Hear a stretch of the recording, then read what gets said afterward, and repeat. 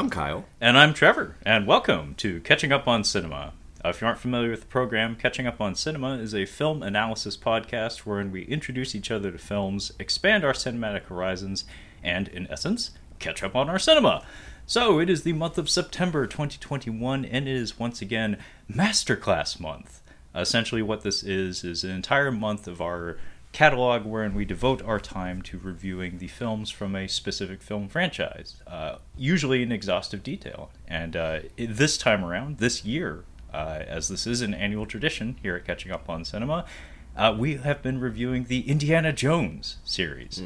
So we will be covering all four films. That fourth one is going to be a doozy. Yeah. But this time around, this week, we are covering Indiana Jones and the Last Crusade, which is the third chapter in the series. Came out in 1989 and was, of course, directed by one Steven Spielbergo. So one thing that we like to do before we get into the nitty-gritty of the movie itself is just go over a little bit of our personal history with the film, this specific film in question. So Kyle, does The Last Crusade, do you have any history with it? Does it mean anything to you personally? Yes, this was really the only one that my brother and I watched several times, as I'd mentioned on the last two episodes. We didn't really watch, I didn't watch Temple of Doom until all the way through till I was an adult. And if I did watch Raiders of the Lost Ark all the way through, I don't remember it at all, really, so it wasn't until I was an adult, so I rewatched that one, really. But this one, my brother and I have watched several times. I still really enjoy it. This is definitely one that my girlfriend and I will put on in the background if we're having wine and playing a game, or if we're doing wine and painting. It's kind of fun. But yeah, this is one I revisit every couple of years or so. Oh wow, that's kind of cool to hear, because I've been waiting for that one of the Indiana Jones movies, because folks at home, if you're not aware, part of the reason we pick each of these franchises for Masterclass Month is generally these are franchises that we have an affinity for. Mm-hmm. The very first recording in all of Catching Up on Cinema history, officially as of this date, as of the date of this episode's publishing, our third year of podcasting. 3 years. 3 years! Woo!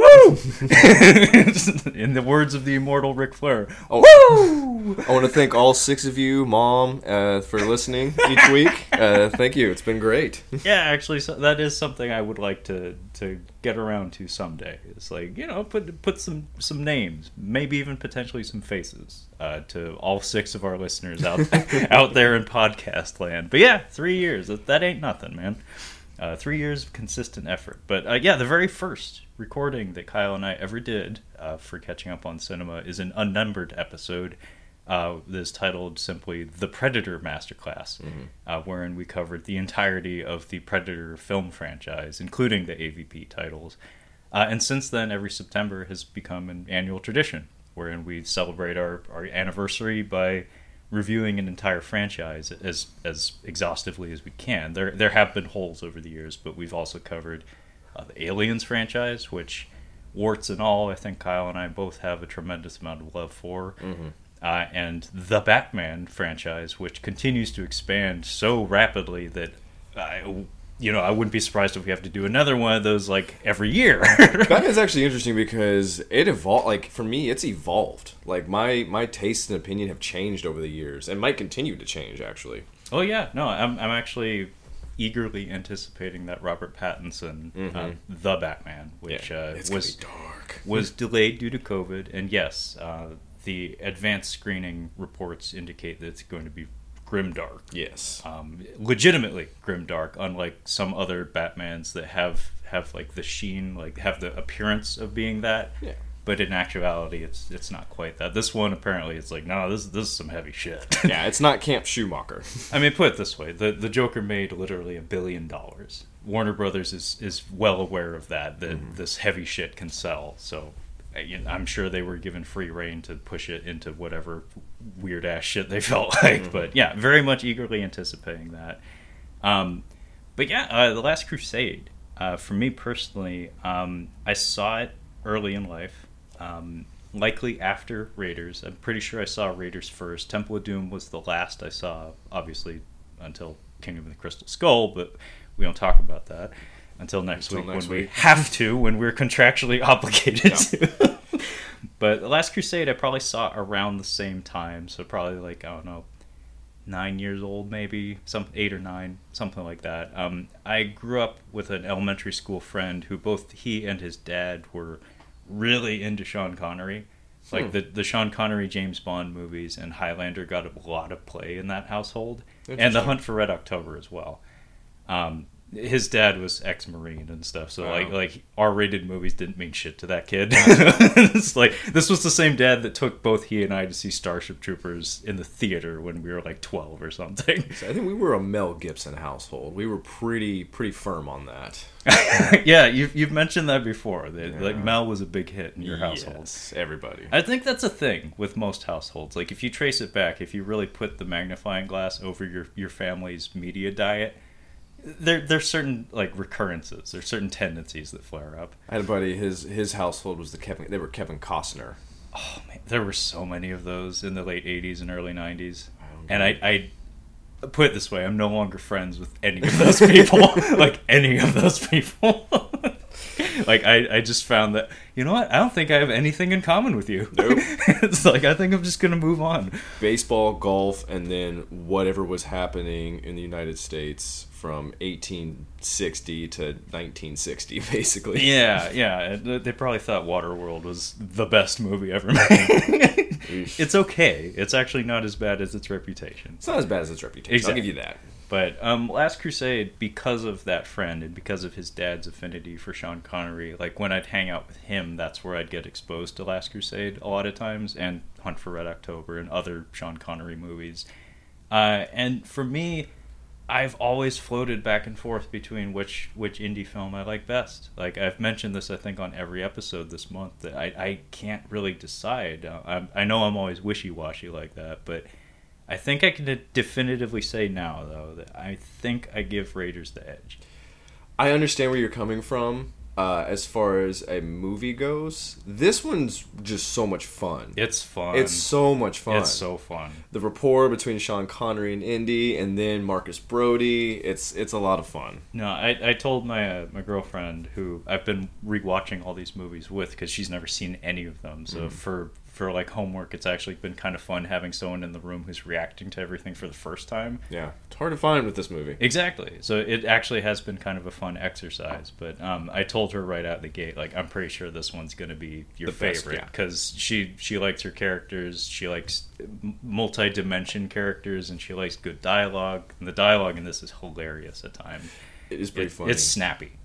Also the national treasure-ness of it, like, yeah, there's more of a hunt going on, and it makes it a bit more fun, makes the pace a bit more fun. Yeah, and you mentioned that on Temple of Doom, that was something that was definitely missing from the equation, where it's like, okay, we're not really hunting for treasure in this one, we're just kind of like going into a scary place and then spending an hour hitting people to get out. I'm not saying the premise is good, and I'm not saying the movie is good, but National Treasure is totally fucking watchable because of that pace. It absolutely is. Yeah. You're both of those movies, actually. Yeah. Neither of them is terrible. Like, they're both immensely watchable. There's a reason they've been on repeat on like TBS for a decade plus now. And I mean, if you can like harness Nick Cage in a role, it's pretty incredible what he can do. Yeah, no, he can put asses in seats. He can do dumb blockbuster movies. He just, I don't think, cares to as much as he used to. Yeah. But yeah, Last Crusade, I think, from a character standpoint and from just a strictly like narrative standpoint, I do think it's the superior film. But in terms of my personal enjoyment, I'm the action guy. I appreciate my stunts. I love when a movie just like hits the right momentum and flow. Like, from The Well of Souls onward, Raiders is just a fucking masterpiece. Like it keeps moving. The dialogue is fun and engaging, but in terms of like character development, we're all done with that. You got all we need, and now it's just time for Indy to do cool shit. Whereas this one is much more character driven. Yeah, very much. And they have so much more fun with the script, and it's a little bit more complex of a movie because of that. It's just that I feel the action component of it is a little, not flimsy, but just not as handcrafted, I guess. It feels a little bit more haphazard than Raiders did. I read some of the trivia. There's no way to read all the trivia. There's like 120 comments. Oh yeah, on that good fucking thing. luck with that. Jesus. No, one of the things was Sean Connery was the one that they wanted to play his father. But there was another actor. I think is it Gregory Peck? Is he the Cape Fear guy? The original Cape Fear guy, yeah. Yeah, he's. I mean, he's in the remake, but as a lawyer. Yeah. Or is he the PI? He's the lawyer. What? No, I'm thinking of the other guy then. Not Gregory Peck. Not. Buford Pusser? Joe Don Baker? No. They're both both Max Robert Cady. Mitchum? Robert Mitchum. I think Robert Mitchum was possibly supposed to be his dad. Oh, I mean, I wouldn't be surprised about that. I have to check it now because it's driving me nuts. I'm like, I gotta remember which one it is. I know Sean Connery was Steven Spielberg's first choice. Yes. So that worked out for everyone. Funny enough, Sean Connery was also being courted for Star Trek V around the same time. He was supposed to be Spock's brother. Cybok. In what is generally regarded as the worst of the OG Star Trek films, so he dodged a bullet there. He dodged. It probably would have made it watchable if he would have done that. Sean Connery has a very fascinating history with his casting decisions. He passed on Gandalf. He passed on the Architect or Morpheus. I think Morpheus.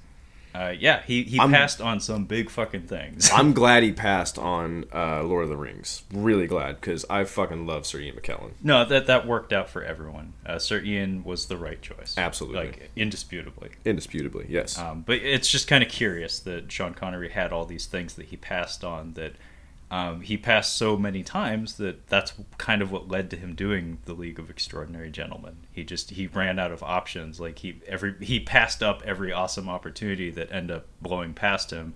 So he's just like, okay, fuck it, we're gonna do this one. But in terms of production history on The Last Crusade, it seems like a good jumping off point. It was Gregory Peck. He was one who's also considered. Also would have been a very good choice. I think so. I think the right choice was made. Sean Connery absolutely kills this role. Mm-hmm. And part of the fun of it is the fact that it's Sean Connery, and he's playing against type, because he's not the smooth James Bond guy. He's a dork. Yeah, and he does it really well. And he does it so well. Like, he brings an incredible enthusiasm to it that, like, he lights up the screen. And it's so against his normal casting routine that it really feels like a performance, which is kind of rare for Sean Connery. Mm-hmm. Like, he's somewhat notorious for phoning in some shit from time to time, especially some of those later James Bond movies. He just got kind of disengaged because he was being asked to repeat himself so often. And, I mean, for fuck's sake, look at him. Like, you don't have to try hard when you look like that. Well, I mean, past a certain age. From a certain point of view. Yeah. But yeah, the production history on this one is, I don't have as much detail as I did on the other two. Largely, I think, because it just kind of came together really smoothly for the most part. It doesn't have as many weird on-set fiascos or snafus like the previous two films did. Like, I don't remember hearing of any injuries incurred by Harrison Ford, which is rare. Because he was doing a lot of stunts, apparently, in this one. Yeah, he was doing quite a few stunts in basically all the indie movies. Yeah. But he suffered severe injuries on the set of the first two films. He threw dirt on the leg injury incurred during the plane fight. The plane ran over his leg. Yeah. And he threw dirt on it. He said, fuck it, I'm okay. I'm young. I can get through it. And then, of course, Temple of Doom, he destroyed his fucking back and delayed the production by 6 weeks. This one seemed like he did fine. If I throw my back out or tweak a knee, I'm done with whatever did that. Like that, because that can have a long-lasting impact on your mobility. Oh yeah. Two of the things that I know or read from about the production on IMDb was, one, they had let's see here, from 7 a.m. to 1 p.m. to film in the Venice Canal. Oh. So that whole sequence that we saw was just a matter of 5-6 hours of shooting. Pretty impressive what they got. And then the other thing was the Nazi uniforms. Apparently, these were just in Europe. Like, they were just somewhere, and the costume designer's like, I found these. We're just going to use them for production. I'm wondering if the flags were also there as well.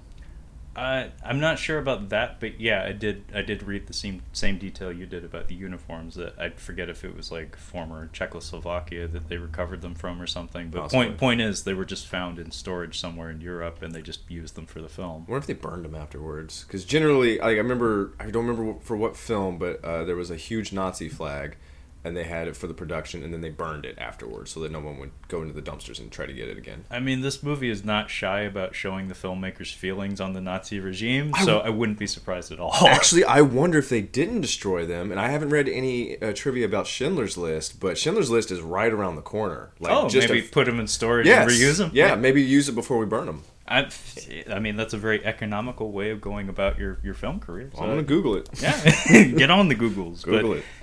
This was, of course, the third film in the series, originally planned as a trilogy, at least in terms of like contract signings and whatnot. So George Lucas wanted Spielberg and Harrison Ford for 3 films. He got them to put pen to paper, so that was legitimized at the beginning of the franchise.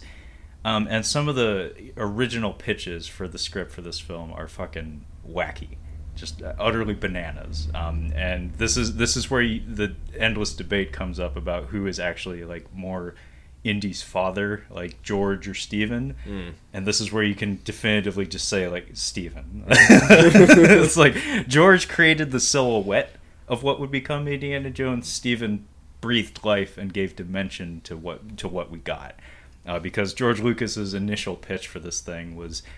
I think one of the working titles was Indiana Jones and the Monkey King. Oh, God. Meaning Sun Wukong from Chinese mythology. And there was also a lot of talk of the Fountain of Youth being the MacGuffin.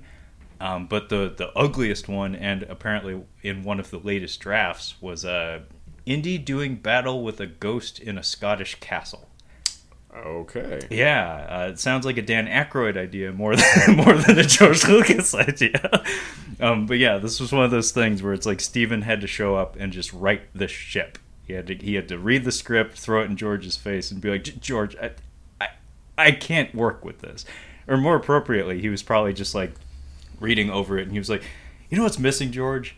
A dad. And George is like, oh, a big surprise there, Steven. Yeah. But it's really important to note that this movie came out in 1989, which was a massive year for cinema, in particular for sequels in cinema, which traditionally at this point in Hollywood history, sequels had diminishing returns. So sequels were not as sure a bet as they are today. The Two Jakes, I haven't seen that. I really want to, though, just because it's one of the few movies directed by Nicholson, and it's an official sequel to Chinatown. An official sequel. I just feel like the tone is going to shift dramatically from a Roman Polanski to Jack Nicholson directing. It's not well loved. Like nobody said I wanted to see it because it's good.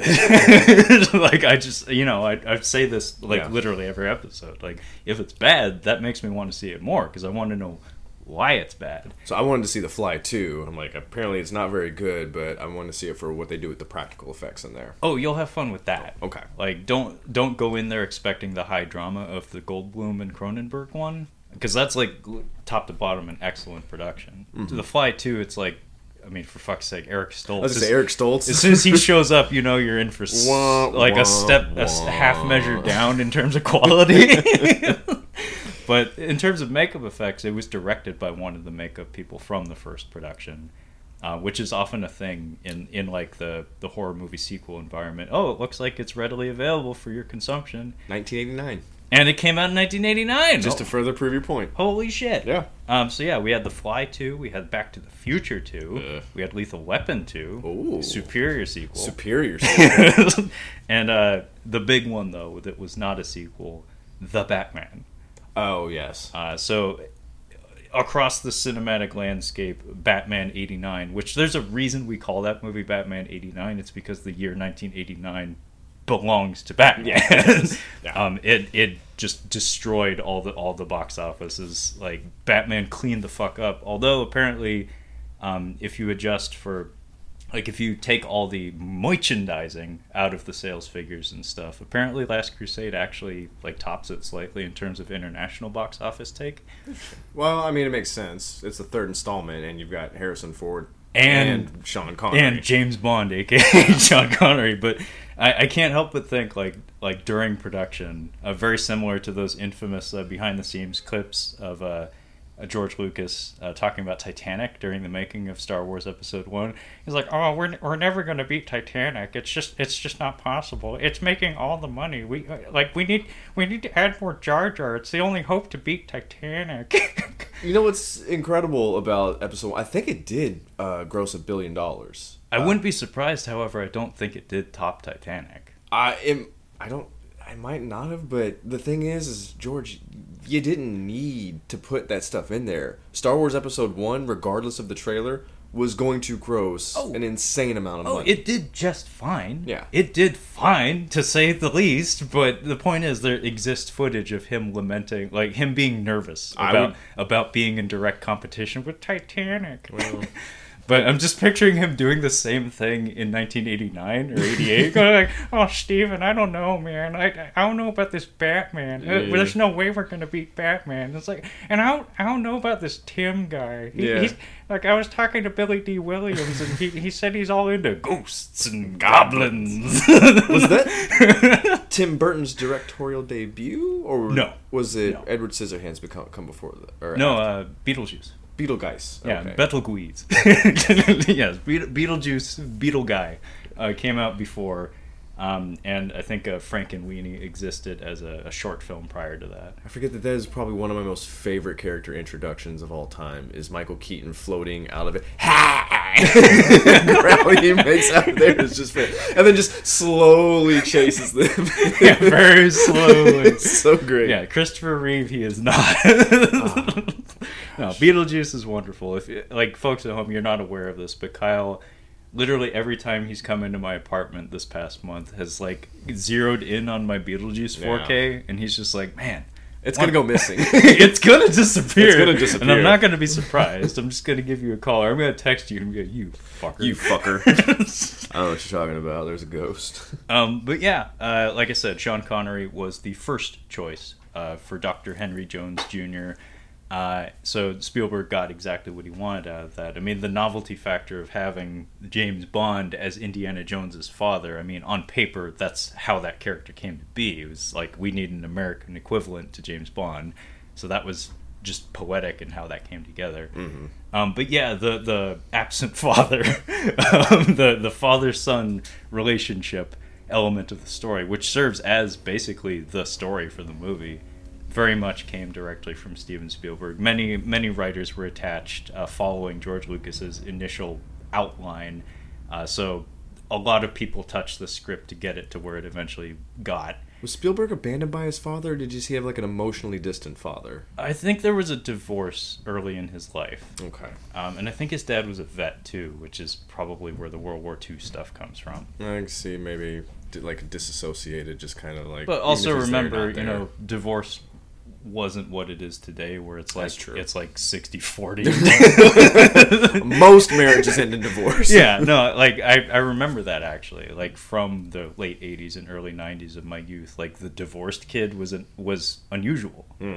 But in the years since then, like it's become increasingly common, and in his day, I'm sure it was radically like out of this world. Like whoa, your parents split. There was more restrictions. I think back then, probably when his parents were alive, it's like the wife could not leave the husband unless he gave permission, kind of thing, or unless they had like good reason, like proof of infidelity. I mean, I'm giggling, but yes, I'm sure it was exactly that. Yeah. But yeah, this is a recurring element in Steven Spielberg's filmography, if you're not aware. Yeah. But that being said, obviously John Williams scored the film, as he has all of the Indiana Jones films, with the exception. I'm not sure if he's on board for the fifth one. I haven't checked. What else is he doing? I mean, I'm just spending $1 billion? I don't know. I mean, he's not doing nothing. Like he doesn't really do movies anymore unless Spielberg's attached, and he is not at this point. We have James Mangold directing, and as far as I understand, George Lucas is also absent from the production as well. So I don't know what to expect from this, but could be good. It could be. Who knows? I'm going to see it for sure because I'm heavily invested in this franchise. But that's about it for production details. Like I said, not as in depth as some of the other ones we've talked about this month. But Kyle, you want to get into our plot summary? You want to give us the rundown on The Last Crusade? Yes. So this movie follows Indiana Jones and his father on their search for the Holy Grail, as it were. And they're Nazis, so we have to get around those guys. Yeah, I hate these guys, as Indy puts it himself. Very well said, very succinct. So our movie begins, of course, with the Paramount logo. Young Indiana Jones, real quick. Yo. Now, was Young Indiana Jones after this movie? Is that when they had it? It came about as a result of this movie. Okay, I was gonna say this seems like a George Lucas thing. Like it's like you can just add that in. You can keep making money off of this franchise. Hey, it's like, hey Steven, you know about this merchandising stuff? You know, action figures, like they do boffo with the box office. Yeah. It seems like we can just keep this going. Action figure variants. Ring the sponge. Yes, that does seem like a George Lucas idea. However, as far as I know, this may have actually been a Steven Spielberg thing. I almost said Steven Seagal thing. This fucking close. Because apparently both he and Harrison Ford were Boy Scouts. So they drew on that as something that could be a fun component of the character. Although maybe the initial inspiration for just shooting this sequence came from George Lucas. This sequence is somewhat divisive, I want to say, because it is well constructed. It's a lot of fun to watch. But it's a little, perhaps, too cute in some of the character development they shoehorn into this 5 minutes or whatever. It's stupid. I'm sorry, I don't like it. It's fun, yes, but I don't like what it's accomplishing. I don't have an opinion on it either way, to be honest. I think it's just fine. I like the music that plays over the sequence. Like I said, the sequence itself is very well thought out and constructed.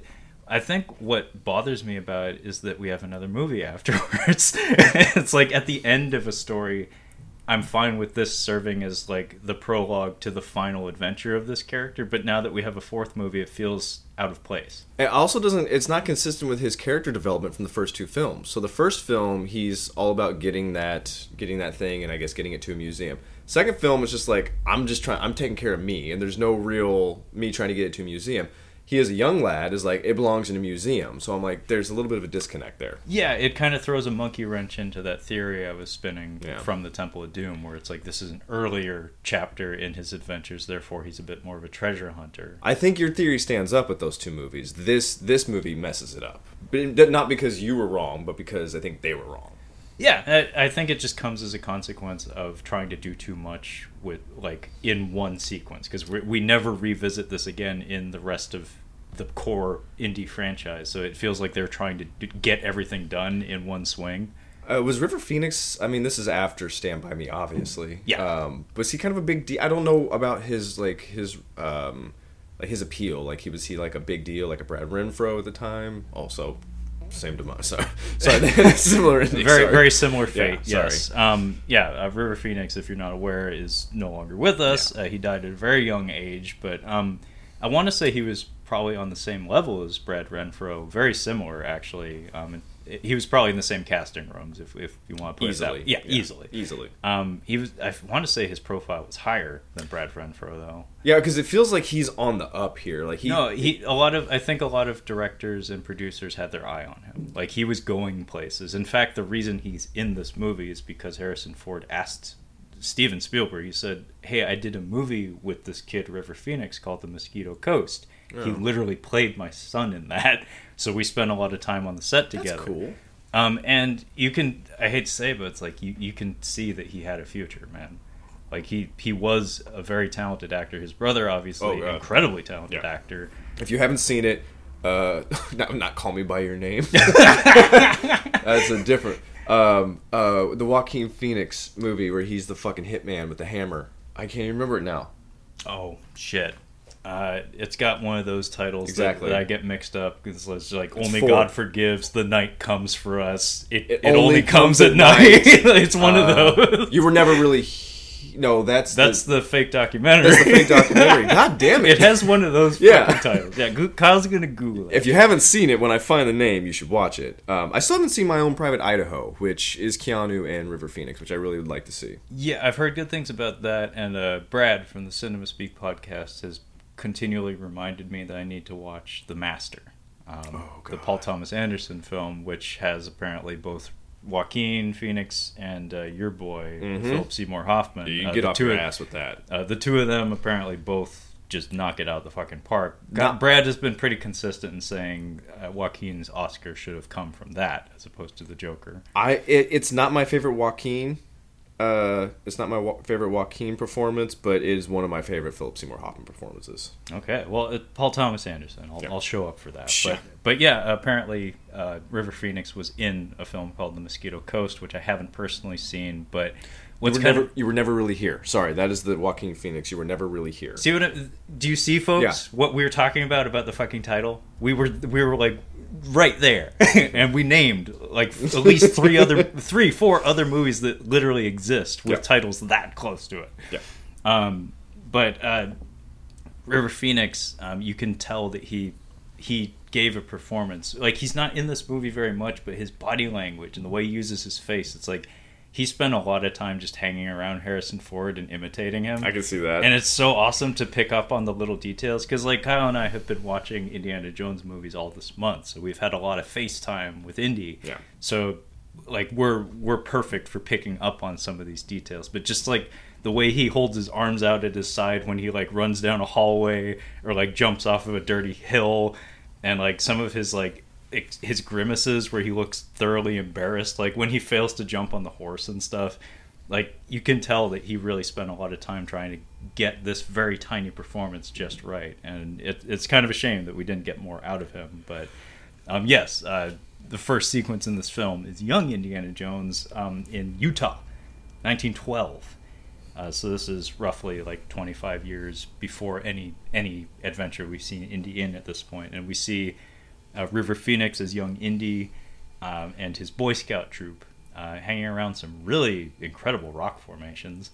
I forgot to check where these were actually filmed, but basically he and his buddy, a fat kid. Yeah. It was 1989, so we were making fat kid jokes. Yeah.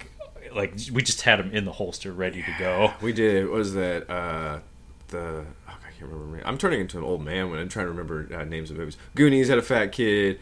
The kids with the vampire. Fucking. I can't even remember now. Keep going. I apologize. And, like, the Lost Boys? Not the Lost Boys, but like Stand By Me had the fat kid. It was like Dracula, Frankenstein, all these, or not Frankenstein. Oh, the Monster Squad. Monster Squad. There we go. Yeah. They had a fat kid. Literally named the Fat Kid. Yeah. Like that's his name in the credits. Fat Kid. Didn't even realize that. His name is actually, I think, like Horace or Maurice. One of those names. A fat kid name, yeah, fat if kid you will. Yeah. But yeah, it wasn't until like the 2000s where. No, we're still making fat jokes. Yeah, no, we're still doing it. Yeah, like fat kid jokes are still... Fat kid jokes, not as much. No. Fat people, like fat guy fall down jokes are still very much a thing in Hollywood. Fat Thor, yeah.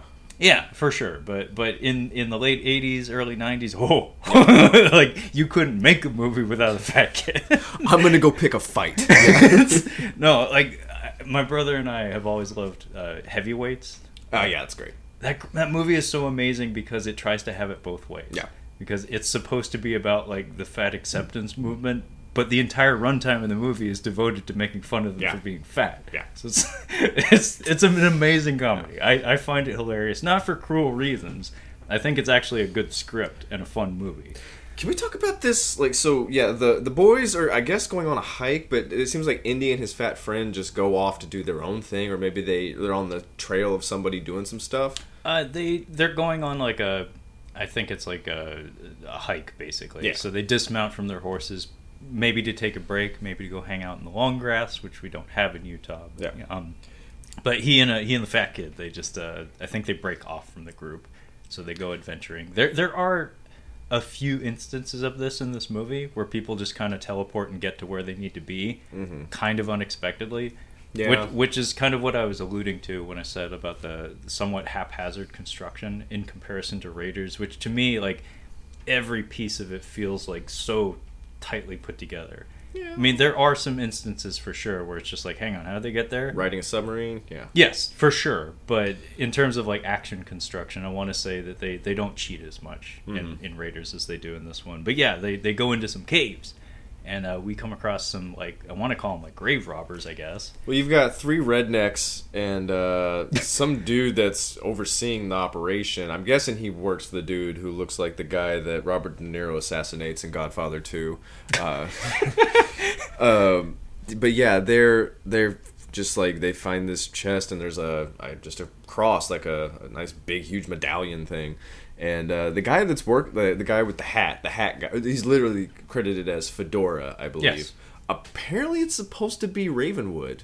It's supposed to end up being, it was supposed to be Ravenwood. Abner? It was supposed to be his mentor, become his mentor. That's from the trivia. I don't know how true that is. I mean, Indiana Jones, see, one thing that is a little difficult about certain franchises when Kyle and I talk about them for, quote, Masterclass Month, is that certain franchises span further limits than just film. And Indiana Jones is very much that. There have been multiple video games and computer games with fully fleshed out adventures of their own. There have been novels. There's a lot of, like, almost like Star Wars expanded universe type shit involved in Indiana Jones. Star Wars is huge.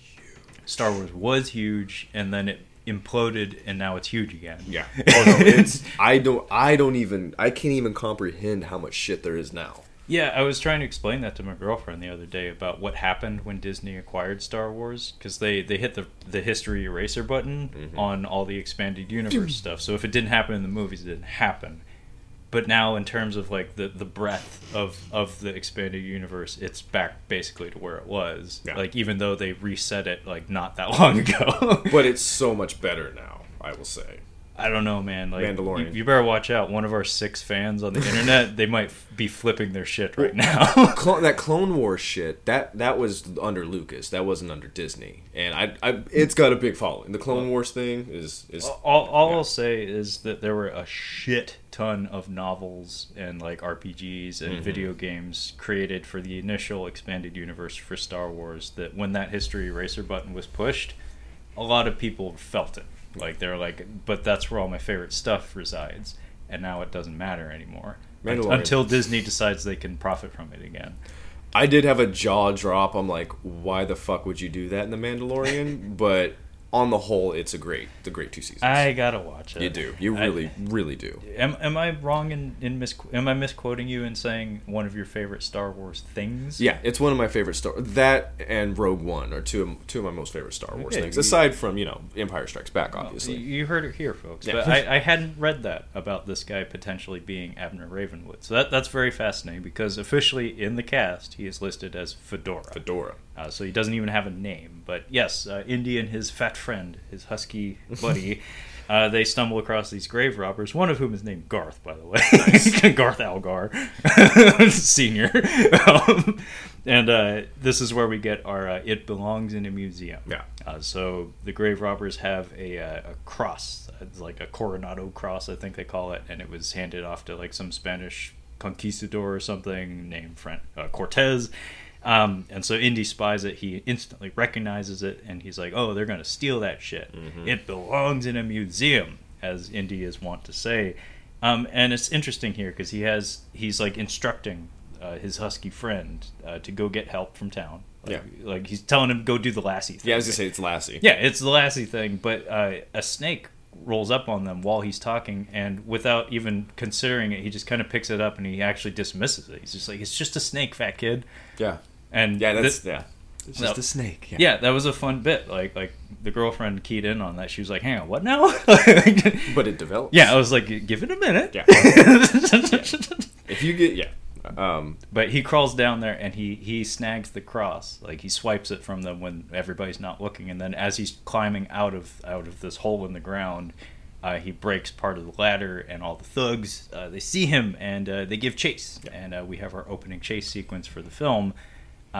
Almost like a James Bond pre-credits chase sequence, but we already had the credits. But we also get like a funny gag here where This is where we get to see River Phoenix do his physical acting, where he's like bounding down this dirt hill, and all the scouts have moved on without him, so he's all alone now.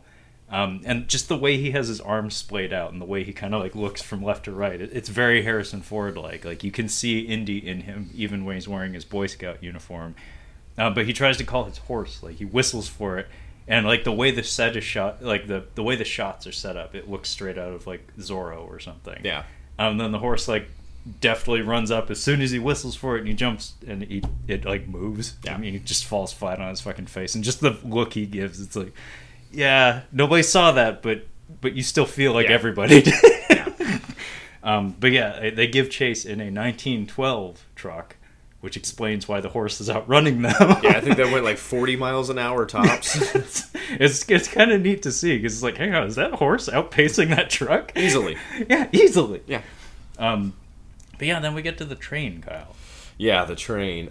This is where we get... did you notice the giraffes with their heads sticking out of the train? Yeah, he jumps onto the train, and he's like moving back on top to get into one of the cars. I think the first car, is it the reptile? He goes into the reptiles. Yeah, I absolutely love the tracking shot when they first get onto the train. Yeah. It looks straight out of like a Buster Keaton film. Yeah. The General, and like specifically. Which is of course about a train, but just the way it's set up, it's so perfectly panning in like the whole length of the train, and it's a long shot too. It feels very old-fashioned. They knew exactly what they were doing with that. They're paying tribute to the stunt work of old. And yeah, the first car that they enter is the reptile house. So yeah, there's alligators, snakes. We see the alligators. That's where I'm like, fuck, that was just go. I'm not messing around with alligators. But yeah, then there's snakes. I think he gets dropped in. Does he see the big snake first, or does he get dropped into the snakes first? So they're crawling along this it's like feeding platform. Yeah, kind of thing. yeah. It's not like snowflake kind of thing. Yeah, it's like a series. It's like a catwalk almost, suspended above the bins containing all the reptiles, and then of course it's not intended to support the weight of multiple grown men and young Indiana Jones. So it breaks off at the end, and he tumbles ass over tea kettle down into a water bin, which happens to like house a amphibious snake apparently. Yeah, a water snake, which are usually known to be the most venomous. Yeah, don't fucks with that. And it's a big old puppet.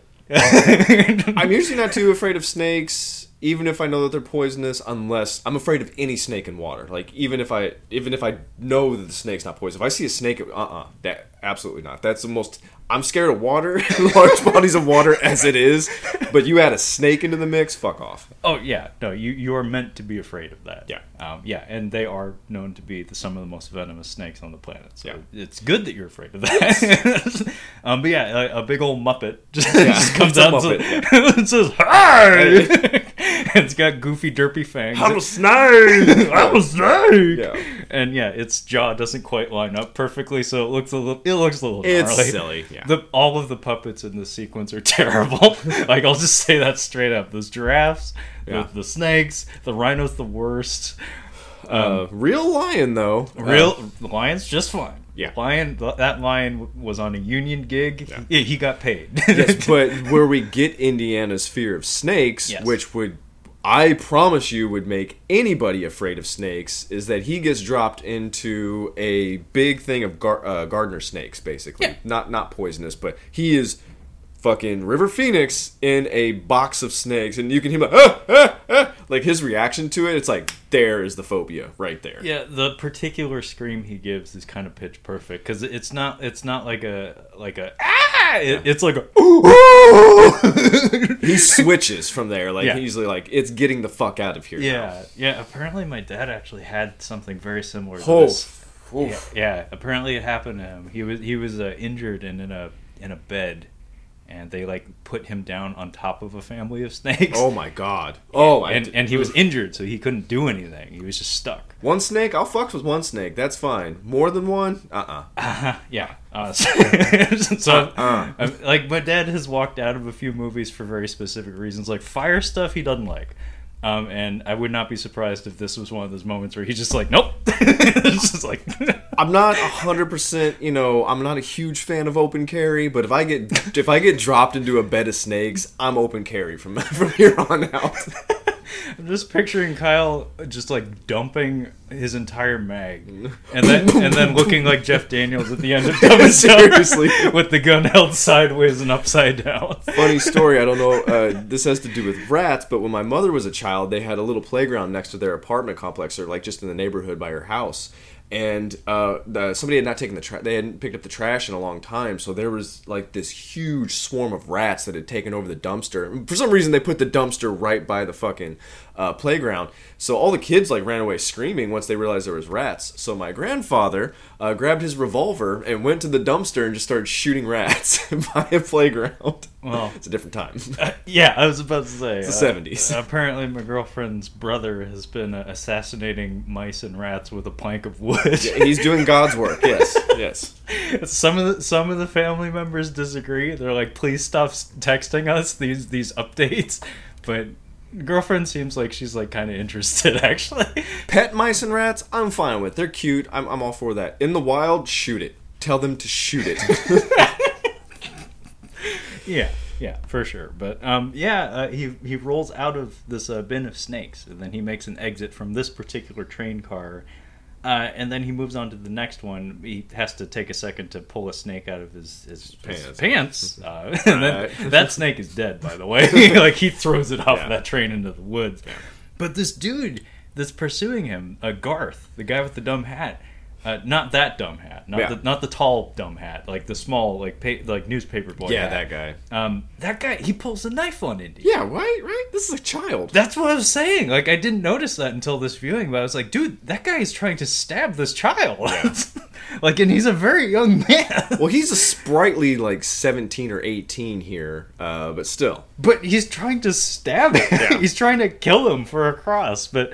Yeah, I guess they needed a way to inject drama into this sequence, so they had this guy pull a knife on young Indy, but they start wrestling on top of the train car housing a rhino, which apparently John Carl Buechler, famous, absolutely famous makeup effects guy. He passed away fairly recently, as far as memory serves. He worked on the Nightmare on Elm Street films and the Friday the 13th films. And he's directed a handful of movies. All makeup effects guys seem like very interesting, cool people to me. Yeah. Like, they always make for wonderful interviews, and a lot of them tend to have like very warm personalities. And he was very much that. Apparently, he was recruited to touch up this rhino prop. He didn't design it, but he was hired to like make it look better. Sorry, Carl, John Carl, however you want to say it, didn't give your finest effort, because this rhino, touched up or otherwise, still looks like ass. I mean, it's a minor part of a huge movie. It's in 2 shots of the movie, but it doesn't move well. It has the wrong texture to it. The fact that they added like tears to its eyes, like it just draws attention to the incorrect skin texture of the rhino. It just doesn't look good. Anyway, they're tussling on top of the train car, causes like a lantern to fall on its head, and it pisses off the rhino, so it starts like gouging upward with its horn to try to stab whoever is up on top of the train car, and we get a comedic beat where Indy and this fella are struggling, and then the rhino horn comes up between his legs, and I think his response is "Holy smokes!" It's a very 1912 expression, I guess. Holy smokes! Yeah. But it's cute. Like, the music even just kind of like dips out for a second, just to draw attention to the fact that, like, oh, dude, Indy almost lost his balls to that one.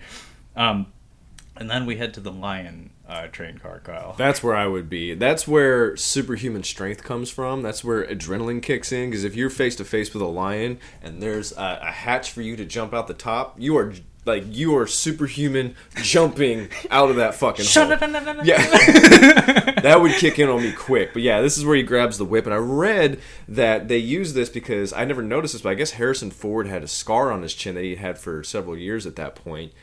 And I never would have noticed it. But apparently this is supposed to be him using the whip for the first time and whipping himself in the chin. And it's supposed to explain the scar, which I don't really need. You could have just used this is where he got the whip from, as it being a useful tool. Yeah, I'm in the same boat as you. I never noticed the chin scar on Harrison Ford until they drew attention to it. It's kind of like Tina Fey. Like, I didn't notice that her scar, yeah. Yeah, I didn't know she has a facial scar until she brought attention to it in an interview one day. Yeah, I never would have picked up on it. But also, I think because I'm a huge fan of 30 Rock, they often put quite a bit of makeup, I believe, on it. But they also like angle it so it's not in the shot as much. But yeah, but with Harrison Ford, it's just like you go immediately to his smile. You're not looking at his chin, or you're looking at his hairline. Well, and he's one of those people that even in his early 30s had lines on his face, like lines of distinction, not like old man wrinkles. But like he has a certain kind of construction to his face that you just kind of lump that in with the wrinkles or whatever. Never would notice. But yeah, I mean, it's one of those details that it's kind of neat because it helps that the first shot we have of adult Indy in this movie kind of zeroes in on that. So it's welcome. Yeah. I don't think it diminishes from it. It's just one of those funny details. I really wouldn't have noted the significance of it unless I had read or heard about it.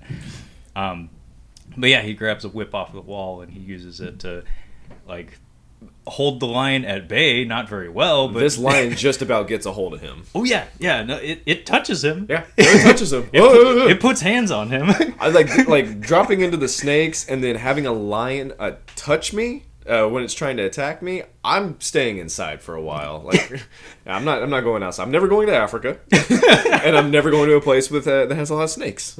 Yeah, absolutely. But the people who are chasing him actually bail him out of this because they have him throw him the whip. There is no idol to exchange, but they have him throw him the whip, and they haul him up out of there just in time for the lion to almost eat him. By the way, there's a really cool stunt earlier in the sequence where it's like one of those mail bags that trains run into. Like in the old days, they used to do that. I was wondering how he gets out of this. Yeah, but it doesn't factor into his escape, but it's just a fun beat where he does the traditional action adventure beat of drop kicking someone while swinging from something. It's white guy action 101. Like if there is something to swing on and drop kick someone from, it will be done. Yeah. Like in the long tradition of Errol Flynn and Buster Keaton and stuff. Yes. Well, so I love that shot in Prince of Thieves where Kevin Costner, like the barbarians are coming and they're up on the tree, all up in the trees and stuff, and he just sees the rope across the way. And he's like, "Oh, I'm jumping for that rope, 100%." It's one of my favorite shots in that movie. Him looking at the folks rope. at home, if you're likely not aware of this, but this was a concept that I brought up during our review of The Three Musketeers, the Disney version. Excellent movie. Yeah, Kyle's a big fan of that one. He had us review it very early in the show's history, and I pointed out that it's like what is it with white guys and swinging on things and kicking people? But yes, you're absolutely right. Oh yeah, it's happening. But he uses this mailbag thing to get out of this situation to get in front of Fedora guy. Yeah, and I noticed a little bit of continuity issue here. It's so minor; it doesn't detract. It's just a thing that I noticed because I've seen this movie a million times, and I'm at that point where I'm looking for weird esoteric details.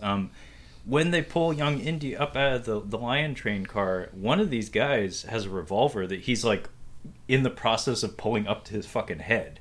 And then in the very next shot, you can see Fedora like holding the barrel like at the guy's side. So they cut out the bit where he put the gun down and said like, "Don't put the gun in the kid's face" or something. I actually kind of would have appreciated that. Yeah. But it's just a weird thing where it's like, whoa, the gun teleported. But you can tell, like, the guy is obviously about to put the gun in his fucking face. Yeah. But we have the reiteration of that belongs in a museum. And then Indy, they're like going for the cross. They're taking it from him. But he manages to get away because Garth, the guy that had the knife earlier, while he's, like, wrestling with his wrists or something, a snake comes out of Indy's shirt and, like, coils its way onto the guy, and he flips out, and they break away, and Indy heads to the next train car, which just happens to be a magic caboose. This doesn't make any sense. I every time I've watched this, I'm like, this doesn't make any sense. It doesn't make a lick of sense. It does not. But the producer of all three of these films, Frank Marshall, apparently had a background in magic. Yeah. Make of that what you will. I don't trust anyone that has a background in magic. I think Neil Patrick Harris does, and they play it. Either he learned it for being Barney on How I Met Your Mother, or he just does have a background in magic, and it totally works in that series. I wouldn't be surprised if he did just have a background in magic, but that works really well for that character because of the magic community and the pickup artist community. They're parallels to one another. I didn't even think about that. Exactly. Oh, that's brilliant. Yeah. I mean, that's where the mystery method or whatever came from. I mean, for fuck's sake, that guy got like a E or a VH1 show out of that. And of course, there's that book, which I have read, by the way. The Bro Code? Not the Bro Code. I forget what the title of the book is, but it's written by someone who used to write for Rolling Stone, who found himself immersed in the pickup artist community. The pickup artist. So he was hanging. Okay. Well, a lot of them were magicians. And they had to find new the people who invented that, who created that community, that niche community, were largely comprised of magicians. Are you peacocking right now? Yeah. I mean, it's like, Trevor, are you wearing a fedora during this whole podcast?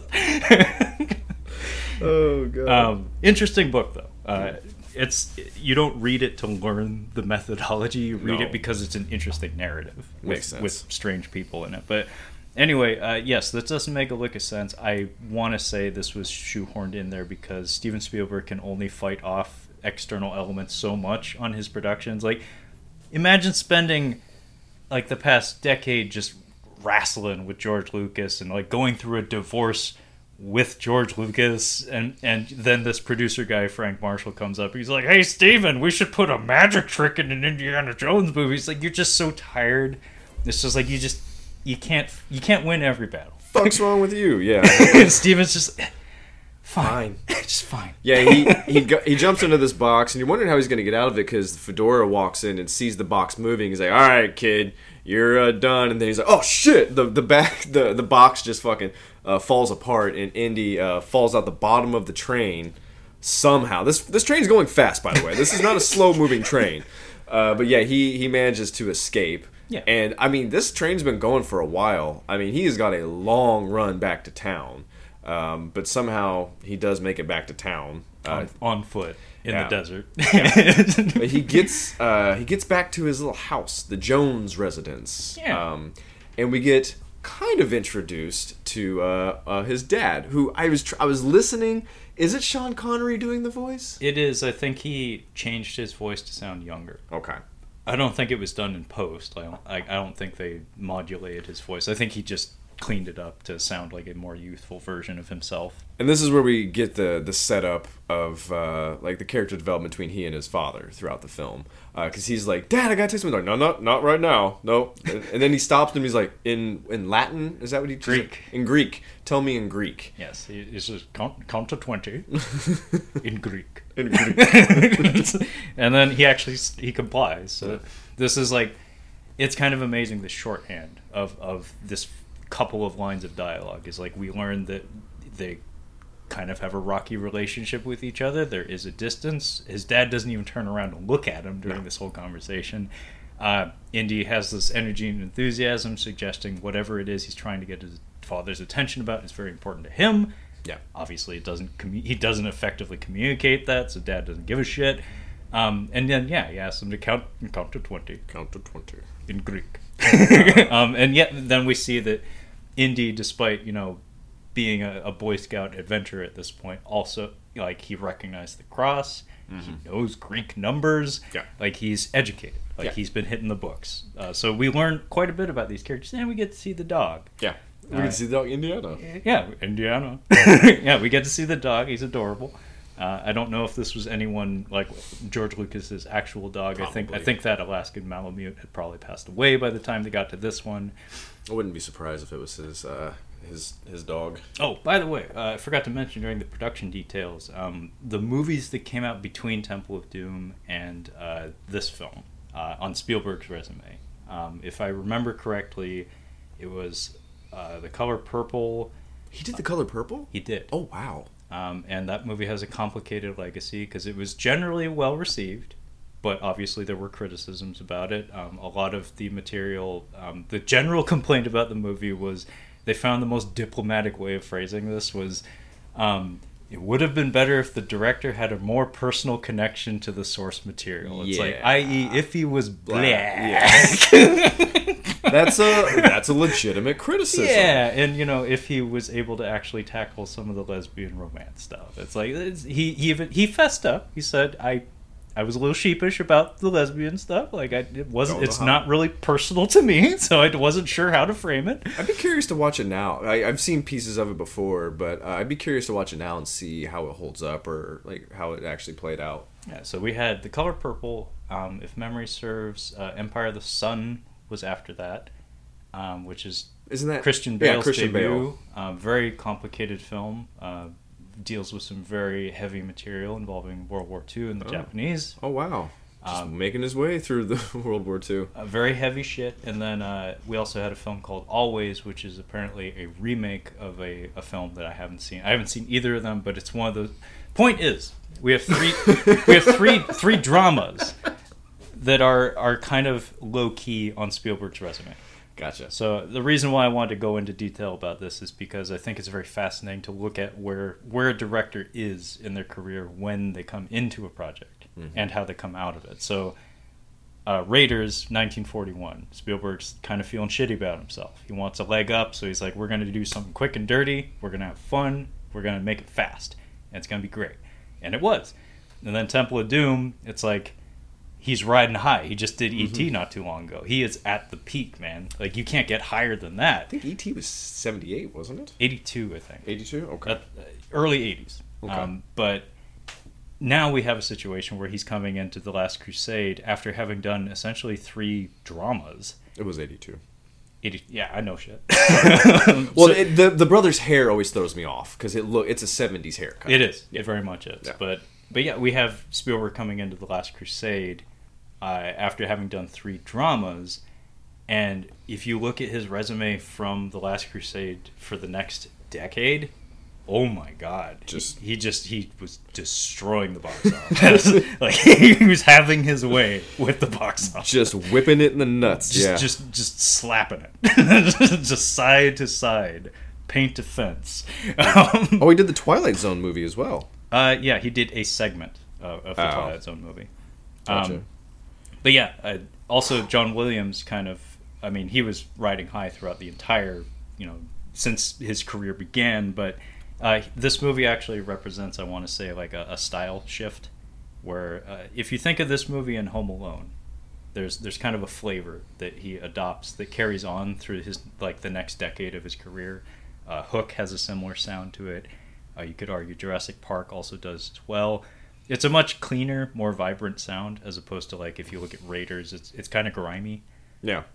So the two of them kind of just, like, hit their stride. Holy shit. Yeah, Kyle was aghast. He's agape looking at these movies that came out after Last Crusade. From 91 to 2005, it is just incredible. I have to just real quick. We got Hook 91, Jurassic Park 93, Schindler's List 93. You heard that right.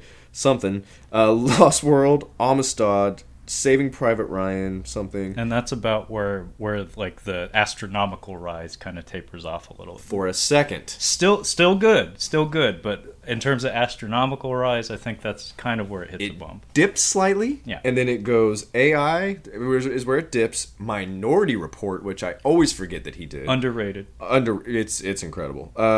Catch Me If You Can, which I've never seen. Terminal, you can keep that, and then the War of the Worlds remake, which is I enjoy that movie still. It's 2/3 of a great movie. 2/3, correct. Then Munich, and then after Munich, it's pretty much all downhill.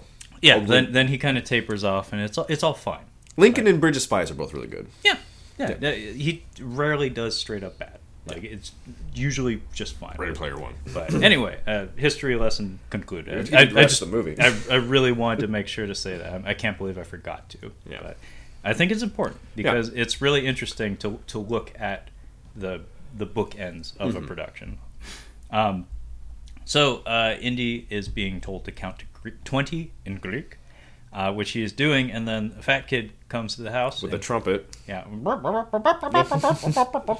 do you want? Yeah, shut up! He literally, like, yanks it out of his mouth. It's pretty great. But he brought the sheriff. Yeah. So he literally did the Tonto or the Lassie thing. Tonto goes to town, Lassie goes to town. And the sheriff disappoints Indy by bringing in the grave robbers and basically just snatching the cross from him. And we see the man in the Panama hat outside, and he is given the cross. And then we have a scene transition here where the fedora guy steps up to Indy and he's like, "Hey, you lost today, kid. Doesn't mean you have to like it." Why would he like it? I never understood that line. I know it's a really famous line from these movies, but I'm like, what the fuck does that even mean? Of course he doesn't like it. He lost. Why would he like it? I don't. I think it's like man speak for like dust yourself off and try again next time. It is, but there's a better way of saying it. There is a better way of saying it. It's like Dan Aykroyd, maybe he visited the set. He's like, find a way to say more words. But he gives Indy his fedora. Oh, could you imagine if he was one of the guys with the fez? If Dan Aykroyd was one of those guys with a mustache? Oh, that would be a lot of fun. Oh, that would have been amazing. That would have been a lot of fun. I just want to see Dan Aykroyd run more. Yeah. Like, it's not a thing I've seen very I don't often. think I've ever seen him run. Yeah, I've never seen him move at speed. Casper. He does run out of the house in Casper with his... He's got too much shit on, though. Yeah, Like, but it's still funny watching him run, because he's just like going down the steps really quick. He shuffles down really quick. Man, you get him on the combine. He's got the quick feet. Yeah. But yeah, he gifts Indy his hat, and then we have a really cool transition, very akin to, say, like Stanley Kubrick's 2001 with the bone transitioning into the space station or the shuttle. So he lowers his head with the fedora on, and as he raises it up, we jump ahead to the Portuguese coast in 1938, and we are in the rain, and it's an extreme close-up of Harrison Ford. He's already got blood coming out of his mouth, but he gives his Harrison Ford smile, and then he just eats a knuckle sandwich. So it's a fun comedic beat, because the Raiders March is playing, and it's like, yay, adult Indy, and then whack. I like this rendition. I like this transition, and I like because like the Raiders like da da da da. It's really bright. This is a little bit different, like the way it's slowed down a half measure. Down a half, but even like the instruments that are being used, it's a little more dull, but it's a little bit more serious. I don't know. I like the way it's done. All credit to John Williams. I want to say that this period of his career is where his sound, I want to say, was like cleanest and most approachable. I want to say this is the soundtrack of the indie films I've listened to the most. It has some of my favorite pieces in the whole thing. I think Schindler's List is going to break you down. I know the music. Yeah. Itzhak Perlman did the strings. Mm-hmm. I've heard some of his klezmer music and of course his violin solos and stuff. And yes, that melody is soul crushing. That might destroy you. it should. Yeah. Like it's that kind of movie. And yes, I absolutely need to see it. But yeah, the Raiders March plays for the first time in the indie timeline when he's on the train, like as he's making his escape. Like the first notes of it appear during the lion scene, and then we actually get like a whole movement of it as he's escaping the train, but then we revisit it here during the scene transition. Yeah, there's a life lesson here, guys. If you're listening out there, if you're on a boat and it's raining and your adversary is a guy who does not work and is in a white suit with a white hat, do not piss him off, because you are going to go off of that boat, and that is not where you want to be. Oh yeah, no, that math adds up, Kyle. Don't have an adversary that wears white suits all the time with a white hat. White suits and a red flower in the breast of his suit. Like, that is like nature. Like there's a Far Side comic, nature's way of saying "do not touch." Do not touch this guy. he's in something illegal, and it's probably cocaine. Oh yes, most certainly cocaine and rare antiquities. Yes, just on the side. Though. On the side, side hustle. So I'm going to go on record here, Kyle, and this may be an unpopular opinion. I really don't like this scene. No, I was like, we should just breeze past this. Yeah, folks at home, if you're not aware, this prologue sequence, we had a prologue sequence followed by another prologue sequence of Indiana Jones in the present in 1938. Now, on a ship in the rain, it's like some sort of tanker ship.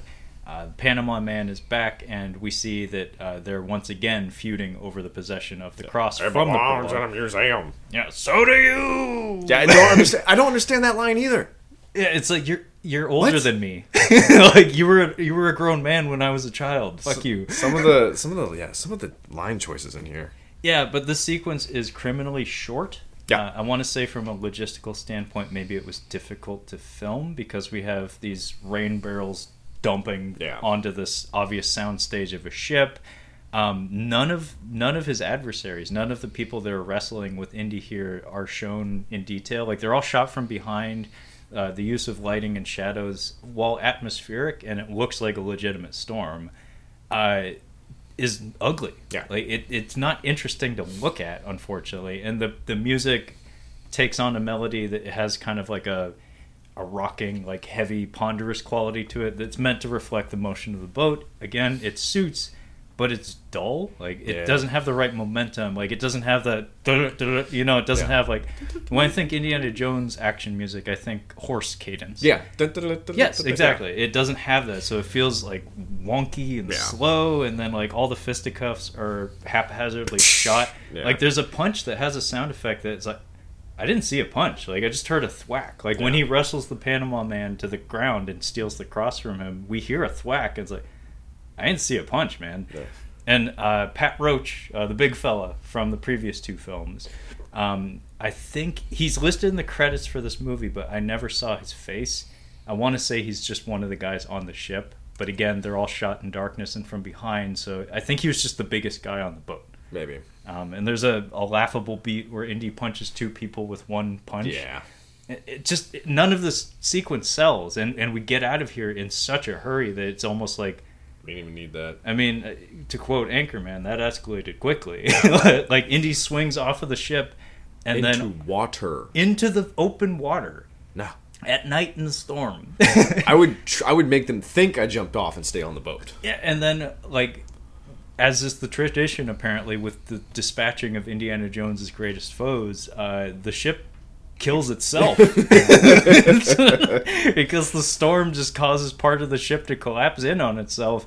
It blows up instantaneously, and we see the Panama Man's hat floating in the water, and the music tells us that guy's dead. And everything I just said, I spoke longer than the scene happens. Like the whole sequence is like 50 seconds long, and it feels pointless, and it always has irritated me. It's not thrilling. It's kind of disengaging, actually. It's a weird speed bump very, very early in an otherwise very solid movie. But we Get back to school. After that, we go back to school. This was I like the first school, the school bit in the other one. I forget. Last Crusade and Raiders. For some reason, I always get mixed up which movie it is. Raiders. I like that school sequence a little bit better. But this one is funny. Like it sounds like he's actually like, he's a little bit better as a professor. In Raiders, he didn't sound like he was still kind of flustered. Like when he was there, like he hadn't really prepared for class. Seems like here he's much more prepared for class. You still got the some of the ladies swooning. But yeah, I think Marcus does the same thing. Like he just walks in at the end of class to talk to him, and this time he's actually got what he went to go get. Yeah, so a happy meeting this time. But yeah, as everybody's exiting, I think Indy has a choice line here.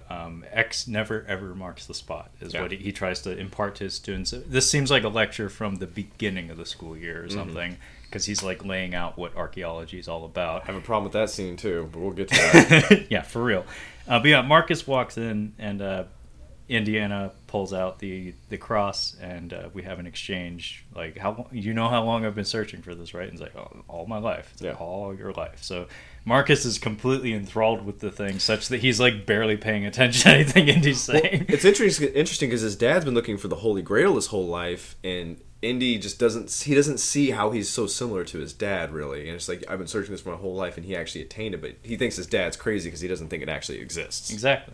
Yeah. No, I mean, like, I think he mentions like 40 years in terms of his father's search for the Holy Grail. It's like, you're like, what, 25, 30 years deep into your search for that particular cross? like you have the same bug. Yeah. Like, you were built from the same structure. But before the class leaves, he's like, I will be in my office for the next hour and a half to answer any questions or like talk about... Bad move. Yeah.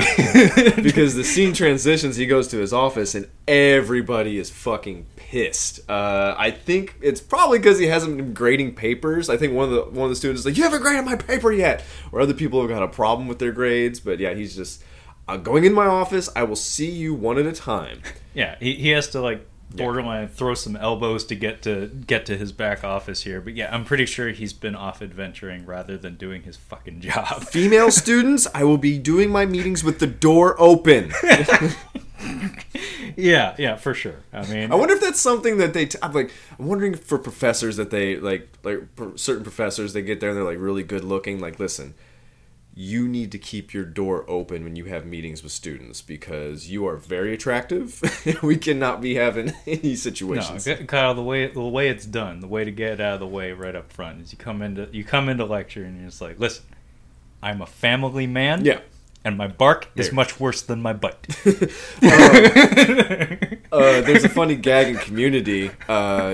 Jeff ends up dating a professor who's very attractive, and he's like, "Yeah, we thought this might happen. You're on a watch list." Like, what? Yeah, any attractive students or teachers are put on a watch list, and it's kind of a funny gag in the show. I'm like, I wonder if that's an actual thing. I mean, it's like, I'm sure the hiring process is very complex at university. Yeah. But anyway, he ducks into this back office, which the girlfriend had to point out. She's like, "Oh, that's such a cool office." Yeah. Oh yeah. Like it half of it looks like a pottery workshop, but like all the shelves are stuffed with antiquities and stuff. Stakeout vans are a big one for me. I'm like, oh, that's a good stakeout van. Offices, home office, or just offices in general are another thing that I pay attention to. Yeah, folks at home, if you're not aware, like any job that entails getting coffee with the card game on the outside of the cup, Kyle is on board. Yep, 100%. Yep. Or a facility that's 30 stories underground. Yes. That's also another one. Yes, Yep. for sure. Yeah. Kyle wants to be the guy in the van. Yeah. This is where he gets this is insane. I don't understand this at all. So he's just like flustered. He's got a stack of mail, and it's pretty clearly a book. And like, I've never, like, if I'm expecting something, I'm going to open it immediately. If I'm not expecting something and I get a book or something like this, I'm like, I'm opening that immediately. But he just kind of, like, glances at it, is like, oh, what the fuck is this? Puts it in his pocket, and then he sneaks out the window to get away from all this. Yeah, he does remark that the package is from Venice, so put a pin in that. But Is it from fucking Hannibal Lecter? I mean, yeah, he dips out, he looks at the crowd outside, and he's like, not today. I just got back. So it is 1938, so he puts his fedora on and doesn't look like a douchebag. Yeah. It was the style at the time. I wish we could bring it back.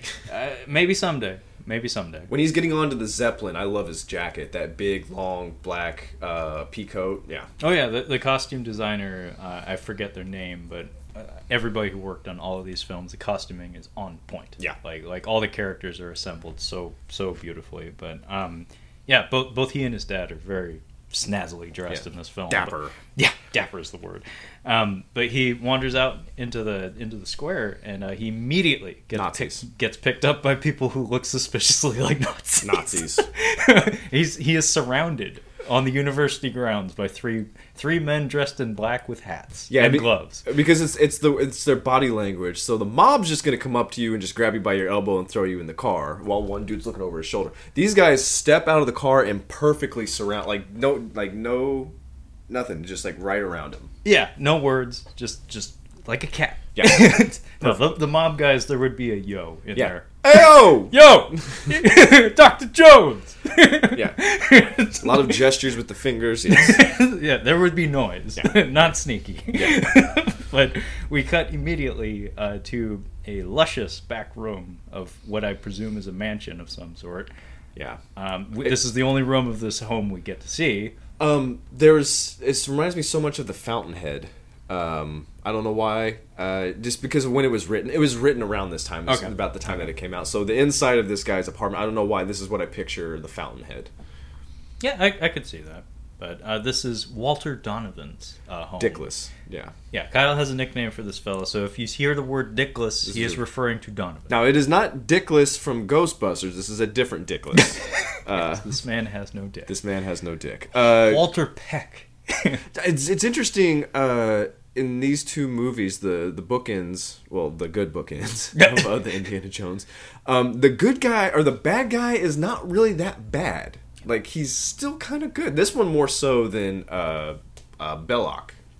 Yeah, I mean, they're both bad, but they're a different kind of bad. Yeah. They're a more sleazy kind of bad, as Correct. opposed to like outright like stab you in the face kind of bad. Apparently, I didn't catch this, but apparently the Imperial March is playing in the other room on a piano when he comes in. Oh wow, that's a fun Easter egg. I'm glad you knew that because I didn't hear that. I didn't catch it. I'm gonna go back and listen to it. Oh yeah, I'm going to look that up. Yeah. Like as soon as we're done with this, but. Walter Donovan is portrayed by Julian Glover, who is Kyle and I had briefed each other ahead of time before this recording. Also is known in the Lucas universe as General Veers. One of only 2 successful Imperial generals, or Imperial. The one dude, it's an older code, so but it checks out. That guy. Yeah, and the guy with the shitty haircut from A New Hope. He has a gruff voice. There's the ultimate power in the universe guy. That guy's a prick. Like they're all pricks. Yeah, that guy sucked. But the guy with the shitty hair, he seemed like he had his head on his shoulders. Yeah. They're all dead now. Well, I feel like the guy who was in charge of construction of the Death Star, he's just like, I need more men. Yeah. I feel like he had his shit together because that Death Star was way bigger, and they were doing quite a bit of work on it. But yeah, I wanted to point out that Julian Glover is British. No shit. Yeah. I'm like, is he Irish or Scottish? I'm like, I could hear him like trying to do an American accent, and I usually don't pick up on that. Quote American. Yes. From where? Yeah, Dr. Jones. Dr. Jones? Yeah. Yeah, no, he doesn't quite sell it, but it's just a funny detail. It's like I was trying to convey Bruce Campbell from Spider-Man 3. I am French. I am French. I am American. From what state? Idaho. Nobody knows what that accent is. So one of those weird ones. But General Veers is, of course, the general who successfully stormed the rebel installation at Hoth. Yeah. So as Kyle had pointed out, one of the better generals in the Empire of Star Wars. But Donovan has brought Indiana to his home to talk some shop. Mm-hmm. Because he has a passion for antiquities, much as the Joneses do, and he has a broken 12th century placard on his coffee table in the middle of the room. And Indiana, this is something Harrison Ford does really well with this performance across all the films. Is when he's in like detective mode, he perks up. Yeah, he gets excited, his speech cadence like speeds up. He gets engaged. Like you can tell this is where his passion lies, and it's only appropriate that be the case. Because otherwise, when he's in adventure mode, he's kind of gruff and doesn't talk a whole lot. Yeah. But whenever he's talking shop, he gets giddy as a schoolboy. Yeah. As Allison Duty will say later. But we get a breakdown of what will serve to be the MacGuffin for the remainder of the film. That would be the Holy Grail. Yeah. So basically, this placard has half of an inscription hinting at not only the existence, but potentially the location. Yeah. Of the Holy Grail, which is, of course, the relic which supposedly caught the blood of Jesus Christ when he was punctured by the spear of Longinus. Mm-hmm. The sequence was really cool. There's a lot of details tossed back and forth, and the passion of the two speakers is very engaging because, like I said, Harrison Ford really sells the dialogue here. I did note the champagne. It made me think of Jurassic Park. Yeah. For today, I guarantee it. Because as Indy's reading the placard, we just cut to Donovan pouring champagne preemptively, to hand over to him. Yeah, I never knew because I watched this movie so much as a child. I never knew what he said. I didn't know until I was an adult. I didn't know until today because it was bothering me. And I had to get my brother on the horn to figure this out. When they're in the Jeep being chased by the T-Rex and Ellie's screaming, she's going, "Dad! Dad!" We're like, what the fuck is she saying? I never knew. And I'm like, is she saying shift or shit? And my brother's like, I think she's saying shit. I'm like, I don't know. We looked it up in the script. It's shit. I never knew until today that she was screaming shit. Well, I learned something today. Right? Because I just translated it as just noises. Yeah, I thought it was like she was saying Chaz. And like maybe his first name was like Charles or something. But it's Robert Muldoon. Yeah. So I'm like, no, that doesn't make any sense. I'm like, well, maybe it's his real name, and they just didn't realize. She was saying, but his name's Robert Peck, or Bob Peck. Bob Peck. And I'm like, I gotta figure. I had to know what she was saying. But she was now we know. You heard it here, shit. folks. Yes. Ellie was saying shit. I guarantee it. I never knew what he said. I guarantee it. Yes. I digress. Yes. We get mention of the three brothers, three knights, who had apparently obtained the Grail at some point, two of whom are dead, and the third one mysteriously disappeared. He's probably dead. Probably. If I had to guess, he's probably dead. Yeah, and the whole time Indy keeps remarking that it's like, hey, this Grail stuff's all cool and stuff, but actually my dad, he's the expert on this stuff. And Donovan's like, Funny you should mention that.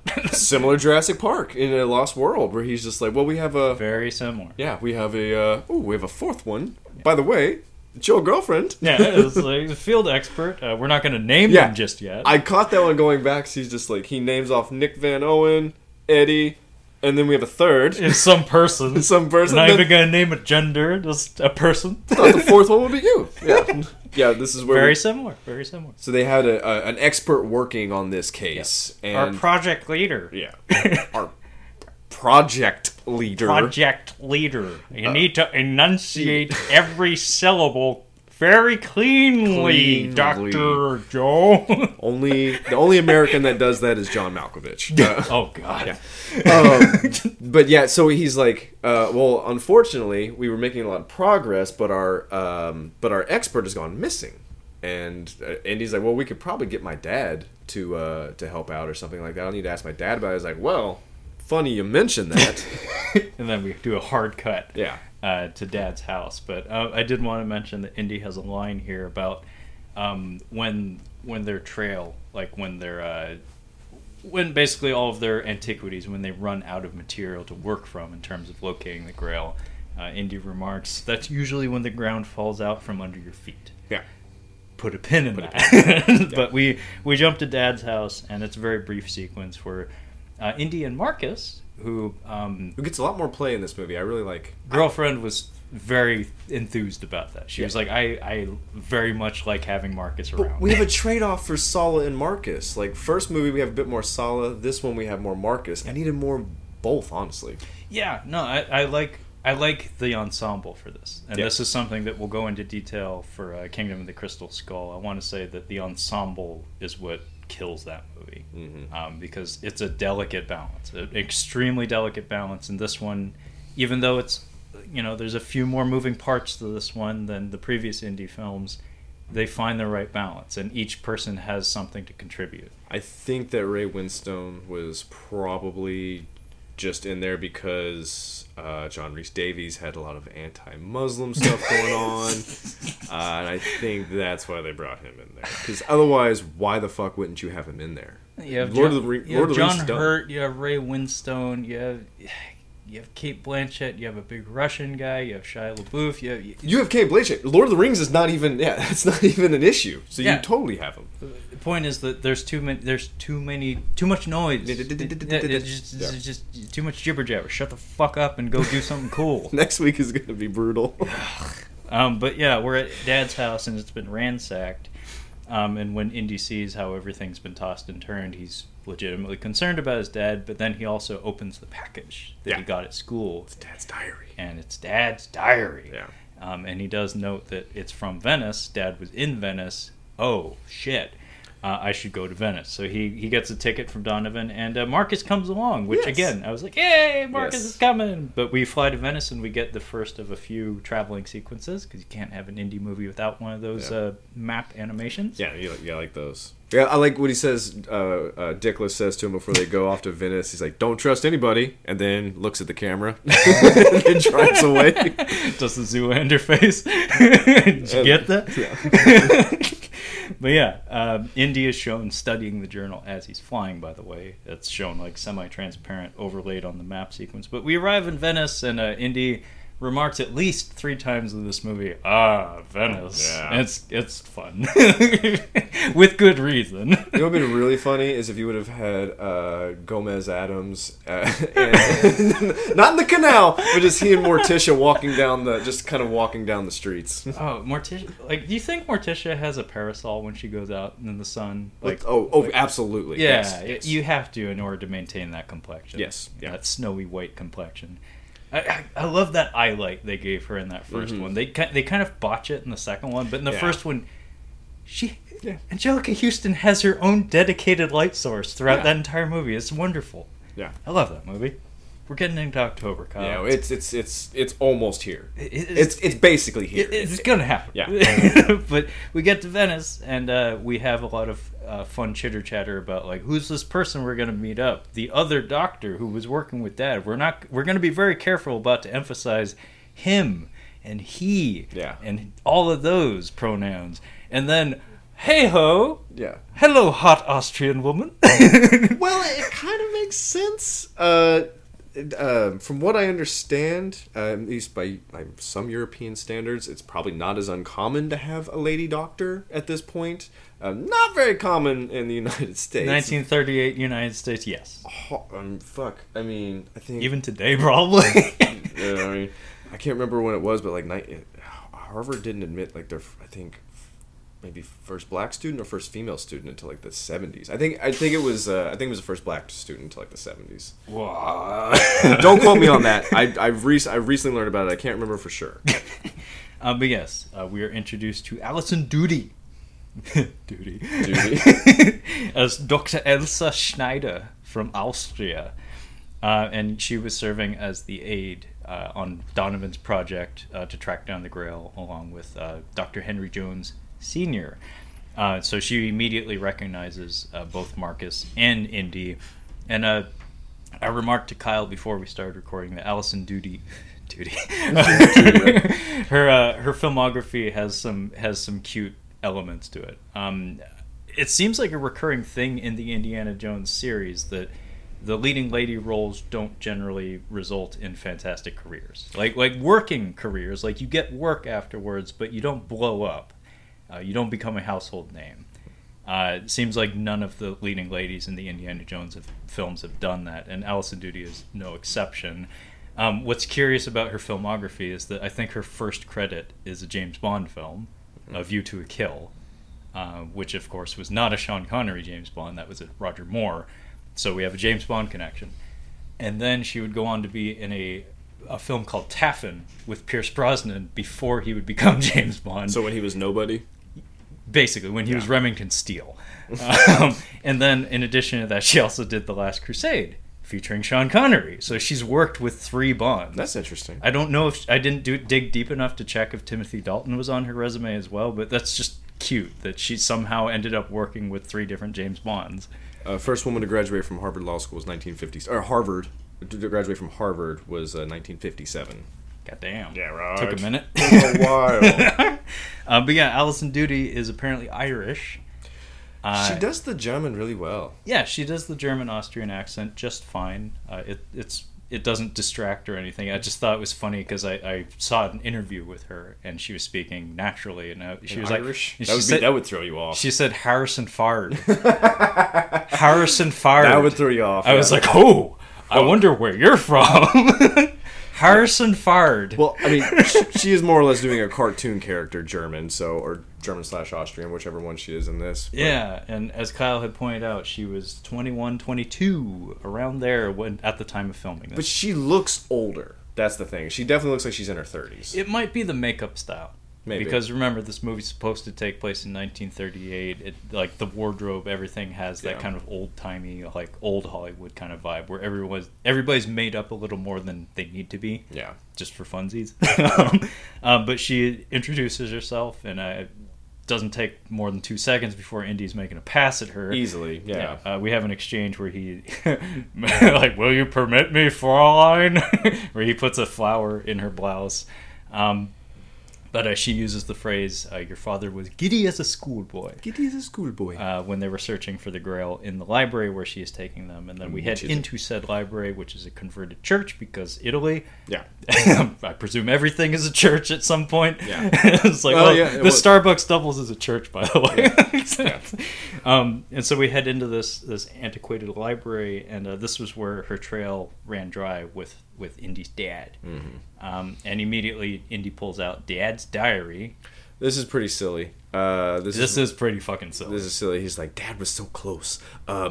There's Roman numerals in here, and there's Roman numerals in here. Oh, look, there's a 3 there and a 3 there. There's a 7. Where's the 10? Everybody go look for the 10. And they're just like looking around. So there is...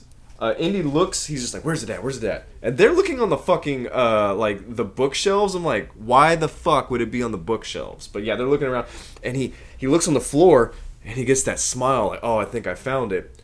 So he climbs upstairs and goes to the 2nd floor and looks out, and there's a giant X. I'm like, you couldn't see the giant X on the floor? Yeah, it's a little It's a little dumb. Yeah. This is incredibly dumb, actually. Like, this is why I was talking about the haphazard construction of things, where this felt super half-assed. Blue's Clues didn't treat their viewers this stupid. Like, do you see the X, guys? Where's the X? Do you guys see it? You need more pregnant pauses, Kyle. You need to stare into my soul and wait for the reply. My goodness. Did you see the anniversary video? Yeah. Does he have cancer? I don't know. I hope not. I think he might have. He might. Because he's wearing a hat with not a lot of hair under there. Not a lot of hair. It was really sweet. Because I remember my brother did watch Blue's Clues a lot when we were kids. I thought he had like a Paul Rubens situation or something, though. I think... Because he got replaced, Kyle. Do you think?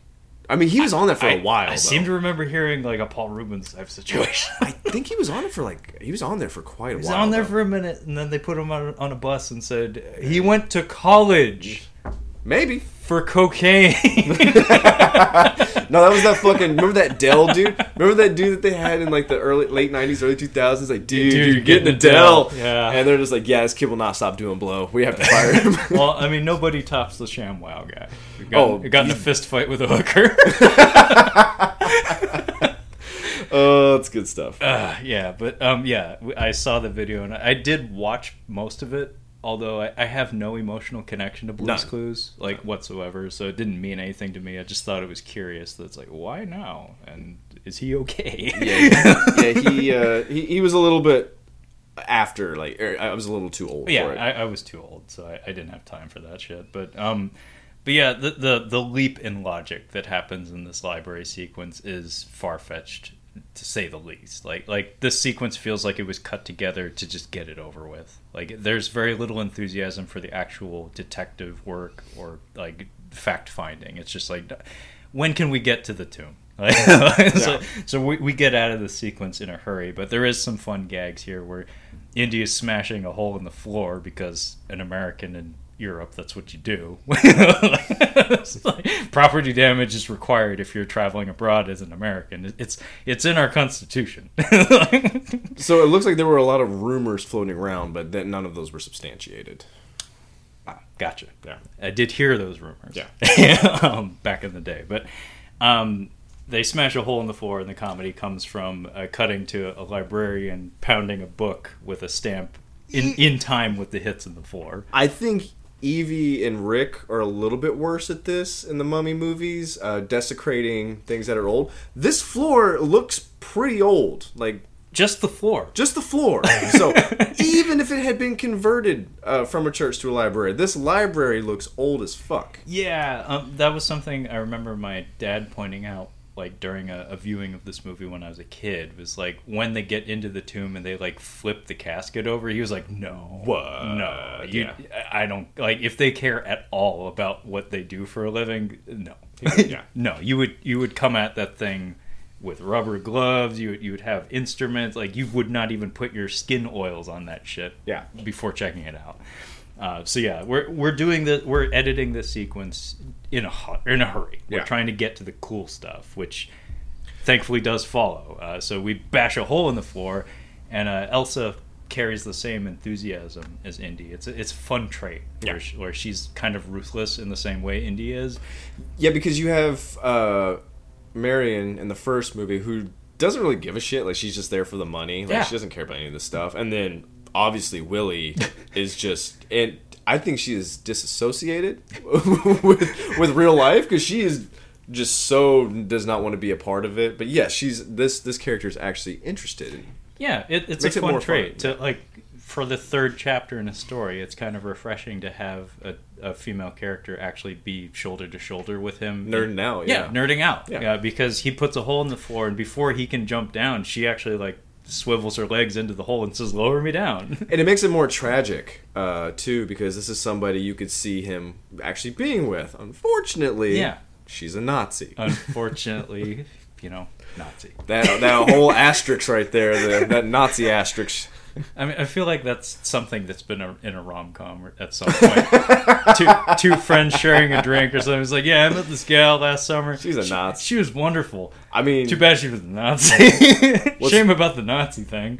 Funny but unfortunate. That could be a rom-com development moving forward now. Like, yeah. I mean, Netflix knows we all laugh at Nazis getting punched. So, like, dating her, but she was at the Capitol riots. So. Yeah. Oh my God, that's too perfect, Kyle. You better put that one under your hat. But we head down into the tomb, and we see some fez men. Yes. Some fez-clad men. So this is where I think this is a good point to start. But I think that Austin Powers, actually, I think The Spy Who Shagged Me especially, not stole, but this is where some inspiration comes from, because Will Ferrell's character is in the first one with the fez, but in the second one he actually addresses, like, I don't recognize you, but your fez looks familiar. And I'll get to another line from that. Well, there's two here. We have Frau, and then the Southern California and England line. Yeah, so these fez men, just to spoil it ahead of time, belong to the Brotherhood of the Cruciform Sword. Yeah. So they are protecting the Grail. They're preventing people from finding it. Basically, the Magi from the Mummy. Exactly the Magi. Very much so. They definitely ripped that off from this film. Yeah. But there's a lot I think they ripped off from this film. Oh, the whole flavor of those movies is very much akin to Indiana Jones. But the Mummy rules. So yeah, it's a solid action adventure film with some very attractive people in it. Yeah, some of the most attractive people, in fact. Yeah. Oded Fair. I remember. It's weird, but I remember as a kid when Anck-su-namun in the beginning, she's walking down the hallway, and you could basically see her butt moving. I'm like, oh, whoa. Like, that ain't fabric. That's paint. Whoa, yeah. Whoa. 1999. Whoa. Cool. I like movies. Yeah. This is a great movie, guys. This is a great choice.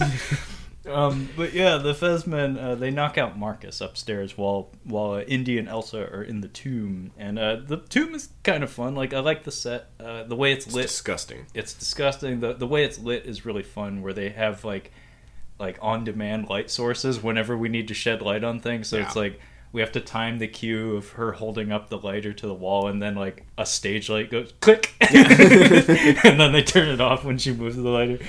But there's some fun etchings on the wall where the Ark of the Covenant is etched into the wall. At one point, we get a callback on the soundtrack to the Ark's melody, and Elsa's like, "What is this?" And he's like, "It's the Ark of the Covenant."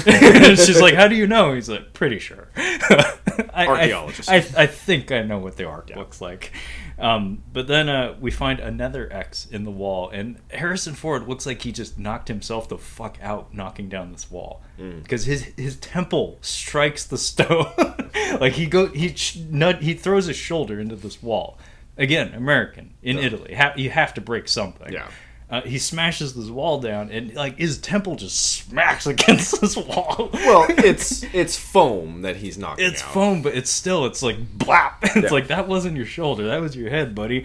And he lights a torch because he notes that there is a petroleum in the water. Yeah. So put a pin in that, and we instead of snakes, instead of bugs, we get 2,000 rats. Apparently, they were bred for this movie. What I read on IMDb. Yes, I actually learned that that's how you have to do rats in movies, is because that's the only way to ensure that they don't carry diseases. Is you have to raise them in captivity, in isolation. So they had to get out in front of that and start breeding these rats well into like pre-production. This is my nightmare. Kyle doesn't like rats. I hate rats. This scene and the scene from 1984 are two of the most scary, like rat phobia things that I can think of in cinema history. So Kyle is not a fan of Ben. He is not a fan of Willard. He's not a fan of Food of the Gods, which features giant rats. Or The Bone Collector. The Bone Collector. Rats in cinema, they have a long tradition, but yeah, rats... my dad hates rats. I hate them. Like snakes, he seems like he's made his peace with them despite his history, but rats... I'm reasonably skeptical of snakes. I saw a fucking rat leaving campus the other day, and he went in front of me, and he was chill, but I'm walking, my back away from him, like just Give him passing a by. wide berth. I want to kick something out. Get the fuck out of here. But yeah, there are rats all over the place. They're getting in Elsa's hair. She's got her goofy fucking heels on in this tomb. So at some point, he just like picks her up and puts her on his shoulder. Yeah. He's like, I mean, I would do the same thing because it's like, lady, I'm just tired of watching you almost fall on your ass in this tomb. She mentions like your father would have loved this. He's like he wouldn't have made it past the rats. He's scared to death of them, but it doesn't come back. It never comes up in the movie. It does. I don't It remember. does. I don't remember it coming up. He mentions it to his dad. Like, the they're rats. They're Oh, yeah. talking about the tomb. But this is fucking terrifying. Her like so. There's the flames come up. The Fez guys drop a match in there, set the place on fire. This is the guy where he dumps over the tomb just like willy nilly. Get under here. Yeah. And Air pocket. yeah. Get down. Get down. And she's under there, and somebody's like dumping rats through this hole in this thing, and they're like climbing on top of her. It's one of the most terrifying things I could think of. Yeah, it's pretty uncomfortable. Because she again, Spielberg has a thing about torturing his ladies in cinema. Like they had Glee dumping rats on her head. Worse than Hitchcock torturing people. He's pretty bad. Yeah, it's pretty bad. Pretty consistently bad. But they find the tomb of one of the brothers, one of the three knights, and his shield from his armor bears the same etching as Donovan's tablet. And so he takes a crown and yes, Indy takes a rubbing that his father had made of the shattered tablet, and he completes it using the shield. And then the Fez men light a fire in the tomb. They hide in the coffin basically from the flames. And then this is where we have one of those weird leaps where it's like, that's a transition. That's one way to get out of that scene, because Indy dives underwater. He looks around for a bit, and then he comes back to her again under the coffin with like the soundtrack blaring and flames and rats everywhere. Yeah. And he just says, "I think I found a way out." And then they both go underwater. Next scene, streets of Venice. They come out of the sewer. So we have no fucking clue how they got out. I do like when he gets out of here. They just come out through a sewer grate in the middle of like a little cafe outside. It's fun. It's like Venice. Yeah, Venice. Venice. And then people with guns come after them. The most conspicuous group of men I think I've ever seen. Bright red fezzes. Sorry, you're gonna have to look at the dog. the dog is just laying belly up on a chair. It's the cutest thing. Just sleeping. But yeah, we get into the boat chase, and this is the boat chase I guess they had in the canals for like 5 or 6 hours. It goes by pretty quick, but I do like the gag of one of the dudes, like they just take off and one of the dudes jumps onto the boat, and that's who Indy's dealing with, punching and slapping around whilst Dr. Schneider's driving. And dude, the way he launches himself at that guy on the back of that boat, that dude fell off.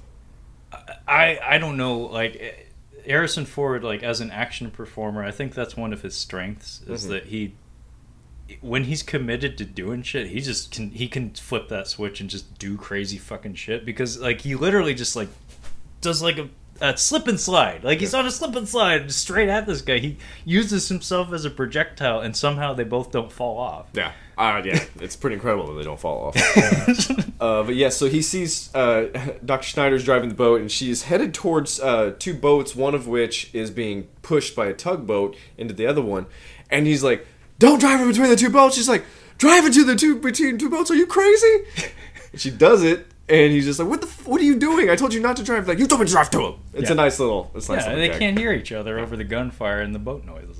They got 2 boats chasing them. One boat goes around, and then the other boat keeps going. And again, this is also like, that was a pretty incredible explosion out of nowhere, because this thing just gets smashed by the 2 and just explodes out. And this is in like real time. This is a big fucking explosion here. It's a big explosion, but I love the payoff with the remainder of the boat, like just the bow of it spitting out of the other end. It's a pretty cool effect, because again, done live with an actual prop, it looks incredible. I don't know how they rigged that, but it looks fantastic. I think they had to do it a couple times too, but the sequence continues, and the last boat, a fellow has a machine gun. He uses it to like stall the engine of Indy's boat, and then they get up close to each other and they start thwacking each other. Yeah, thwacking. Yes, there's a certain sound effect that plays over every time Indiana Jones hits someone with his knuckles, and it's priceless. It's amazing.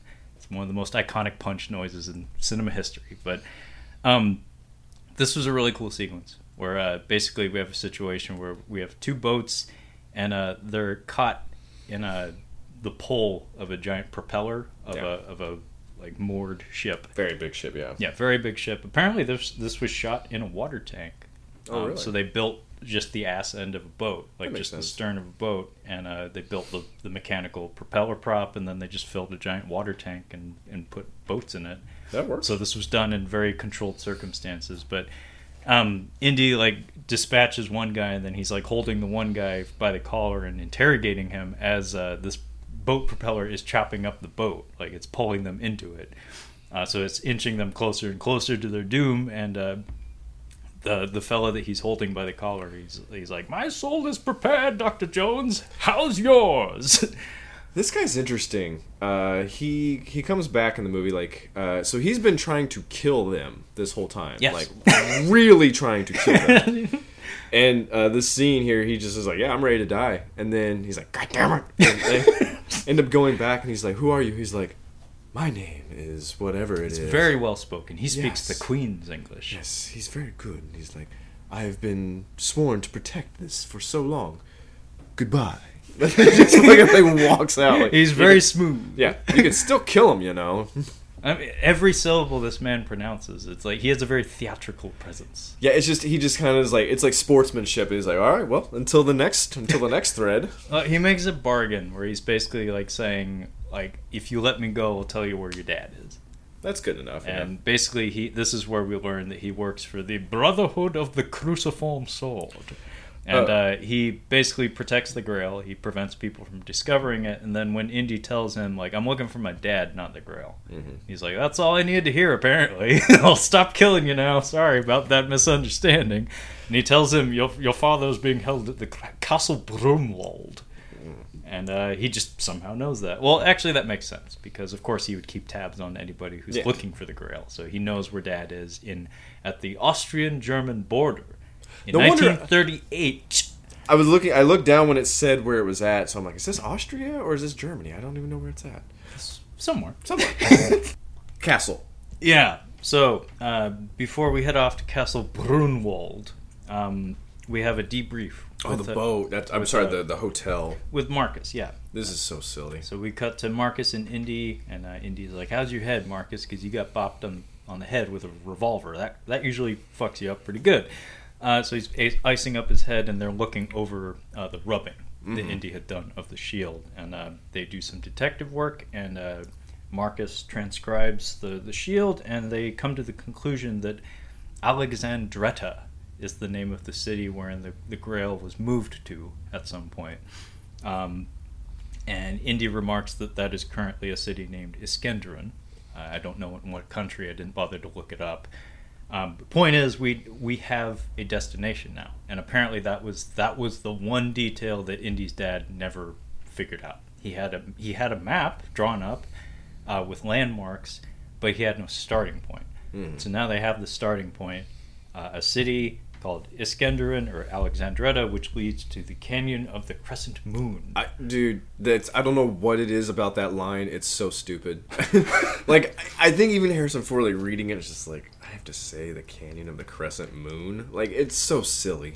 Yeah, you half feel him putting on his Blade Runner ADR voice and be like, "The Canyon of the Crescent Moon." I have it written down in here. She was gorgeous. She walked into the room, and it was Sean Young with a goofy haircut. I mean, she was so fucking hot. I mean, she was a catch in that movie. Debatable if she was human or not. This movie has unicorns in it. I wonder what they mean. You are treading on very, very thin ice here. Oh, come on. The theatrical cut of Blade Runner is fair game. Everybody can shit on that movie without feeling bad about it. I can't get Rutger Hauer out of my head sprinting in the rain. I don't know what it is. I can't get it out of my head.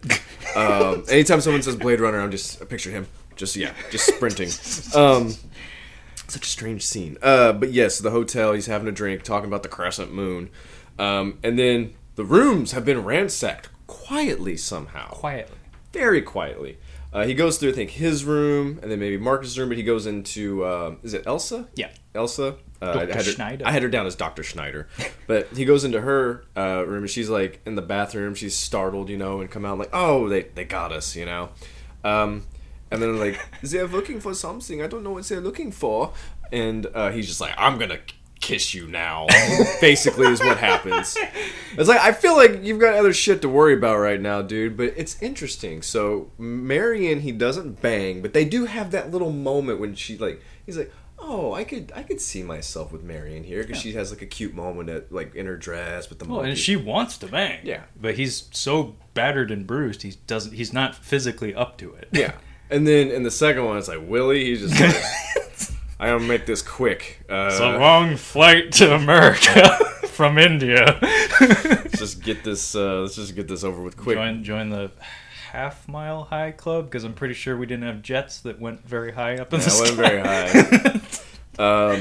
When it was actually a hazard to do.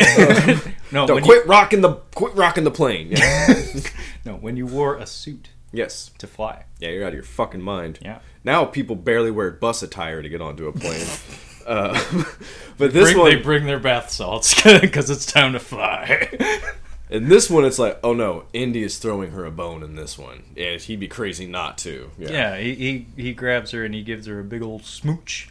And then she says, "How dare you kiss me?" And then she kisses him back more aggressively. I mean, with a different actor, this would be really rapey, because he's just like, I'm going to do things the way I want to do them. And then what saves it is that she comes back. Yes. Like, yes. She's saying the words that says she's not okay, but then she's like aggressively coming at him. I can't remember if it was Atlas Shrugged. I think it's The Fountainhead. Basically, the character in that book, it's like she's pushing him off. This is also kind of what reminded me of she's like pushing him away, like she doesn't want to do it, and he just does it. But that's what she was wanting. Apparently, the character in the book was like, no, she wanted someone to just take control. Okay.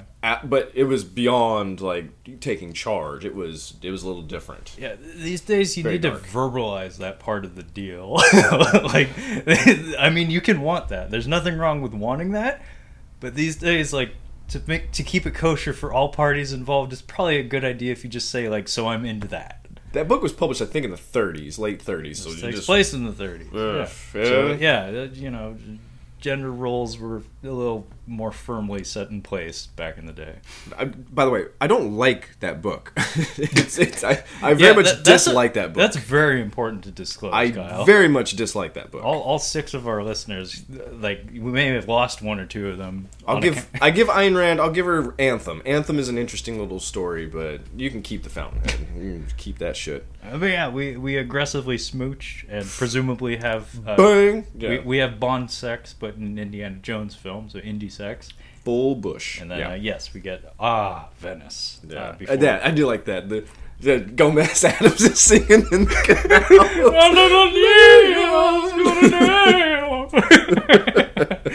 canal. But yeah, we cut to the map again, and this time we're traveling to the Austrian-German border to Castle Brunwald, and then we sneak in there in very Indiana Jones fashion with a improvised plan. Because Indy, as they're parking out front, is like, so what do you know about this place? And Elsa's like, I don't know. It's a castle. They have lots of antiquities. And he's like, oh, it doesn't help. So his reply to, like, what are we going to do to get in there? He's like, I'll think of something. And that, I've always said, that sums up Indiana Jones. He just comes up with shit. I had a problem with this as a child. I'm like, why doesn't this doorman believe that he's Scottish royalty?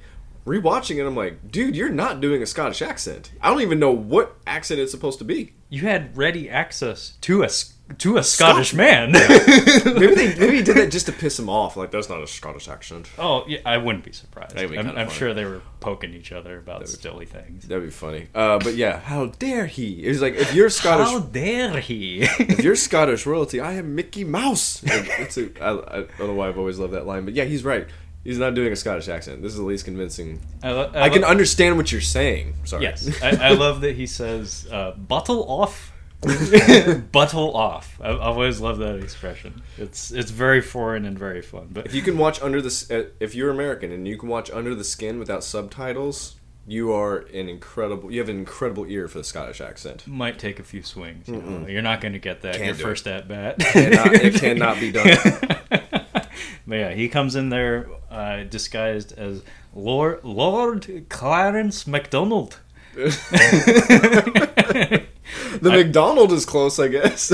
Sure, and then it ends with this butler just being like, "You are full of shit." A lot of geriatric abuse in this movie. Because Marcus gets hit, Sean Connery gets shot.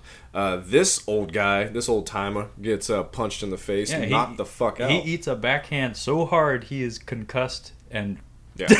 removed from his senses with one hit. Yeah, and he's a butler for Nazis, spoiler alert, so he's going to get shot against a wall. Easily. He fucked up. He fucked up bad. Yeah. But yeah, they head into the castle and spoiler alert, oh my god, Nazis. Yeah. And they're hard-working Nazis. Shocker, on the Austrian-Germany border? Yeah, for real.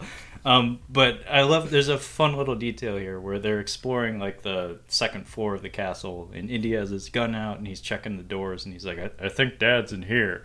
And he does this thing that I catch myself doing all the time because I just think it's cool. It's where you notice an important detail but you don't disclose that you noticed it. It's a lot of fun. So it makes it sound smart. So he's like, I think Dad's in here, and then he walks past it and Elsa's like, what makes you think that? And he just like doesn't look. He just points up at the ceiling. He's like, because it's wired. Yeah. I got stuff with that when we were watching that Kurt Russell Santa Claus movie on Netflix. One of the guys from the E Street Band, one of the Sopranos, pops up. I'm like, there's about to be a musical number. And she's like, okay. And then fucking 2 minutes later, there's a musical number. It's like, how would you possibly know there was going to be a musical number in this movie that just had no music in it? I'm like, I just know. And then I was like, that guy is fucking Bruce Springsteen's guitarist. Yeah, no, it makes you feel cool. Yeah. It makes you feel smart. You need to keep certain... I should have kept that one. Yeah, you need to keep certain information close to the vest, you know? But... so Indy knows roughly where Dad is, and we get to see some swashbuckling action of him using his whip to jump from like windowsill to windowsill. This is fucking scary. He's just like, I just needed the whip, and he gets, granted, he gets a good loop-de-loo on this thing, but I think he swings up. Like, this is like, he's swinging up onto a ledge, and I was thinking, I'm like, this is ballsy, because if you get stuck out there, you're fucking stuck out there. Yeah, if you lose that pendulum swing, if you lose your momentum, you're just hanging. You were just hanging outside the Nazi castle. In the rain. Yeah. There's Nazis inside, dude. And none of these people want you here. They are not friendly. But then he swings through the window. It's not a graceful landing. Again, Indiana Jones wouldn't be Indy. It wouldn't be Indy if it went perfectly according to plan. Did you love how they introduced Sean Connery? I did. I knew it. I absolutely. I saw it. I'm like, he's gonna love it. No, I loved it because Indy's like just struggling to his feet, and then he gets bopped on the head with a vase or a vase. I meant his shadow. Oh yeah, the shadow projected on the wall. Yeah, we get to see his silhouette before the vase comes crashing down, and then he steps out of the shadows. Can somebody put Goro has got a similar introduction in Mortal Kombat where you just see it's just a shadow, like, what the fuck is that? Oh, it's Sean Connery.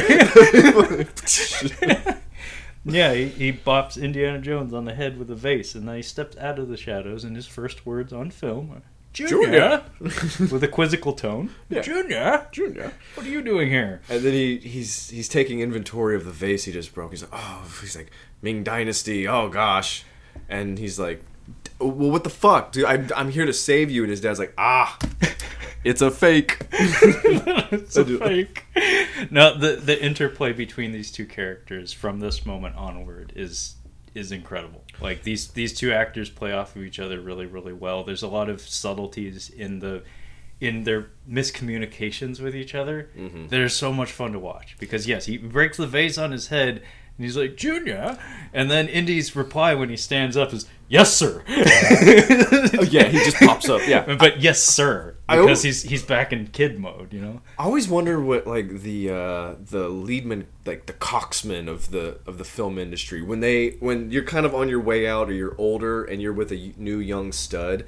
I'm just wondering how the ego goes back and forth. Like I know it. Like I think Marlon Brando and Val Kilmer didn't talk on the set of Island of Dr. Moreau. That's whenever you get around to watching that Val documentary, that's that's a crushing part of that documentary. Is it? Oh god damn it! I really want to watch that. He has footage from that set, and you and I both have seen the documentary about the making of that movie, Great. so we know what went down on that set, and seeing it from such a candid angle intensifies it, especially knowing that that's his hero. Yeah. That is the guy that he wanted to work with in all of the industry. That's the guy. And he has one of the best. Godfather impressions I've heard, which is unfortunate. That's real. That has to be just destroys you. But Never meet your heroes. never meet your heroes.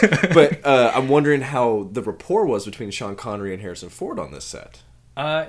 Okay, so something that's interesting about Sean Connery at this stage in his career is that he was, as Kyle and I had mentioned, he rejected a lot of very big franchise roles, and his record for picking good projects is hit and miss.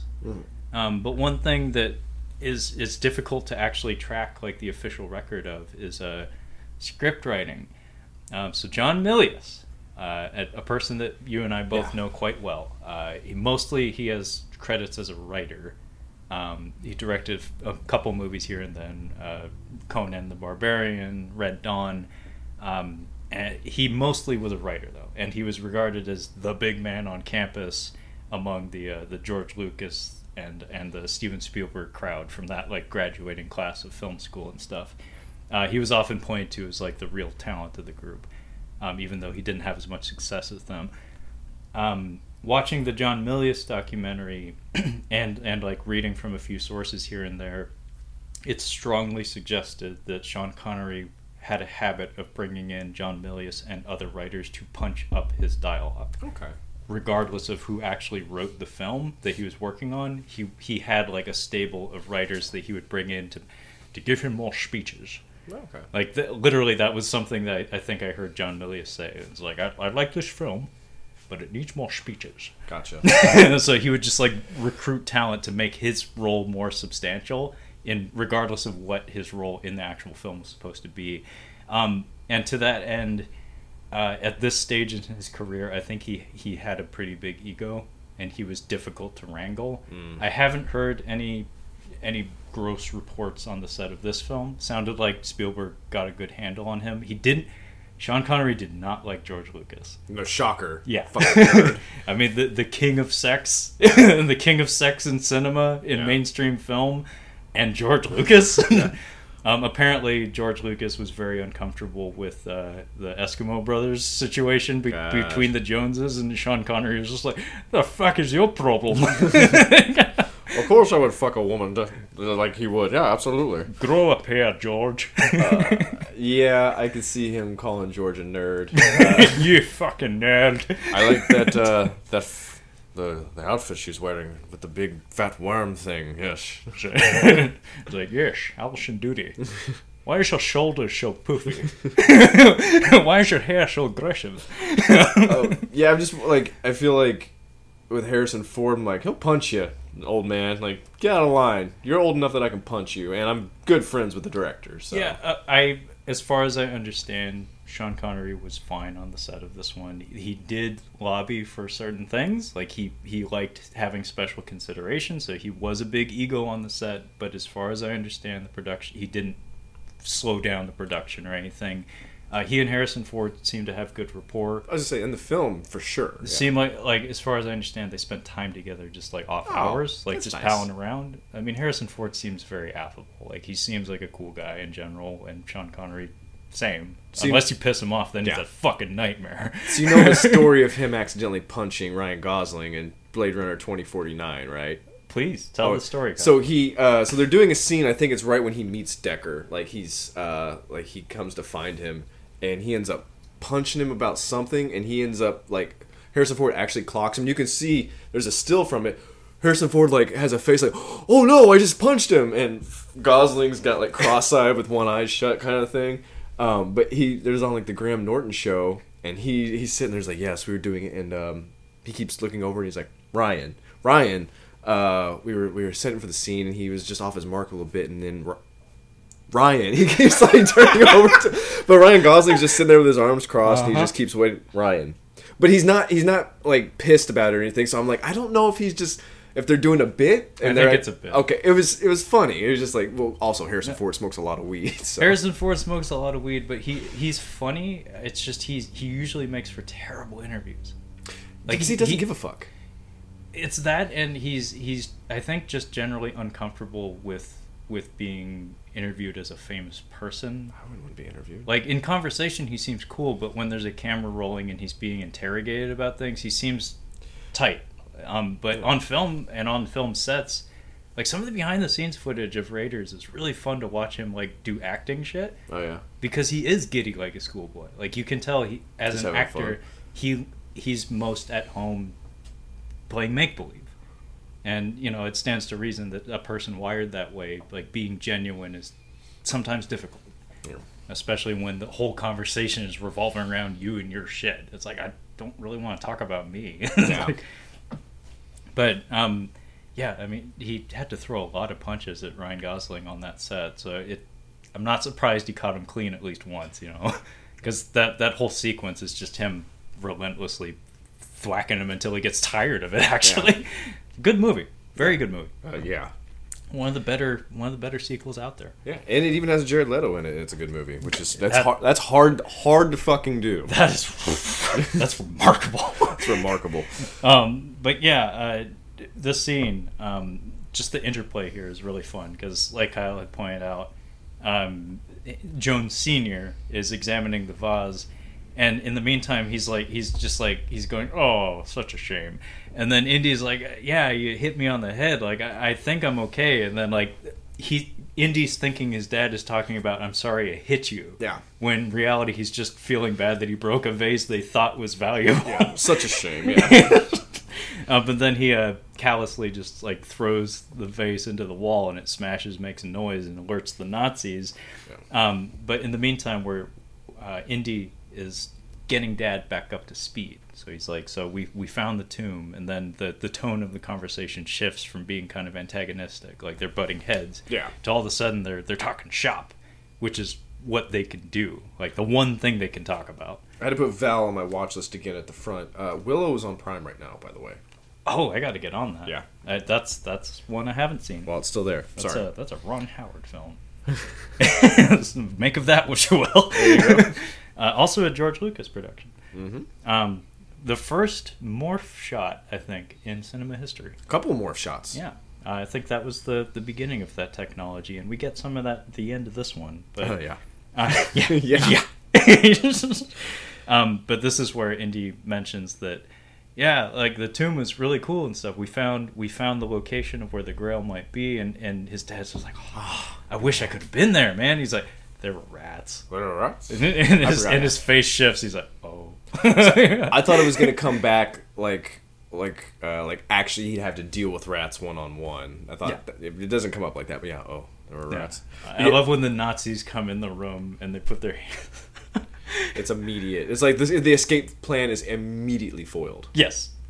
And the dialogue exchange where Sean Connery is mocking the Nazis, holding them at gunpoint, being like, it's like, you stupid dolt. It's like, I don't have the diary. It's like, I shipped it to my son. He hid it away. Yeah. And the whole time Harrison Ford is just making these faces like... It's pretty great. It's great. About that. But this is where Indy has had enough of being called Junior, as it's pronounced. Indiana. And in his frustration, he uses them screaming at each other as a diversion to grab hold of one of the Nazis' MP40s, and he shoots them all dead. And then he would have that quip where he looks back at his dad after having murdered three people in front of his dad. Don't call me Junior. You shot them. His reaction is priceless. Look what you did. Yeah. I can't believe what you did. I've killed a lot of people. A lot of people. But that's what's so fun about this performance, though, is it's so against type for Sean Connery. Mm-hmm. Look what you did. You killed people. And then this whole sequence when Elsa is being held up, the lighting here pisses me off. It actually angers me. I didn't notice it. It looks like there's a fireplace right there. Like there's this strong orange light source just blasting onto their backs. Well, yeah, because there is a fireplace, but there's no fire in it. Yeah, but the camera never shows us the geography. They just kick open a door, and then all of a sudden there's a man in like a colonel's outfit holding Elsa at gunpoint. This is Facelicker. Facelicker Nazi. Yes, so this is Vogel, who I'll have to actually look up the actor's name because it's not known to me. Michael Byrne, who I've always described as Maggie Grace, but a man. She's from the Harry Potter movies. She got the same eyes and the same kind of like dour expression, like perpetually kind of slightly frowny faced. This guy is a character actor that pops up in funny places from time to time. It was actually kind of funny. I think if memory serves, his role in The Sum of All Fears, like he shows up and his character isn't really given much ceremony, but just because of his recognizable face, like the whole movie kind of like conforms to him for a few minutes at a time. Yeah, I called him Facelicker because he's the dude who tries to rape Mel Gibson's wife in Braveheart. There you go. Yeah, Facelicker. Explanation. Yeah. But he is Colonel, I think, Vogel. Vogel's the character's name. He's holding Elsa at gunpoint, and he's basically saying, "Give me the diary or Elsa dies." And then Sean Connery's reaction instantly is like, "She's a Nazi." Yeah. Yeah. I mean, for real, like, why would you not listen to your... Like, that's the thing. He just does... They don't listen to each other, basically. Yeah. But yeah, this whole thing, she's like, she's a Nazi. 100%. Shoot her. He's just like, yeah, shoot her. I don't give a shit. Yeah. And the whole time he's just like, yeah, go ahead. But, of course, Indy acquiesces and he puts the gun down, and Elsa apologizes and then takes the diary. Say what you will about Dad, but at least he knows how to love him and leave him. Jeez. And then we're marched into like the foyer of the castle or something, and we get John Williams' Nazi theme, which is not the Imperial March, but it's damn close. Same indication. It's fun though, because it is its own unique melody, and it's cool just having a musical sting to play every time the bad guys show up. Yeah. And it's a good one. It's a really memorable. Remember, people, Nazis are bad. I know the uniforms are slick as fuck. Yeah. But they're bad. They're bad. The swastika is bad. Yeah, one could say even the worst. Yeah. Pretty bad. But yeah, we're all held captive now, and it is revealed that Donovan... Dickless is, yes. Yeah. Dickless and what? Liquor? What? Facelicker. Facelicker and Dickless. Yeah. And Dr. Schneider. And Dr. Schneider. So we have three major villains established now. Donovan is, of course, working with the Nazis for his own independent reasons, but he's using their resources to get to it. Yeah. He wants the Grail by all means necessary. But there are we get the diary, and she's like, there are pages missing from this, and he's just like, yeah, and Indy's like, how'd you know she was a Nazi? And this is where we get the priceless line, "She talks in her sleep." Yeah. and just the looks exchanged after that comment, and Sean Connery just looks like, yep, yep, I did it. I'd be pretty grossed out at this point if I was Indy. Like, I mean, yeah, a dry heave would not have been inappropriate during one of the takes. In fact, I wouldn't be surprised if Harrison Ford did a take of that. Just, yeah, pretty gross. Yeah, it is pretty gross. This is possibly my favorite scene transition in all of the Indiana Jones movies. This is where she's like, she's taking the pages. She's like, it's obvious where he's hidden them. He's giving it to Marcus Brody. And she's like, he'll be easy to find. He sticks out like a sore thumb. And he's like, he just rattles off this whole thing. He knows every local custom. He speaks 15 languages. He can disappear and reappear without even a trace. And he's so confident. And like, even I believe him. And cut to, hello, does anybody here speak English? Hello. It's so fucking funny. And the custom thing actually comes up as well. Yes. Which is pretty funny. But Sala's there. Yes. Which is super fun. But yes, they get greeted by a Nazi. Yeah. Clearly, he's like, "Oh yes, I was sent here by Zadok." The head tilt. He goes to bow, and Brody just moves back. It's so funny. Yeah, he nearly headbutts Mark. It's great. But yeah, he's like, I was sent here by the Nazi. Nazi. He says he's from the Museum of Iskenderun. Yeah, and then Sala points out there is no museum in Iskenderun. Yeah. And this whole sequence is brilliant. Or it's Sala carrying Marcus's bags, and he's trying to pick them up, and he keeps he's trying to just carry on the conversation, so the Nazis are like, papers? And Salah's like, oh yes, I got the morning paper today, just this morning. Run! Run! And he takes like 3 or 4 tries. He keeps ending every line with, run! And Marcus is just like, what? Standing there, not getting it. And then the punchline is Salah holds up a newspaper and punches directly through it into one of the Nazis' faces. Run! It's my second favorite run, having to do with John Rhys Davies in the scene. Yeah, the man has some good runs in his filmography. No, just the line "run" because that's also in Lord of the Rings. Yeah, with him. Run, run! John Rhys Davies has a very powerful voice. Right into the back of a Nazi truck immediately. Yeah, I noticed another weird continuity thing here. So Salah throws the one punch through the newspaper. It's tremendous. He knocks this guy through like a food cart or something. And, big dude. And then he's even bigger in this one. He put on like 80 pounds since Raiders. Fucking massive. He's like 6'2", I think. Like he's a big fella. No, I would run into him and fall flat on my ass. Easily. He'd turn around and be like, "What happened?" It's like, "What was that?" Yeah, he's like the fucking Undertaker. Did a moth sneeze on me? But what I noticed was that's the only punch thrown in this whole sequence.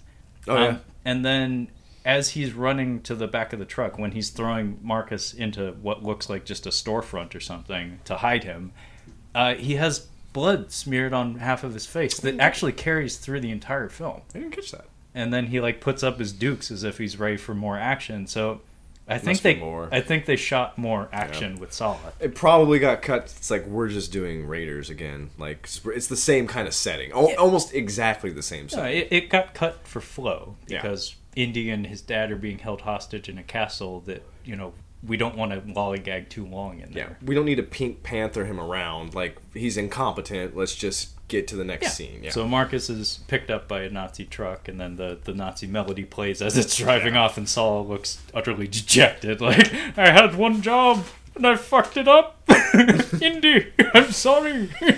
Yes, this is where. So we've got the Jones boys hostage right now, back to back, tied up, and then Face Slicker Nazi.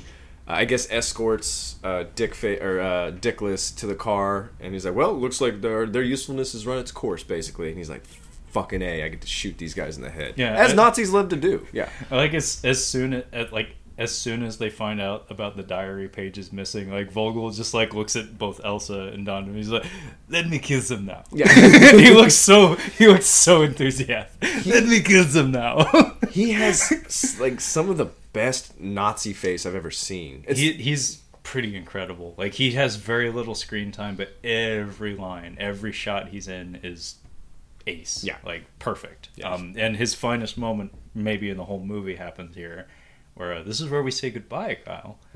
So Elsa is called back to Berlin by the High Command. So you know who. Yeah. And she gives Indy a big old smooch, and we have a fun moment where she's like, "I had fun in bed with you, Indy." Yeah. And then Sean Connery's they're tied to a chair facing away from each other. So 2 chairs tied together, and Sean Connery's like, "Yes, it was pretty wonderful." It was pretty wonderful. But he's like, "Oh, you're talking to the young one." He even says to him, "He's like, you're old enough to be her grandfather." Yeah. Fun fact: Sean Connery unfortunately was only 12 years older than Harrison Ford. Yeah, and apparently that was he was unsure about being this character's father because of that, but that was just an ego thing. Well, because he looks older. Yeah, he looks older. Harrison Ford looks younger than he is, and Sean Connery looks older than he is. It's very, very solid casting. Like, I'm so glad that we got this particular pair because it worked out too well. The wardrobe does a lot. I think that really helps. It does make him look old timey. Like he's in the bucket hat too. The glasses really help. Yeah, no, it worked out. Yeah. It's just I could see why he would object to that. It's like, I'm not that much older than him. It's like, but you look. Either way you split it, it's gross, dude. Yeah. But Elsa gives Indy a big wet smooch and then says, "This is how we say goodbye in Austria." Yeah. And then she steps out of frame, and then without cutting away, Vogel steps out of frame. "When this is how we say goodbye in Germany." Yeah. Whack! I think that was a line in Beer Fest. I swear. I think they did it. damn good line. Yeah, I think they do the same thing. Yeah. When this is how we say goodbye in Auf Germany. Auf Wiedersehen. Yeah. Bam! He punches him so hard that the back of his head bops his dad. They both eat it. But yeah, this is where they have to plan an escape, and he's like, "Dad, reach into my jacket. I got a Lucky Charm in there." And it's a fucking Zippo with a 4-leaf clover on it. Yeah. Okay. And we get the first of many botches on the part of the Senior Jones, wherein he tries to burn the ropes off and he drops it onto the carpet. My second favorite botch. First one's coming up. It's pretty great. So the carpet is set on fire along with the rest of the castle. Yes, and it's going up fast. Like, this thing is made of, like, there's so much goddamn lacquer on this thing. For real. I just love the line. It's like, I have something to tell you. And he's like, don't get sentimental, Dad. Now's not the time. He's like, the floor's on fire. And the table. And the table. But yeah, they managed to bounce themselves, which is really smart to get to the fireplace, especially if the flute's open. I mean, you have, air. Yeah. But they're still pretty coffee. But Indy's trying to get out. He's like, I think I can get out. And he bumps a little thing on the fireplace, and they do a spinning, young Frankenstein, where he just, like, goes into in case you needed evidence that this is, in fact, a Nazi castle. Yeah. Yeah. It's got hidden compartments and passages. Yes. It turns around, and then they're just, like, sitting there totally still as this thing circles around, and then they're in, like, some kind of, like, headquarters. And it's like a communication center. Yeah. And there's a lady just counting in German, and they just keep going. He's like, okay, let's try this again. And he's like, our situation is not improved. and he bumps it again, but this time they stop on the other side, and the lady who hears him just, like, slowly turns around. And it's Frau from Austin Powers, 100%. Yes, this performance is Frau. Exactly, Frau. Yeah. But she just looks at them, and they smile at her, and she smiles back. Alarm! It's the so loudest, most shrill stating of the word alarm you will ever hear. It's bring in the fembots, yeah. Bring in the fembots! Then they try to kill the Joneses with pistols, and then they use the revolving fireplace to their advantage. And they hide, like, up in a little cubby in the ceiling. He blocks the thing, so I'm like, those Nazis burn to death. Oh, yeah, most certainly. Yeah. Yeah, they're dead. Let them burn! But I love Sean Connery's expression, like, pressed up against the wall as it's spinning. He just looks so out of his element, like, I don't know what the fuck is happening. But it's kind of cool. But then we reach another corner of the Nazi castle because there's yet another hidden mechanism in the form of a chair that Indy can't find his way out of the castle. So Dad's like I'm just gonna take a seat. Like we can think our way out of this, I think. And then he sits down, and there's a mechanism built into the chair which causes a staircase to form out of the floor, which Indy promptly falls down. Yeah, it's pretty great. But then we head outside for the motorcycle chase. Yeah, where they get to where some boats are. This is a funny gag. Indy's like, I got an idea. He's like, he gets the boat started, and his dad throws him his suitcase. He's like, we're not, like, basically telling him we're not going in the boat. It's great. Yeah. Just the pause when he catches the bag. He's like, no! Time is of the essence here, old man. But yeah, he sends the boat down the river. And honestly, this would have worked out perfectly if they just would have waited like 30 seconds even. Yeah. There would have been no problem. No, all of the Nazis got into that boat. Every single one of them. There's fucking 8 dudes in one little boat. But the dude didn't even pull the cord to start the motor yet. Yeah. Like all you gotta wait for is them to get going and then go. I guess he just needed enough misdistraction.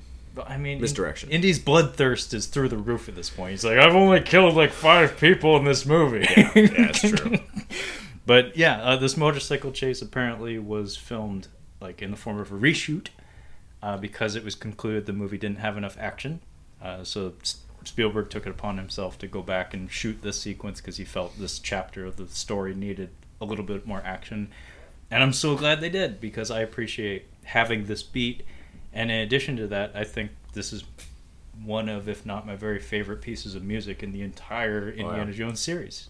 I love this motorcycle chase because for me, it's the perfect length. It's just a quick little motorcycle chase. It's very short. Yeah. It doesn't overstay its welcome. Not a whole lot actually happens. And I mean, but the one that does happen is just like, mwah. It's pretty incredible. It's one of those things you would expect it to be in every action movie, but similar to the minecart chase in Temple of Doom, it's like, actually there aren't that many instances of that in cinematic history. But outside of George Miller?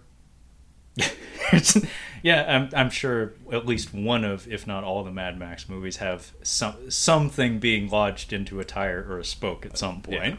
Yeah. But yeah, the music piece that plays over the sequence is called Scherzo for Motorcycle Chase. It's like 3 minutes long, and in fact the sequence is shorter than that, because that's actually an issue I have with this movie, is a lot of the music is chopped up, and because I'm so intimately familiar with the music like in the soundtrack form, hearing it in the movie in its like truncated, like edited form is distracting to me. And yeah, the sequence is even shorter than the length of that piece of music. But the major beats are, we get to see Indy joust a fella on a motorcycle. It's pretty great. He defeats a man with a machine gun with a flagpole. Yeah. And it looks like, old-timey knights or something going at it. We get to see a couple people flip over the handlebars as a result of that. And then the big winner at the end, though, Kyle, you want to tell the folks at home what the home run hit is at the end of the scene? This guy seems to be the most competent of the motorcycle By guys. far. Yeah. He does a wheelie on the back of their motorcycle and is like going around to the side, and Indy's like, this is about to get shot by this dude. And he's like, well, how am I going to get out of this? He's like, ooh, I've still got this stick. And he just, it's so, I love how quick it is. He just like puts it in the tire, and this dude flies fucking 20 feet in the air and does like 4 flips. It's awesome, and it was an awesome stunt. It was really cool. It's awesome, and it's so abrupt. The timing. Yes, the timing on the edit is fantastic. But even more than that, maybe Harrison Ford, his ability to communicate thought process with his face, because we get this amazing angle shot from behind the spoke of the tire, and then we see him like glance over, and then he gives a hard look, and he's like, that math adds up, and they just You're at a serious disadvantage if you have a motorcycle, unless you're trying to outrun somebody in a car. If you're battling, you are definitely going to lose. And I think that's why this sequence is short. Is because logistically, what else can you do with a motorcycle without the benefit of CGI? Yeah, that's pretty much it. Kyle, have you ever seen the filming of the motorcycle sequence in John Wick 3? No. Your posture right now is very much Dwayne The Rock Johnson. You look like you're about to smell what you are cooking. I watch pretty much zero behind-the-scenes footage of anything being made, so John Wick 3 definitely not. You ought to look that up, because it's kind of incredible. Like, it's bizarre. Like, it looks like so much effort than it was worth, honestly. I don't remember much of that movie except for the knife fight. I mean, the whole opening 20 minutes is all you need, honestly. Like, the rest of the movie's just fine, but that opening 20 minutes is, like, untouchable. Is that where the knife fight's at? Okay. Yeah, but I'll send it to you, because it's fascinating to look at.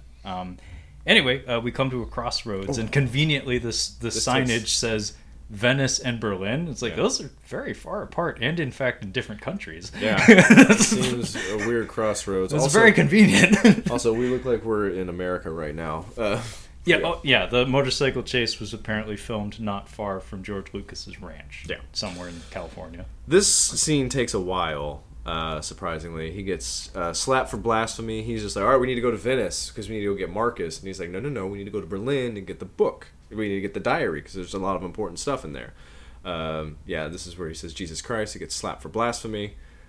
He's like, but you want to go to where the Nazis are to get this thing? And he just has this like, well, let me tell you about it. And the camera kind of just like focuses in on him, and I'm wondering if this is one of the things that they punched up so you'd have. He uses the phrase "the forces of darkness." Yes, this was most certainly touched by like a John Milius or someone not connected to the original screenplay. Yeah. Because Sean Connery does have some, like, the phrasing of some of his lines in this movie feel slightly more handcrafted than some of the other lines in the movie. Yeah. And this is one of them where he's basically talking on about how the search for the Grail is there's deeper meaning to it than just getting an object. It's like we're talking about like preventing a potential end of the world scenario wherein the Nazis have control of immortality. Yeah, that's not what you want.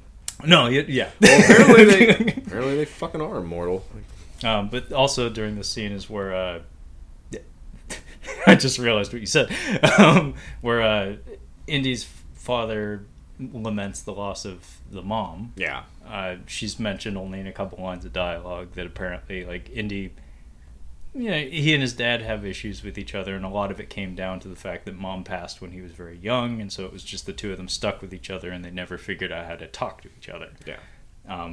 But yeah, we head into Berlin, into the Lion's Den, and this sequence looks incredibly elaborate and expensive, despite being for no fucking reason, completely non-essential to the plot. Literally, so we have people burning books, and then Dr. Schneider's like next to Hitler, standing up there. Good Hitler casting, by the way. Extraordinarily good. Very good Hitler casting. Yeah, they're just burning books. Hitler's watching the dudes walk by with flags, and Dr. Schneider's just like about to start crying because they're burning books. I'm like, this is where you're getting emotional? This? Okay. But she just can't handle the book burning. Like, you've got a lot. Boy, do you have some surprises coming. But yeah, she just kind of walks away. Of course, I do like this Harrison Ford getting a uniform. He gets a Nazi uniform, which, in retrospect, I wonder if he's like, I kind of wish I hadn't worn that. He's like, I feel dirty. I feel pretty dirty. And I think we mentioned before that these were all actual like Nazi uniforms. Yes. That they used for this. Yeah, he pulls Dr. Schneider aside, and this is a kind of a dark indie moment here. Oh yeah. He puts hands on her. Yeah. She's just like, you're fucking alive? Like, how did you get here? Like, don't worry about that. Worry about other things. And he just takes the diary. Worry about the Cowboys this year. Something like that. You've got other problems. You either need a cyanide tablet under a tooth, or you need to go to South America because you have problems coming. So yeah, he just pulls the diary out, and he's just like feels really betrayed by her. I don't know if it's because, honestly, I don't know if it's because she's with the Nazis or because she banged his dad. It could be either one. I mean, I'm sure the latter does color some of his interactions with her from this point on. She says something, and he grabs her by the throat. He's like, all I have to do is squeeze. I'm like, dude, violence against women? All right. First of all, you were kind of rapey earlier, and second, now you're like going to crush her trachea right over here? Like, eesh, okay. Yeah, you need to go in there and add a very low on the soundtrack, just a short round in the background. Say, you call him Dr. Jones, doll! How the fuck did he get here? Short round, what are you doing here? But yeah, so he goes to take off, and he gets stuck in a crowd, and Hitler is just like walking down the street signing autographs, which this is such a weird thing to have in here. I don't know if he's just like saying that Hitler wasn't even like a real leader, like he was just a fucking douchebag who was all about fame, and this is just something he would do. I don't understand what the scene is here, because Indy gets pushed into the crowd going in front of Hitler, and Hitler looks at the diary, and he gives him this look like he knows what it is, but he just asks for I think what the look is meant to be is like, you're a grown German officer, why are you asking me to sign your book? It's weird, but also the way it's telegraphed to us, it's like maybe he knows what this is. But yeah, it's a tense comedic sequence. Yeah, also this is how you approach the Fuhrer. You're in uniform, dude. This is not how you just bump into Hitler. But yeah, he just signs it with the worst signature. It's Adolf Hitler, and then he kind of gives like a little bit of a smirk to it. Like that was close, but also I got an autograph from Hitler in this book. It's very strange. It's a very strange sequence, and like I said, it doesn't look cheap either. No. There's a lot of extras. We got costumes from all over Europe. We have 20-foot Nazi flags, several of them. Yeah, it's a very elaborate, expensive-looking sequence that I want to say it feels pointless. It feels entirely just whimsy on the part of the director, but I want to say this is like a signal that this is where Spielberg's head is at, because only a few years after this we get into Schindler's List, but Empire of the Sun is World War II era. It's not dealing with the Nazis, but it's of the era, and then Private Ryan down the line. It's something that he's been carrying in the back of his mind, so I want to say it's in there for his reasons, but we're not entirely sure what they might be. But as far as the film goes, I think it might be a way to reground us, because once, it hasn't really been goofy so far until Sean Connery gets in the mix, and then it's kind of a little farcical. It's kind of goofy. Yeah. I think this is a chance to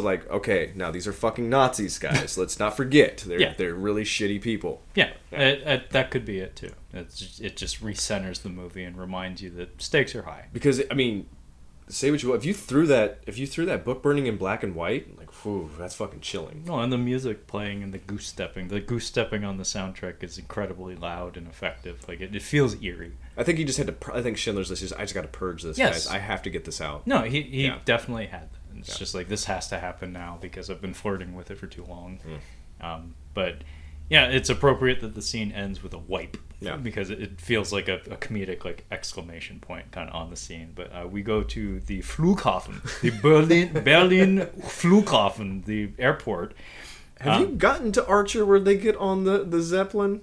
No, I haven't. God. I've watched the first 2 seasons. Anna, the helium, Jesus! It's one of my favorite episodes. But we get to the blue screened Zeppelin.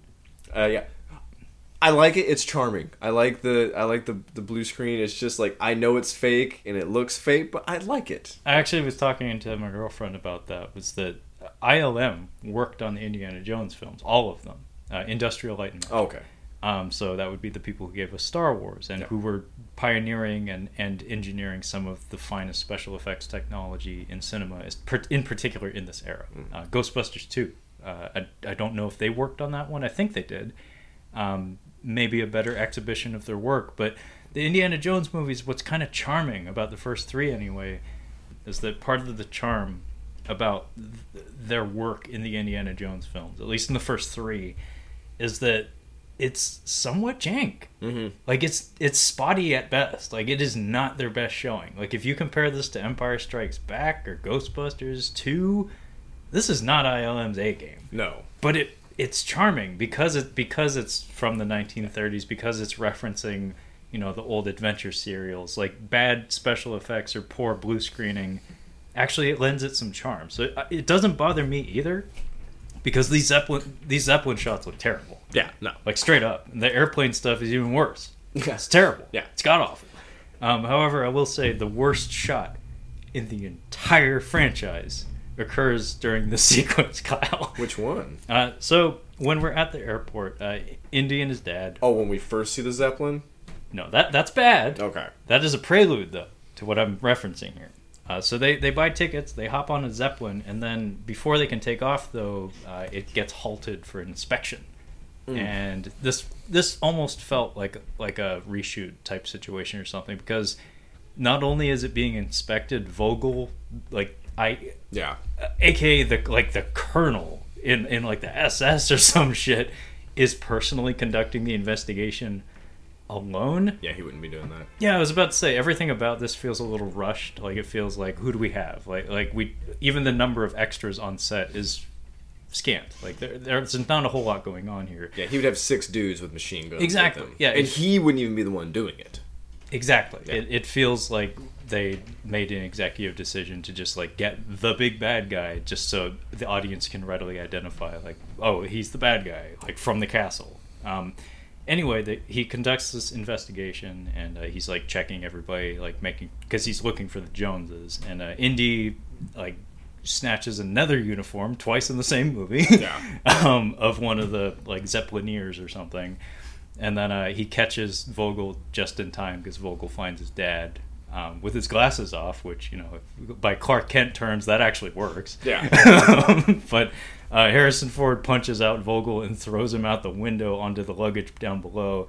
Then we have a fun comedic beat where he like just gestures out the window and says, "No ticket!" Yeah. And all the passengers like hurriedly pull out their tickets, because like only half of them speak a lick of English, and they're like, "Oh shit, that's what happens if you don't have a ticket on the Zeppelin." He just punched an SS officer. Yes, and threw him out the window. You'll be shot for this. Look what you did. Yeah. But the worst shot, I think, in the entire franchise, we'll see. Crystal Skull we haven't reviewed Crystal Skull yet. Yeah. There are groundhogs. There are monkeys. There's quite a lot of ugliness in that movie. But the worst shot, I say, is Vogel getting up from the luggage and shaking his fist at the Zeppelin. It is one of the worst blue screen shots in a mainstream like blockbuster film that I can think of. It also doesn't make any sense, because he gets knocked into the luggage, and as he's like, getting out of the luggage, the Zeppelin's taking off. Yeah. What are you doing with the luggage? Yeah, Why? why is it not on the plane or the Zeppelin? Unless it's the luggage that just came off the last Zeppelin, which I don't think it is. But yeah, it doesn't make any sense. That is not a German way of removing luggage. No. Like, it's just in a haphazard pile. Yeah, like, no. no, there should be conveyors. Everything should be orderly. Like, the trains must be on time. Yeah, and the people sitting in this Zeppelin when the SS officer is walking around, the face licker, like everyone's just kind of like, oh no. Everybody would be like assholes tight, like stiff boards sitting up straight. Like, okay, we have to make sure we answer him right because we will be shot if we answer wrong. That man is wearing an official military uniform with a skull in the center of its hat. Yeah, pretty terrifying. So the next sequence is a really fun one. It's a conversation between father and son. Oh yeah, this part I'm thinking. So yeah, we're sitting on the Zeppelin and we're going back and forth, and the beginning of this conversation is Indy just like remarking at how unbelievable it is that they fuck the same woman. And he's like, Dad, you're old enough to be your grandfather. Yeah. He's like, I still got it. That's not the point. Yeah, it just kind of trails off because where do you go from there? Dad, I'm just saying it's fucking gross. Yeah. In an alternate universe, yes, that would be how the scene plays out. But Indy remarks that's like he mentions something about like you would understand how weird that is if you were like all the other dads, like ordinary average dads as he refers to them. And his dad comes back saying like I was a great dad. What are you talking about? And he's like, hang on, when were you a great dad? Stay up as late as you wanted. Eat whatever you wanted. It was a great dad. That's how he puts it to him. He's like, I would never hung over you. I never like loomed over your world. I taught you self-reliance, as he puts it. And I guess that's one way of putting it. But they go back and forth, and Sean Connery has another really good line where he says, "You left just when you were becoming interesting." Yeah. I was like, actually. It's like, as he was becoming an adult, that's when he dipped out. So it's like, our paths never matched up to where we could actually talk about shit. Yeah. And then he says, well, I'm here now. How about we talk? And then, of course, Indy can't think of anything. He's like, and what are you complaining about? Yeah, that's a real shitbag dad move. That was my girlfriend's reaction too. She was like, "What an asshole!" Right? Well, what's the problem? But then we go immediately back to talking shop, which is apparently at this point in time the only thing these two can actually talk about at length. Of course, about the Grail and stuff. But fun note: this scene was shot with neither men wearing pants. Yeah, I read that because it was too hot. It was too hot, and Sean Connery was worried he would be sweating on the set, so he took his pants off. And Harrison Ford was like, "You're not going to actually do that on the day, right?" And he was like, "Of course I am." Yeah. And so he, when in Rome. Did you see Zardos? Did you see Zardos? There's some weird shit. My package is on the poster. Got a lot more body hair than you thought. Kind of scruffy. You should see my bush. It's all over my chest. It's one stripe. Did you see Austin Powers? It's like a landing strip. I forget that he's so hairy. He's quite hairy. Although there are certain people that have hair in certain places that it's quite a bit grosser to look at. Somebody posted a picture of Keanu Reeves in like the 90s, like with a towel around his waist, like laughing for a shot. Dude's bush is like fucking 4 feet off of his body.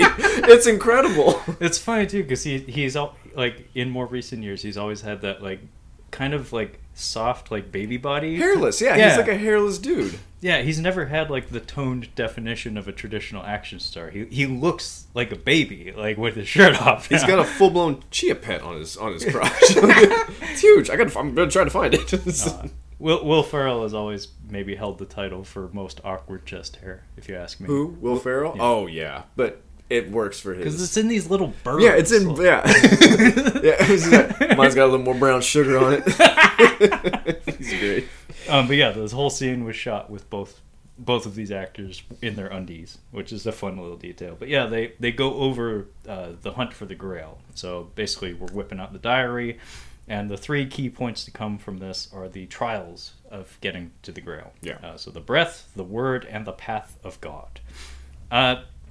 And then we notice that the Zeppelin is turning around. And Indy becomes aware of this because he feels the motion and he sees the shadow on their glasses changing direction. 20 minutes tops that the Zeppelin has been going. Yeah, no, we haven't been up there very long. We're not even close to Italy.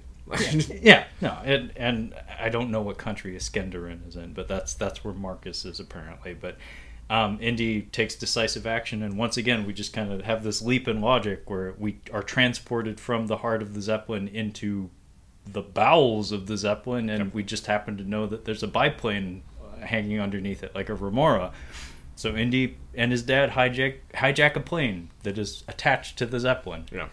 Who is that supposed to save? Who is that supposed to help? What is this for? Yeah. Because it's armed. Like, it has machine guns on it. Yeah, it doesn't make any sense. Yeah, it doesn't make a lick of sense, but we need to get off the Zeppelin because it's going back to Germany. So we steal a plane, and this is where we get the line where his dad asks him, like, you know how to fly a plane? And as we've seen in previous Indiana Jones films, in Temple of Doom in 1935, didn't know how to fly. Not quite.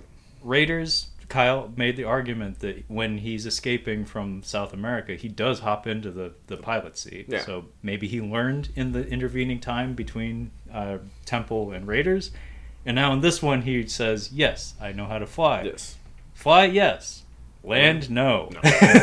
So he learned a little bit. Yeah. And then this plane sequence, Kyle, what'd you think of this?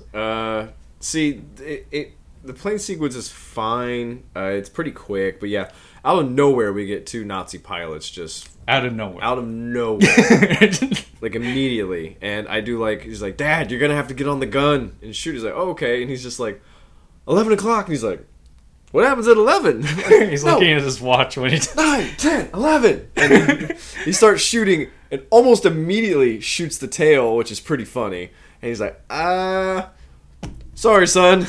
They got us. It's pretty good. I love that he doesn't own up to it. Yeah, it's good. I wouldn't own up to it either. Yeah, I wouldn't either. They were shooting like, sorry, son, they got us. Like, yeah, he's like, Dad, are we hit? It's like, yeah, where from, I'm not going to tell you, but yeah, we got hit. So this is another Austin Powers gag where in the second one, in the Spy Who Shagged Me, he's driving around England, and he's not in America this time. So he's like, you know what's incredible? How England looks in no way like Southern California. And it's such, like, when I watched it as a kid, I'm like, what the fuck does that have to do with anything? And as I got older, I'm like, oh, it's because we're setting movies in specific places. However, they're 90% being shot in Southern California. Yeah. And it's kind of like the gag is like, I've noticed this in movies, and here is like, it's strong because we are literally in Germany. Germany has a look. It's mountainous with the forests. We are in Southern California when the plane lands. That's why I said we're nowhere near Italy, because that's the only way you could make this kind of transition. Is like we were almost to Italy, but now we're landing. Yeah. The landscape doesn't quite match up. Not even a little bit. It's a fun detail to note. There's a Giuseppe. Like there's a dude working on a car. He's got like the mustache and everything. I'm like, I think that dude's supposed to be Italian. I mean, he's got goats. Yeah, he's definitely from the Mediterranean. I was like, we're somewhere in the Med. Yeah, because we get to the fucking ocean. We're at the ocean. Yes, we do get to the shore. How did we get to the ocean? This makes no sense. Yeah, I mean, the last shot we have of the Zeppelin is in the mountains. Yeah. Like, the mountains are right there. We're literally in the mountains. Right, literally on top of the mountains. Snow. There's snow. Snow-capped mountains. We get to the beach, like gorgeous blue water beach. Yes, warm beach. Warm beach. Yeah. Thank you for pointing out these logistical fallacies, Kyle. It's driving me nuts. Yeah, so the plane goes down, and this sequence feels like it was shot in a hurry. Again, seems to be a recurring thing in the action sequences in this movie. We're condensing stuff in favor of the narrative flow. So the number of blue screen shots, which, by the way, maybe they should have done like a rear projection thing instead. Because the matte lines, like there's like a black outline on them, and it looks ratty. Yeah. Like it looks raggedy, but there's very few shots in the air, and it's mixed between blue screen shots of the actors reacting and like live footage of actual biplanes flying. Cool stuff, but it lasts like 20 seconds, and then we crash. And like Kyle had said, we steal a man's car because, again, we're Americans abroad. We have to break shit. Yeah. Or steal shit. And then we dip into a tunnel to escape from one of the pursuing planes, and the plane, very absent-mindedly, chases them into the tunnel. Absent-mindedly is putting it politely. This guy's a dumbass. He deserves everything that happens to him. I mean, like we said about the Nazis and Raiders, these are not top men. No. These are the B team of the Nazis. No, these are the B team. Yeah, because this pilot goes into a tunnel and knocks the wings off of his plane in the process. And this sequence was shot with combination of rear projection, miniatures. They built like a 200-foot-long tunnel for the miniature effects. And they even incorporated stop motion. It's a very complex effect, but I love that beat of the plane sliding alongside them in the tunnel and the pilot just like giving this look like of incredulity where he's just like, what happened? You're like, what did I do? You're in a plane. I mean, to quote comic book guy from The Simpsons, just, I've wasted my life. Because, yeah, he blows up 2 seconds later. But just that look on his face is spectacular. But we get out of the tunnel, and then the other plane, the second plane, drops a bomb in front of them. It causes a pit to form in the road, and the car gets stuck in it. And I love when they're both getting out of the car, and they're both covered in dust. And Indy just gives this perfect dad. Yeah. Like he hits that tone where it's just like you're irritated, but it's dad, so like you have to hit the right tone in order to not piss him off. He's like, Dad, and they point to the sky, and he's like, he's coming back. Let's go. Gotta go. I love this plane noise. I love the. I like the sound of the old planes in movies. The propeller sound is really cool. There's a reason why a lot of these engine noises. Again, George Lucas produced these films. Skywalker Sound and ILM are his brainchild and stuff. Like he hired a lot of those people. He staffed a lot of those people. A lot of the sound effects in the Indiana Jones movies are engineered by the same people who worked on Star Wars. And a lot of the spacecraft effects and stuff from the old Star Wars movies were taken from like plane and car noises and stuff. The dog is burping. I was gonna say she was getting her sleep barks. But yeah, this plane comes down on them, and they've run out of road. Yeah. So they're on the beach, as Kyle would point out, a sunny beach, and Indy checks his revolver, which is not going to help you against a plane. No, I mean unless you're going to shoot yourself. Yeah, I mean it's one way out of that situation. All right, Dad, line up. Put your head against my head. We're not going to give him the satisfaction. But he is out of ammo. So they're in a pickle. So Kyle, how did we find our way out of this pickle? It's pretty dark. It's kind of a fun scene, but I read in the trivia apparently these were pigeons, not seagulls. And the person who wrote the trivia was like, "You can't train seagulls," so they had to use pigeons. So I'm like, okay, but Sean Connery, Doctor, what's his first name? Henry. Henry takes his umbrella and he does like squawking noises. And he flaps the umbrella, and it sends the birds up in the air. And I always think of The Edge, where the guy's like, "Oh shit!" The birds just came out of nowhere. But yeah, he brings his plane down because the planes like that do not do well against birds. This is what is referred to in aviation as bird strike. Eesh. You done. Yeah, you are done. You are done. That propeller is the only thing keeping you up there, and now it's clogged with bird. And Junior's just kind of like, wow. Like, he just pulled off. I do like how he's just like, I was thinking about something about in a book. Where I suddenly remembered my Charlemagne. Yeah. And as he's walking along, he just has like this, like, wow, that was really impressive. I'm like, he just killed a shitload of birds. It's kind of dark, but he did kill a shitload of birds, but he killed a plane with birds. That's pretty fucking cool. And Harrison Ford's expression communicates all of that, where he's just like looking at his dad as he walks past him, and he's just like, okay, that was kind of tight. But, apparently, so the next scene is Dickless with Facelicker Nazi, and they're at some king's house. So this is the fictional or real country that I don't know if this is. It's referred to as the Republic of Hatay, and I don't know if that's real, but I want to say this deal is based in some sort of historical precedent. Deals like this have been made in this region before. Yes, because did you notice how they word this? Is like, we would never come into your house without, like, coming to your land without asking permission. Here's our payment, I like how he says all these fine, like it's a chest of gold, basically, just different things. He's like, donated by some of the more affluent members of German society. I'm like, that's all shit that you stole out of fucking Jewish people's houses. Yeah. Yeah, I mean, again, remember who's directed this film. He knows what he's doing. But what's also funny about that, though, is like, okay, so you have old valuables from Germany. Yeah. You were in the Middle East. Yeah. History has a different like scope in that region. Like same with like Asia or something. It's like our timeline goes quite a bit further back than yours. Your old shit is quite young by our standards. Yeah. But I do like they drove a nice Nazi Rolls Royce, but the guy just like he just looks at the gold and he's like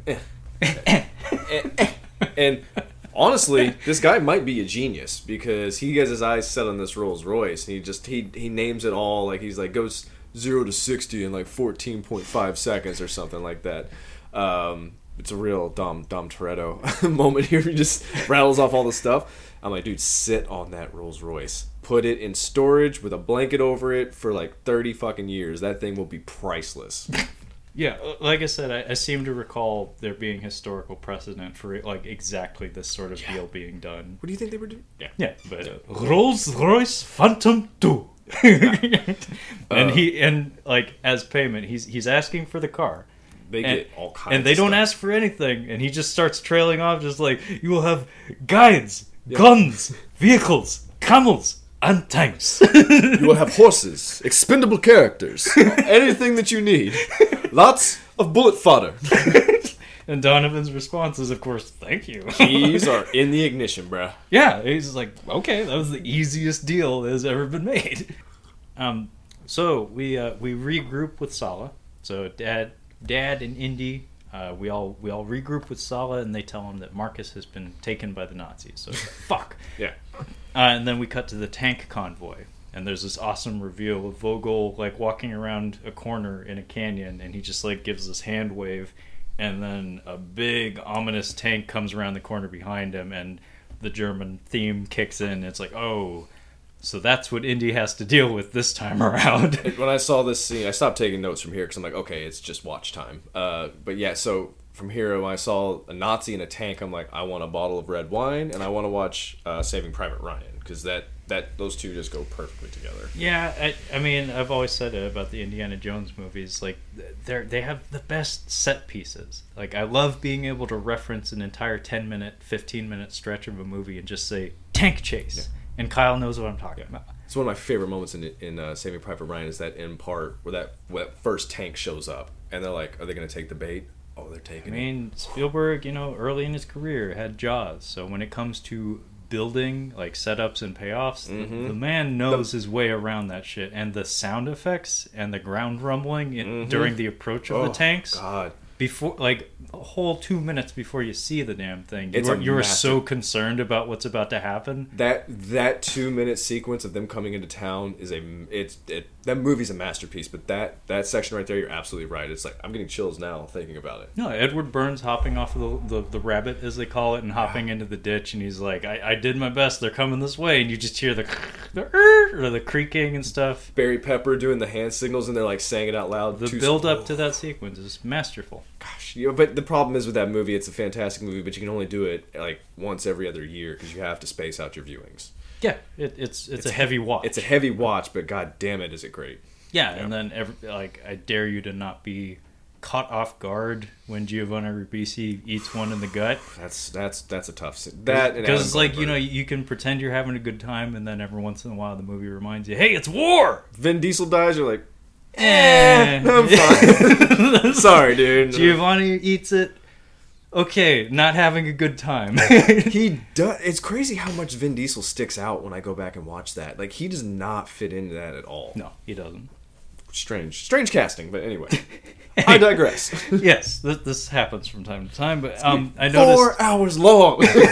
I noticed Donovan has an exchange here with Marcus. So Marcus is in a Jeep with Donovan and Schneider, Elsa. And Donovan is ADR'd here, similar to earlier in the film, like during the book burning. Mm-hmm. There's a lot of ADR in that sequence because there's a lot of noise on the set, so you had to record your dialogue in post.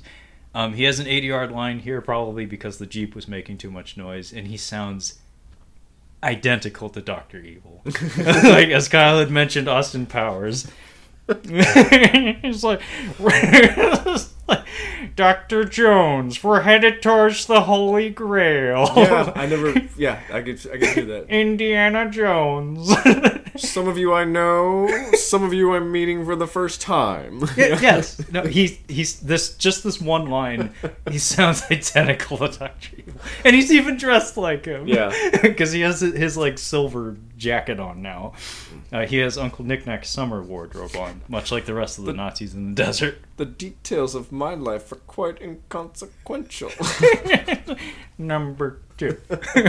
I'm due for a rewatch. It's been years. I mean, if you called Vogel number 2 at some point. Yeah, honestly, yeah. He is number 2. Yeah. But we have a fun beat here where Indy is watching the convoy with binoculars. This is good, yeah. And the Nazis see the glint in the sunlight. Pretty fucking clear, yeah. Yeah, and the tank like aims its turret at them, and Parker, get out! Sean Connery's like, I think they can see you, Sean. And he's like, Dad, we're well out of range. Yeah. And then the tank fires and blows up the car behind them, and then Sallah has one of my favorite lines. Like, the car blows up behind them, the car that he drove them in to get here. And we just see Sallah hiding behind this rock, and it's so low on the soundtrack that it's really easy to miss. But he's like, that car belonged to my brother-in-law. I'm going to get an earful about this one. Yeah, for real. Something I noticed about Sean Connery is that he's unaffected by, like, he's still kind of got, like, I wonder if this was something, like, he still is unaffected by the violence in the movie.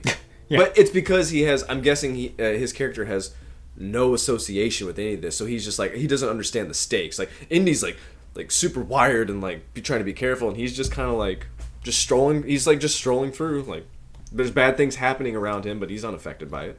He gives a couple of looks in particular during the motorcycle chase that signal that I think he's not a big fan of violence in general. Like there's that great shot where Harrison Ford, right after he throws the flagpole into the spoke and the motorcycle flips out, he's like laughing to himself, and he looks over to his dad thinking he's gonna laugh with him, and he's like checking his watch. He's just like he's like futzing with his luggage, and it's just like, you fucking shithead. Yeah. You shithead. Yeah. Shithead. What's a shithead? You don't know that line because you haven't seen Highlander 2. No. Nor will you. I got about 20 minutes into the first one, so. But that's about to change though, his views on violence. But this is where the Magi, let's just call them what they are, or the Brotherhood of the Cruciform Sword. We saw them kind of snooping around the Nazis earlier in the movie.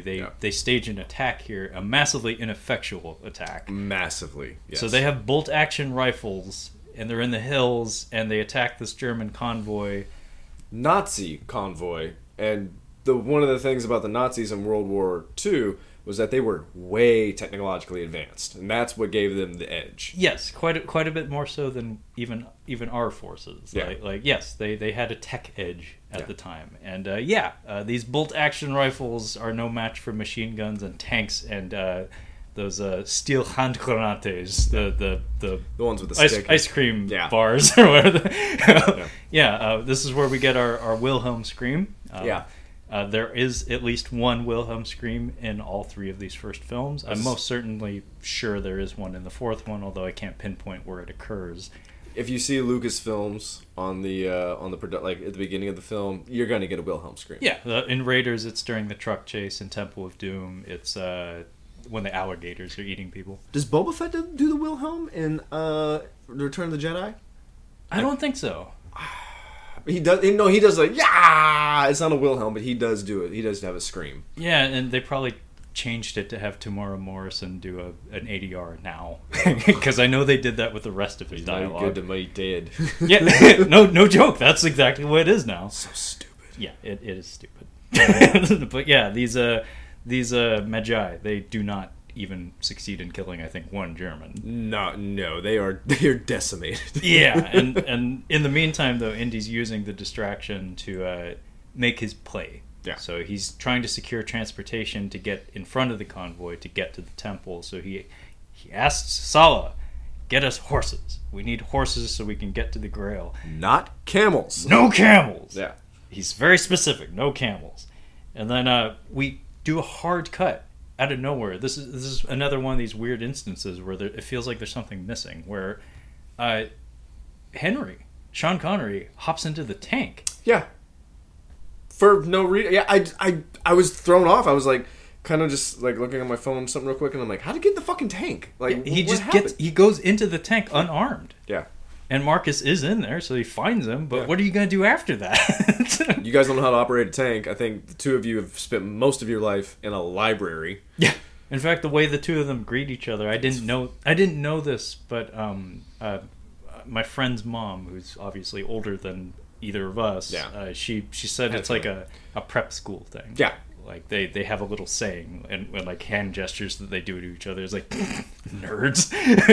I read the trivia that he was dying of AIDS. Denholm Elliott. Denholm Elliott. He was dying of AIDS at the time. That's a shame. Yeah, he was closeted for most of his life, and then later in life, it's well, unfortunate. I'm glad we got what we got of him. Right? Yeah. Like he got to go out. I don't know if this is the last film he did. It's very possible, but he went out on a high note because he's really great in this movie. Yeah, and Spielberg actually really wanted him involved from the get-go. Like for Raiders, he was enthusiastic about having him way back then, and so to have him actually have a more substantial role in this one, that's really cool.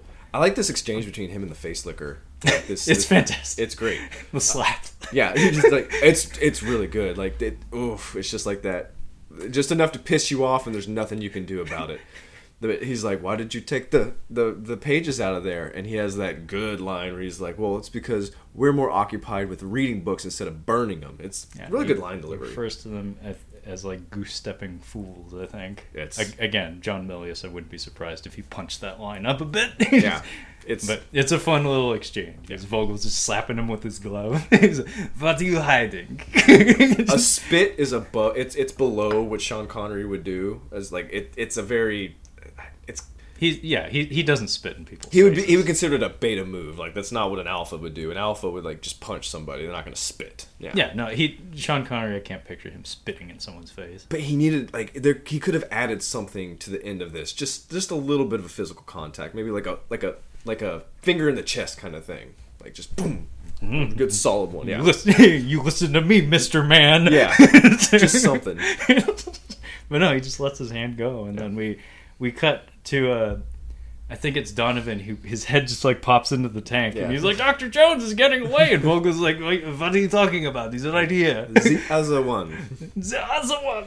And then Indy rides by with a bunch of horses, and then we see that Sallah it's like, camels. "I said no camels. That's 5 camels."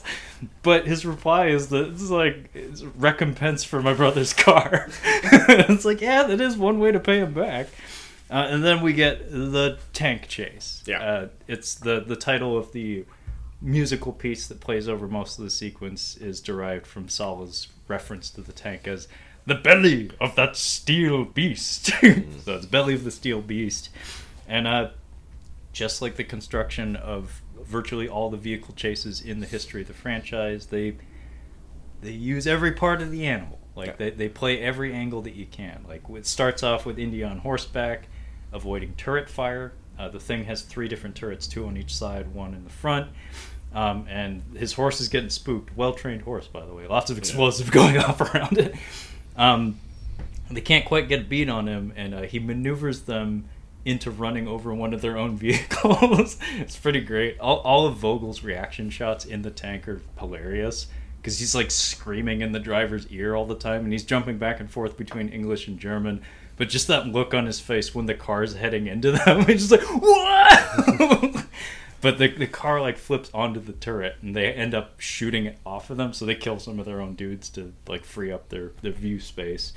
But Indy puts a rock in one of the side turrets, and it causes an explosion that kills one of the like gunners on board. Yeah, Dad.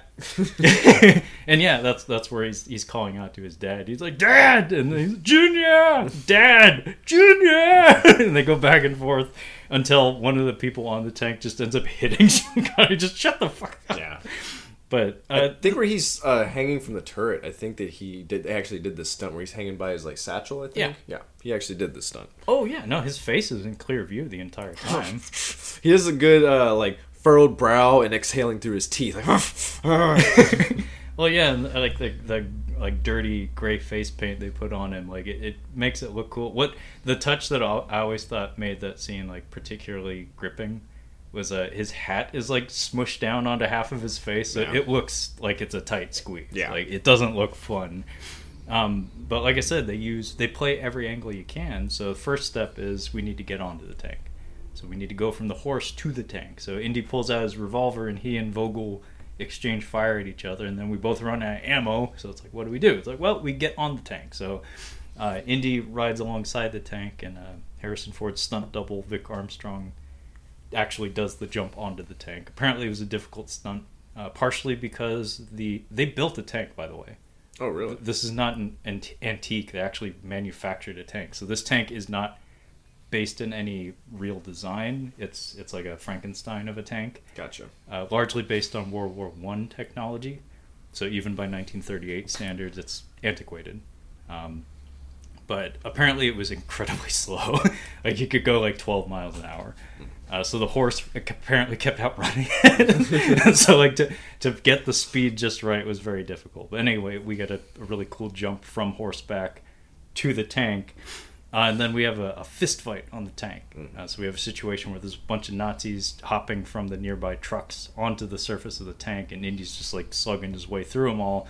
Meanwhile, Vogel's also beating his ass too, and he's like trying to choke him with a chain.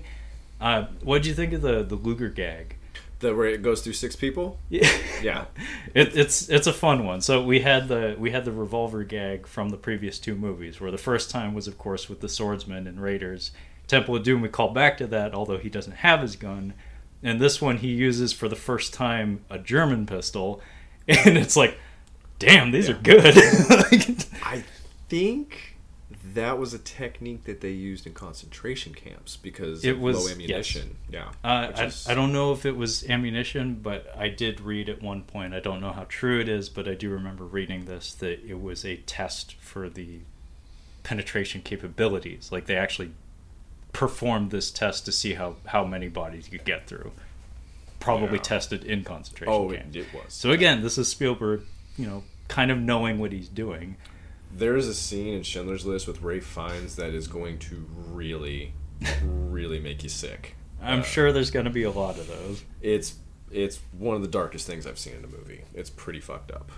That's saying a lot coming from Kyle. Yeah. Remember, folks, we did an entire month of fucked up shit. It's emotionally it's an emotionally draining scene. Duly noted. Whew. Yeah. But yeah, I think the pistol he has here is a P38, and yeah, it goes through at least 3 people, and they all just like fall, like they split like dominoes. It's kind of like it's like one of his like little signatures that Spielberg will do in movies. I'd have to go back and watch some older ones to see, but like where he throws in something like the Czech prisoners in Saving Private Ryan. They're like, they think that they're Nazis, but they're like, we're Czech prisoners, we're not armed, and they just shoot him anyway. But we don't know that because there's no subtitles. Yeah. I'm wondering if this is one of those things where it's like, it's kind of played for a gag. It's like, wow, this gun's really like... Well, yeah, the expression he gives is comical. Yeah. Like, whoa, I didn't expect that. But it's actually much darker when you know the history behind it. Yeah, again, like you can tell that he's... It's right there. Like, he's got some stuff floating around. Yeah. He's got to get that shit out of the basement, as Rocky would put it. But... we get that beat, and then we get to see what can happen when you have this particular tread on a tank, where the treads are exposed. He punches a Nazi who falls onto it, and we see him ride the treads out in front of the tank. It's like, that man got run over. Squished. Yes, that man is chunky salsa now.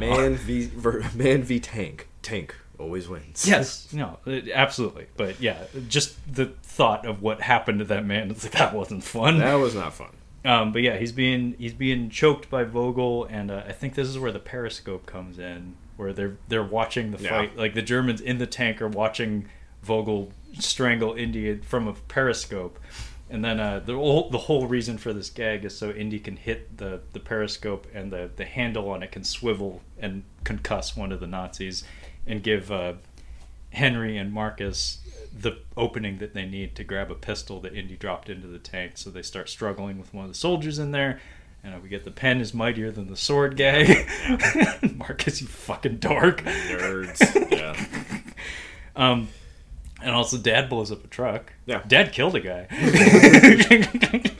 Yeah. Yeah, he uses one of the side turrets on the tank to blow up an entire truckload of people. So Good move. let it be said, those Joneses rack up a body count. When it comes to Nazis, it's all fair. Yeah. I mean, that's what he tells Marcus. Like, I think Marcus reiterates "Look what you did." He's like, "It's war." Yeah. It's like, fuck, they're Nazis. Who gives a shit? Yeah. But this is where we get the gag where Indy is hanging off of the side turret, and it's this harrowing moment where it looks like he's going to get slammed into a wall and crushed to death. And then while Dad is struggling with one of the Nazis over the pistol, the pistol discharges. Marcus knocks out that Nazi with a shell casing for one of the turret rounds. And the bullet ricochets in the interior of the tank. Yes, that is an enclosed space. Yeah. And it strikes the driver directly between the eyes in his turban, and he just so happens to fall on the lever that causes the tank to turn away from the rock wall. Raiders March kicks in. Indy hops up there, beats Vogel's ass, and in a slight callback to Raiders, his finishing blow is grabbing a man by the back of the head and just bashing his face into whatever metallic surface is nearby. It's not creative, it's not artful, but it gets the job done. You rode on a horsey. But yeah, we have a really harrowing beat here where Indy... So everybody's on top of the tank now, and Dad gets knocked onto the tread, and we saw earlier what happens if you ride the tread all the way to the end. Yeah. It's not a good thing. No. So Indy uses his whip to grab Dad's leg, and it's just holding him while Vogel is punishing him in the ribs and stuff and choking him. And then Saul rides up with a horse, and he grabs Dad off of the tracks. And though I didn't catch it until this viewing, the way he refers to Henry is "Father of Indy." "Father of Indy, come with me." And he scoops him up, and Indy has both his hands free now, so obviously he turns around, he beats Vogel's ass. And then the music reaches its crescendo, as does the scene, when the tank goes off a cliff. And we get that awesome zoom in of Harrison Ford looking like as spooked as one can be. And then, we get to see a miniature tank, and we get a hilarious blue screen shot of Vogel going, falling directly in the camera. And then we get to see a toy tank explode. And then there's that scene where all the heroes are looking down below. I thought that was really touching. I really liked the way that scene played out. Do you remember that, Kyle? Mm. So it's like Sala and Marcus and Henry. Oh, they all think Indy's dead. And he lets out the "Junior!" And then we hear an explosion. It's like, oh, well, that's not good. Shit. Yeah. And he remarks to nobody in particular. Henry does. I never told them anything. All I needed was 5 minutes. And he's alluding to the idea of telling him he loves his son, basically. But he's all I needed was 5 minutes. And then Indy crawls up behind them, and they're all staring into the abyss, and Saul is crushing his hat in his hands, looking just crestfallen. Yeah. And Indy has his jacket open, his hat's missing, he just looks beat to hell, and he just pitches forward, looking down the hole, what are y'all looking at? What are you looking at? Junior! And then he gives him a big old hug. Yeah, sweet. Yeah, and he's like, "I thought I lost you, boy." And he's like, "I thought you did too, sir." And then he instantly just drops his son, and he crumbles onto the ground. And then he's like, "What are you waiting for? We're this close." And, Indy just looks done. Yeah. And the icing on the cake, the cherry on top, is his hat just kind of rolls in from a different dimension and just settles next to him. And then we get to the canyon of the crescent moon. Yeah. The canyon of the crescent moon. Yeah, and turns out Donovan and Elsa and the Nazis have gotten there first. And Kyle, do you remember the setup for this sequence? They send a fella in. Yeah, they send a fella in, and we just see I think we just see kind of cobwebs moving in the distance, and then maybe there's a noise. I can't remember if there's a noise happening, but basically this guy's decapitated. He is depacitated. Decapitated, as Kyle would. So they're like, okay, well, there's one body. Gotta figure this thing out. So this is where they're like, Dr. Jones, you're gonna go in there. Basically, he's like, I'm not gonna fucking go in there. It's like, there's nothing you can do to make me go in there. Like, Maybe there is. And does Dickless shoot? Yes. Yeah. Okay. So he does transition into being an absolute piece of shit. Yes. Yeah. Yeah. Spielberg's a big fan of that. Yeah. Letting you know who's going to die and how bad it's going to be. Oh, Like if you kick a dog in a Spielberg movie, you will be torn in half. if you kick a dog in any movie, unless it's like going to kill you, which then in that case it's fine. But yeah, if you kick a dog, you have it coming. Yeah. Yeah, no, you don't get it. You get it bad. Yeah. But yeah, Donovan shoots Dad to incentivize Indy to go in because we're at a quagmire. It's like we're at the temple. Yeah. We don't know how to get into the temple any further. So we have our 3 challenges. First up is the breath of God, which makes sense being as the cobwebs are blowing up and there's a noise. And then a depacitation. So Donovan doesn't know how to get past that. So he needs Indy or someone else to do it for him. Yeah, I'm like, why would you send Indy? Because he's probably the most capable. Like, you need to send him with another body. Like pushed out in front. Yeah. The gunshot sound when Dad gets hit is Spielberg knows what he's doing. He knows how to ramp up the tension because one thing that's interesting is like there's very little blood in this movie, and in fact the violence is cranked down quite a bit from the previous films. Yeah. I mean, as Kyle had noted early in Raiders, we get a juicy headshot. Yeah. Juicy. While a man is on fire, by the way. Yeah. And then of course Temple, for fuck's sake, like For crying out loud. Yeah. But this one is, I wouldn't call it toothless, but it's considerably less intense and violent. But when Dad gets shot, the makeup effects they used for his stomach wound are much more realistic than almost anything else we've seen. Yeah, but when we take care of the bullet wound, That is baking soda. it's a little silly. That is baking soda and vinegar.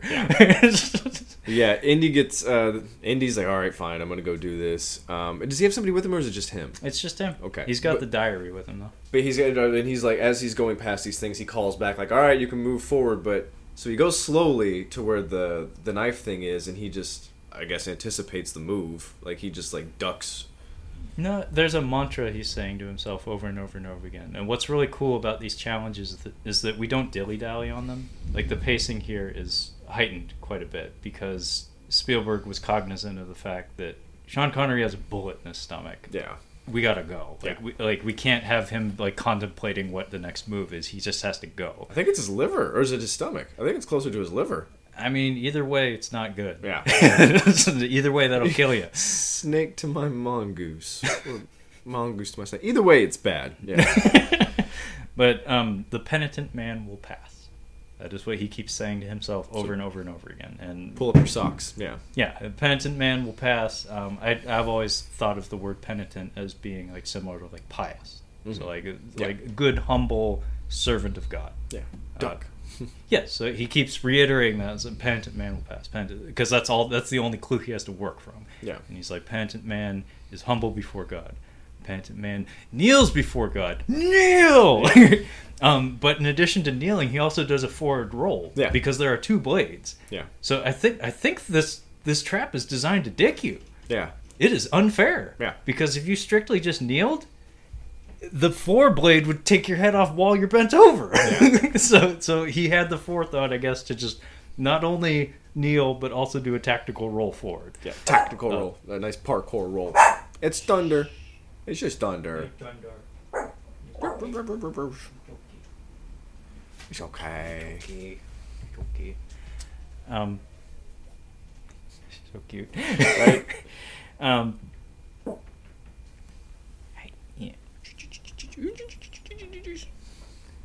But yeah, he rolls through the first trap, which is of course 2 spinning blades intended to decapitate or depacitate you, if you will. And then somehow he causes the mechanism to lock in place, and he tells the Nazis and Donovan, "I'm through." So the next challenge is the Word of God, and it's really simple stuff. Honestly, it's the kind of thing. But when you think about it, it's like these traps were designed like 2,000 years ago. Yeah, like. People were dumb back then. Like, dumb as shit. People were dumb 50 years ago. People are dumb now. People People are really dumb now. Most people are pretty fucking dumb. Thanks, Internet. You told us that people are way dumber than we thought they were. Yeah, so it stands to reason that it's okay that these are pretty simple traps. It seemed, it seems simple, but it might not actually be that simple. Yeah, so it's basically a setup where it's a hallway with a series of letters splayed out across the floor. Again, literacy rates were non-existent back in 2,000 years ago. If you could read, you were the mega genius of town. Yeah. You were one of the 2 people in that town who could read. It says here that women are inferior. It says right there. It says here. It's in the book. Yep. Yep. But basically, the solution to this puzzle is it's the Word of God. You proceed by stepping on the stones in the order that spells the name of God, which in this case is Jehovah. I want to disclose, that was supposed to be a joke about how dudes were big pieces of shit, basically. Yeah, this is being published on the internet, so Kyle is being very careful. Yeah, I was being facetious. Yeah, very, very much. But we have a fun gag here where Indy is he's like, man, I figured this out really fucking quick. Yeah. I'm a genius. And he's like, Jehovah, it starts with a J. Yeah. And he steps on the J, and we cut back to Sean Connery in this dramatic zoom in where he's like, but in the Latin alphabet, Jehovah begins with an I. Yeah. But just Harrison Ford, the tone, just J. Like, he sounds so confident. Yeah, there's a shot this reminds me of a shot in the Goonies at the end where it's like the floor is like falling, and it's just like, whoa, dude, like that's a deep fall. And yeah, this scene is just like, I don't see this. Like, remember the game Break the Ice? Yeah, it reminds me of that. It's like, I don't see how this thing is being held up. It doesn't. Yeah, the physics don't make a lick of sense. Doesn't make any sense. Apparently, it was a really simple matte painting effect. Very simple, but. Yeah. It looks like a deep chasm. Like, it doesn't look like a fun drop. But yeah, the physics don't make a lick of sense. But he gets through this right quick after he remembers that Jehovah begins with an I. Yeah. So he steps through there, and once again, I'm through. So the next step, and then the third challenge is ridiculous. The Path of God. This one was fun because I was curious how the girlfriend was going to react to this, because as a kid I always thought this was really neat. Yeah. So what we have ILM, here, ILM putting in work. This is one of their better shots. So we have a chasm. So we have a passageway with a lion's head at the end, and it looks like there is no way to get across. Yeah. It's just a pit, a bottomless pit. Yeah, it's a leap of faith. So he's just like, I've got nothing. He's just like, okay, I guess I'll do it. And he just, kind of closes his eyes and just puts one foot forward, and he's fine. Yeah, he steps onto what looks like empty space, and you hear a click when his foot hits the ground. It would be very clear, because this would be a dark... they've got lighting in here. We're in a fucking cave, dude. It's going to be pitch black. So even if you have a torch, you would see the path in front of you. So it doesn't. This one makes less sense. It doesn't add up. It's a cool idea, though. Yeah, it's a cool idea, and the reveal of it is a really cool effect shot. Yeah. But in practice, no, this wouldn't work at all. Yeah, you're. I think at the time you're so impressed by this effect shot that you don't even think about the logistics of it. You would see a fucking bridge. Yeah. So basically, what they did is a matte painting effect, where basically the idea is this: there is a bridge across, but the surface of the bridge is painted to look identical to the chasm below. Yeah. So it's a perspective trick, basically. And then the way they revealed is the camera pans over to the side and shows the entire construction of the bridge, and just shows how the angles are tricking you. Yeah. So Indy just walks across to the other end and then throws a bunch of dirt onto the bridge to show that there is in fact ground there. You can walk across this, and then we enter the Grail Chamber. Yes. I always get a kick out of the knight. Oh, that third brother, remember him? He didn't die, apparently. Shocker.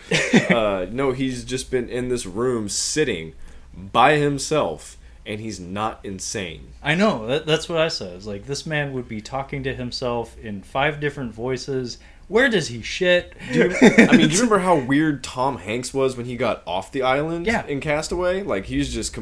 his demeanor's completely different. That was 5 years, I think, he spent on that island. This guy was in this cave for 700 years. He would be a Robin Williams... he would be Robin Williams on but he would just be like talking to himself down like this in different voices. Like he would just be Yeah. basically walking around. He would be face to face with Indy and not realize there's an actual person there. Yeah, no, because there's 20 other people in the room Yeah. with him. But yeah, this old man, he gets up. Oh, he goes to strike Indy with the sword and just falls right back. It's pretty hilarious. Yes, it's pretty good. Yeah, he would be Lawrence Fishburne from Predators mixed Yeah. with Robin Williams from Jumanji after he comes out of the jungle. There are 2 movies where Lawrence Fishburne is living living by himself, and there's another one I believe that he does. Point is, this knight should be mumbling to himself, "Jingling, jingling." Yeah, it'd be insane. but yeah, he tries to take a swing at Indy, and the weight of the sword pulls him over. Yeah, and then Indy helps him back to his feet, and the guy's like, "I knew you'd come. You're kind of dressed funny for a knight." yeah.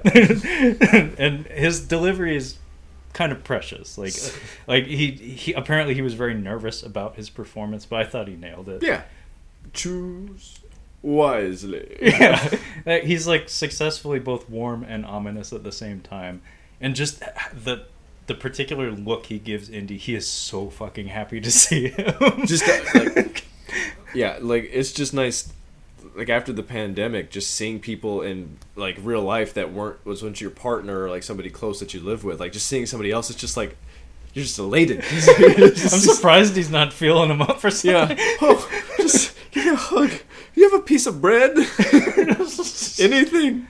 It's like Short Round at the village with no kids. It's like, stop touching the boy. Well, I'm guessing because Christianity is real in the Indiana. Yeah, they confirmed it. Yeah. So God's just been a dick and just left this guy alive in a cave for this long. Hopefully, maybe he's been talking to him or something. Like maybe giving him some food. Yeah. Just maybe something. Maybe he's been helping him out, and then I feel like ditching him for hundreds of years at a time. just talking to God every day, like he'd just be so arrogant. Like it would just be taxing after a little while. And, I mean, anybody who travels that much. Yeah. There's like, I feel like the knight was like, "Can I just finally leave?" And God's like, "Well, I mean, you could, but you're gonna give up your knightly duties for that. I mean, that doesn't seem like something a knight of God would want to do, you know." Kyle's God is a narcissist. Read some of the Bible. He is. Yeah. The first commandment is, "You will have no other gods before me." He's Yeah, literally a narcissist. He's a little about himself Yeah. and his affairs. I love me some me. Yeah. But yeah, so I think we get the group to come in there. Yeah, Like Donovan and Elsa walk in. and they're pretty stupid. So we have just all these chalices, all these goblets, just all around, and there's different makes. It's different variations of gold, and they all look tacky. And they're just like, which one of these is the one? And the guy's like, now choose wisely. Yeah, And like you picked the wrong cup, you dead. yeah. So they're looking around and they see this one and like, that's the one. Yes, that is the most grand. Yeah, Elsa picks for Donovan. And it's very important to remember that the goblet was put underneath Jesus as he's bleeding out, and just that's what captured Yeah, you it. want to get your fanciest cup for that. You want to get your fanciest one for that. I mean, you're gonna be catching blood. You got to get the fancy stuff out. Yeah, if you're a vampire in a porno, maybe. But yeah, that's the only time you're going to be using that. But yeah, they grab this one and like, oh yeah, that's the one. That's the most grand one we have here. And that's all aesthetics. That's personal preference. Yeah. That's not how you go about doing this. No. But yeah, so he grabs the goblet. You get the guys that you were sending in there who were being depacketated to take sips of every cup systematically. There's plenty of water. Like there's plenty to go around. So. I mean, I want to think Donovan has another Rolls Royce up his sleeve. Just donate that to the Republic of Hatay. Get some more bodies in here. Have everybody take a sip of every goblet, one at a time. Holy shit! It is dumping ass. That is insane. That is some JP Jurassic Park Dennis Nedry driving in the rain. Yeah, that's pretty crazy stuff. But yeah, Donovan is given a goblet from Elsa, who apparently he trusts outright. I had a theory that maybe she's boinking him too. Maybe that's why he didn't even second guess her decision making. Like he was blinded by the duty. Yeah, blinded by the duty. She probably banged him as well. She's running through him. Nothing wrong with that. But so we get we get Donovan taking it, and I love this in movies. I like to see this more. Like Frank Langella, his demise in the Ninth Gate at the end, where he's spectacular. He's just like, oh, I feel it coursing through me. Yes. Oh shit! I'm on fire. I'm on fire. This guy takes a sip, and I love his dumb fucking face when he just takes a sip, and he's just like, oh yeah, it's like tasting a fucking old ass wine. He's just like, that is cave water, sir. Yeah, it's cave water. That guy's nasty. Probably been spooging in for the past 700 years. I use it as a bidet. Low on the soundtrack over his shoulder. I wouldn't drink that. I really wouldn't. Oh, the good water's over there. He chose poorly. He chose poorly with the water source. Oh man! Not only are you going to die, but you're going to vomit. Herpes for that man. I have warts on my anus. Oh fuck! But yeah, Donovan gets a gulp, a nice little gulp of the water, and he's like, "Oh yes, I'm feeling it." And I think that this is way better than Raiders of the Lost Ark. Dude, I like this because this is. I was like, there's thunder and lightning. That does not happen in Seattle very often. No. This is a real fucking storm. It's pretty cool. The dog is not happy about it, and actually probably a lot of dogs in Seattle are like, what the fuck? We do not have this. We just have rain. She's being good. But yes, the transformation here, I really like. I think it's way more chilling than the first one. Okay. I don't agree or disagree. I couldn't name one as being superior to the other, but I think they're both fantastic. The way this effect was achieved, this is where the aforementioned morphing technology comes into play. Yeah. So I always was under the impression this was stop motion. I don't think it actually is. It looks like, I think parts of it are. So we get the aging, but we also get from like the what do you call that shot? We got one person, not rear projection. We see the back of Dickless's head changing, and then we see Elsa like kind of watching as he's changing. So I think maybe that shot might have been. There's at least 3 different sources at work here. Yeah. So we have Elsa in the foreground. Apparently the puppet they constructed, they did the entire bust, so like from the chest up of Donovan. Yeah. But the parts that are contacting Elsa had to be a different component, so there's like a composite on top of a composite. Yeah. So from the neck up, it's a different effect than the arms holding her. And for the face effect, I think it's just a puppet shot at a funny frame rate, and they perform the same motion over and over and over again to match the movement. And then they used the morphing technology to transition between all the different puppets that they built. So they had the same puppets perform the same movements, and then transition between all the different age states of it. Mm-hmm. And in sequence, it comes together absolutely seamlessly. Yeah. And some of the gruesome details on this effect are incredible. Like the hair growing out is, as a kid, I remember that in particular freaking me the fuck out. Yeah. But then on top of that, you also have his eyes rolling back into his head and actually just like sinking into his skull and disappearing outright. Yeah. That's pretty fucking gnarly. It's spooky. Yeah. And then on top of that, you have the situation where this Allison Duty's just like being held onto by this thing and it won't let her go, and until Indy steps in and like gives it a good check, like just like shoves it off of her. And then it smashes against the wall and turns to dust, and the icing on the cake, just the Spielberg just doing his Spielberg shit. A gust of wind blows through the cave, and like the dust of the skeleton blows away to reveal his Nazi pin. Yeah, it's like that's pretty good. Yeah, like that's a spicy meatball.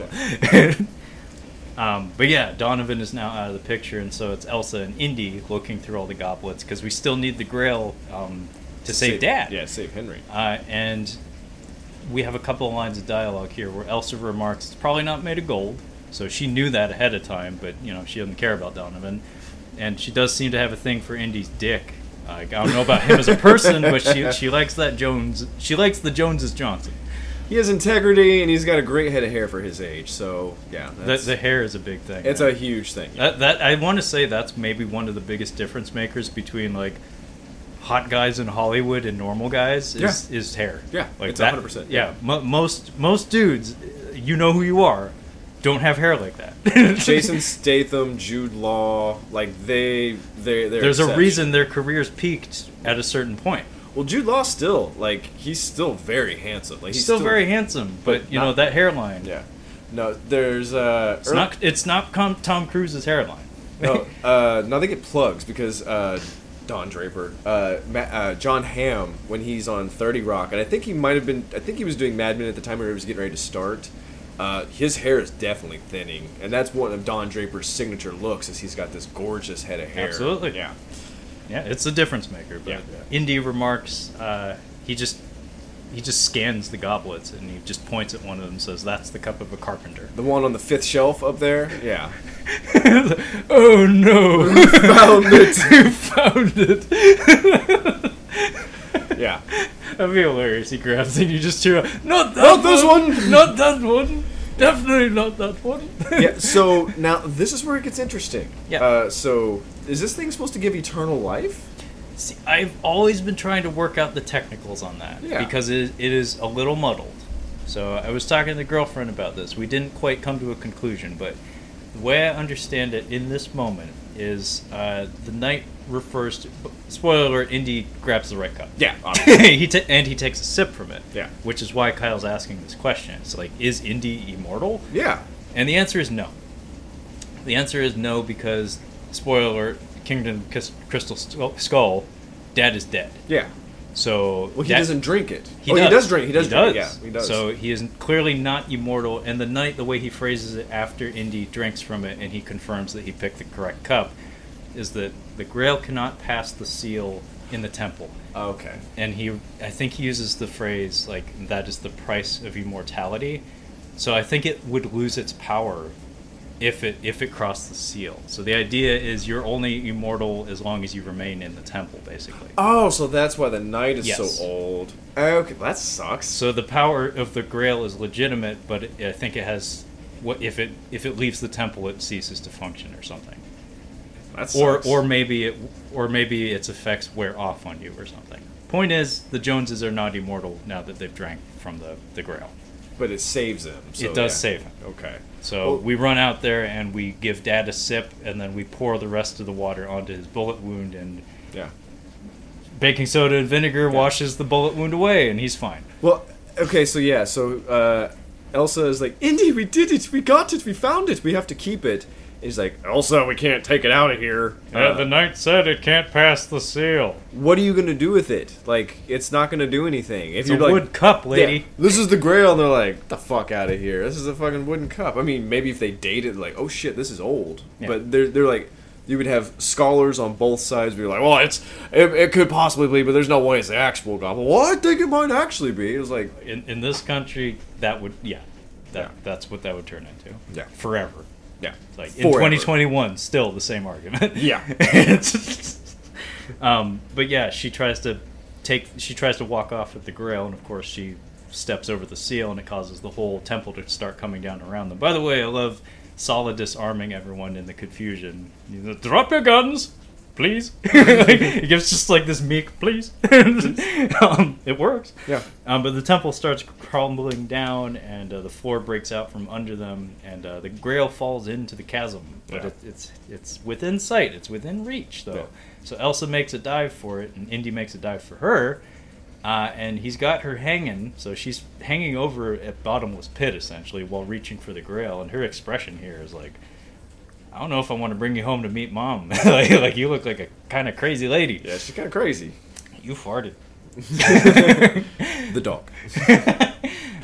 But yeah, Indy keeps telling her, like, I've got one of your hands, I need both of them in order to haul you up. But she keeps reaching for the Grail, and sure enough, she falls to her doom. That's what I'm saying. It's a pretty dark ending. Like, the dude turning, and then we drop her. Like, Well, yeah, and it's kind of appropriate for Indy, because like you said, like it's kind of mean to the character, but it's like the one gal that seemed to be able to share in his adventures wholeheartedly ended up being a Nazi. what does it say? What's the lesson here? It's like, Yeah. we don't sympathize with anybody who's associated with that. Yeah. So Indy has tough luck with women. Yeah. But yeah, she falls to her doom, and then Indy falls halfway with her, and he tries to do the same thing. He's reaching for the Grail, but Dad's got him. And what causes Indy to give him both hands to help him to haul him up is Dad finally calls him Indiana. Yeah. And it's the first time he's ever called him by his preferred name. His Christian name.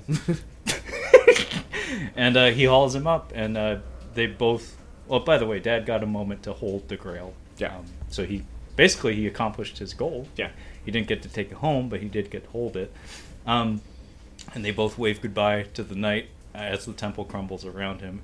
I feel so bad for the knight. I think he's probably... He's like that guy in Waterworld. Like, oh, thank God. Like, oh, yeah, the guy in the oil tanker. Yeah. Oh, thank God. I finally can die. Seriously. But yeah, this knight, he goes down with the temple. And he should be going to heaven, by the way. He has put in his fucking time. Oh, yeah. Yeah. Yeah, he deserves the cushiest hotel they offer in heaven. Yeah.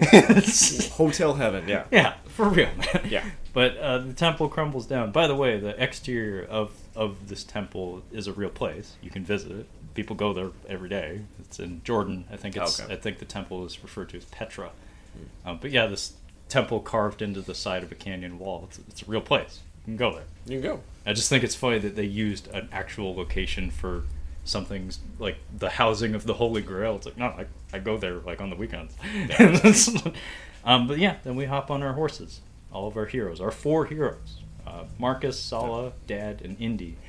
And Dad learned the lesson of illumination, as he puts it, because he is a dude in the 1930s, and we don't share our emotions. Yeah. He doesn't say "I love you, son." He just said, "What did you find, Dad?" And he's like, "Illumination." Yeah. That's all you're getting. Just pour bourbon on all those feelings and just keep walking. Yeah. It's masculine affection at its best. But yeah, we all get on our horses, and this is where we get the reveal that Indy took his name. His actual, he is a junior. He is officially Henry Jones Jr., but he took his name from the dog. Yeah. The dog? Yeah. Yeah. And Sala has a good laugh over that.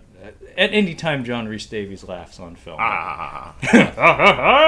It was a very deep, hearty laugh. He's one of my favorite scenes in Lord of the Rings is him laughing with Legolas. Yeah, he does have a fantastic laugh. Whatever you have to say about the man himself. Yeah. But, xenophobia aside. Yeah. But yeah, Marcus leads us out of the canyon. He's like, "I know the way," and then he half kills himself falling off the horse. Yeah.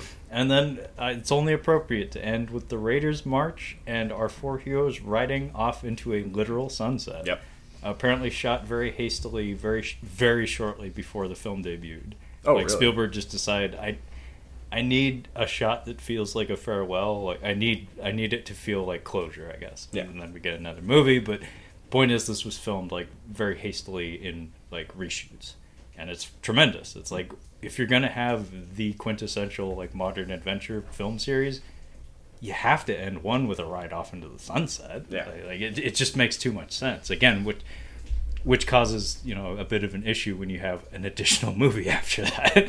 But yeah, we end with the Raiders theme, as you should. It's the only way to end an Indiana Jones movie, honestly. Mm-hmm. So at this point, Kyle, would you say this is your favorite Indiana Jones film? Yeah, it is. It's the best one. This is going to be a 3.5 hour episode. Might be 3:45. We'll see. I mean, there was a lot of there was a lot of shenanigans. I think it's going to be about 3 hours and 30 minutes. I won't be surprised. Easily.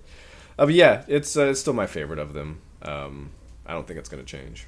No, I don't see that changing at this point in your life. But yeah, I actually read a really fun comment on like YouTube the other day where I think it was attached to like the soundtrack for the movie or something I was listening to earlier this week, and it was between Raiders and The Last Crusade, I can't decide which is the favorite. Whichever one I'm currently watching though is my favorite.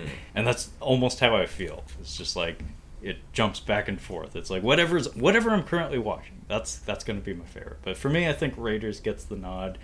But this one is just so much fun. Yeah. Like, there's a reason the general public generally views this one as the superior between the two. But unfortunately, I guess that's our last good Indiana Jones movie that we'll be talking about this month. So look forward to Kingdom of the Crystal Skull next week. But yeah, 3 years of podcasting, Kyle. Not half bad. Not half bad. But yeah, that being said, folks at home, if you'd like to catch up on any of our other Catching Up on Cinema content, you can find all of that collected on our website at catchinguponcinema.com. We also have a couple of social media accounts in the form of an Instagram at Catching Up on Cinema, as well as a Twitter at Catching Cinema. So feel free to hit me up at either of those. Any of you 6 fans out there, all 6 of you, be a pleasure to hear from you. And the podcast is available on pretty much every podcasting service you can imagine, including Cephalopod. So fucking Google it. Google it. But that being said, thank you so much for listening, and we will catch you next time. Yeah.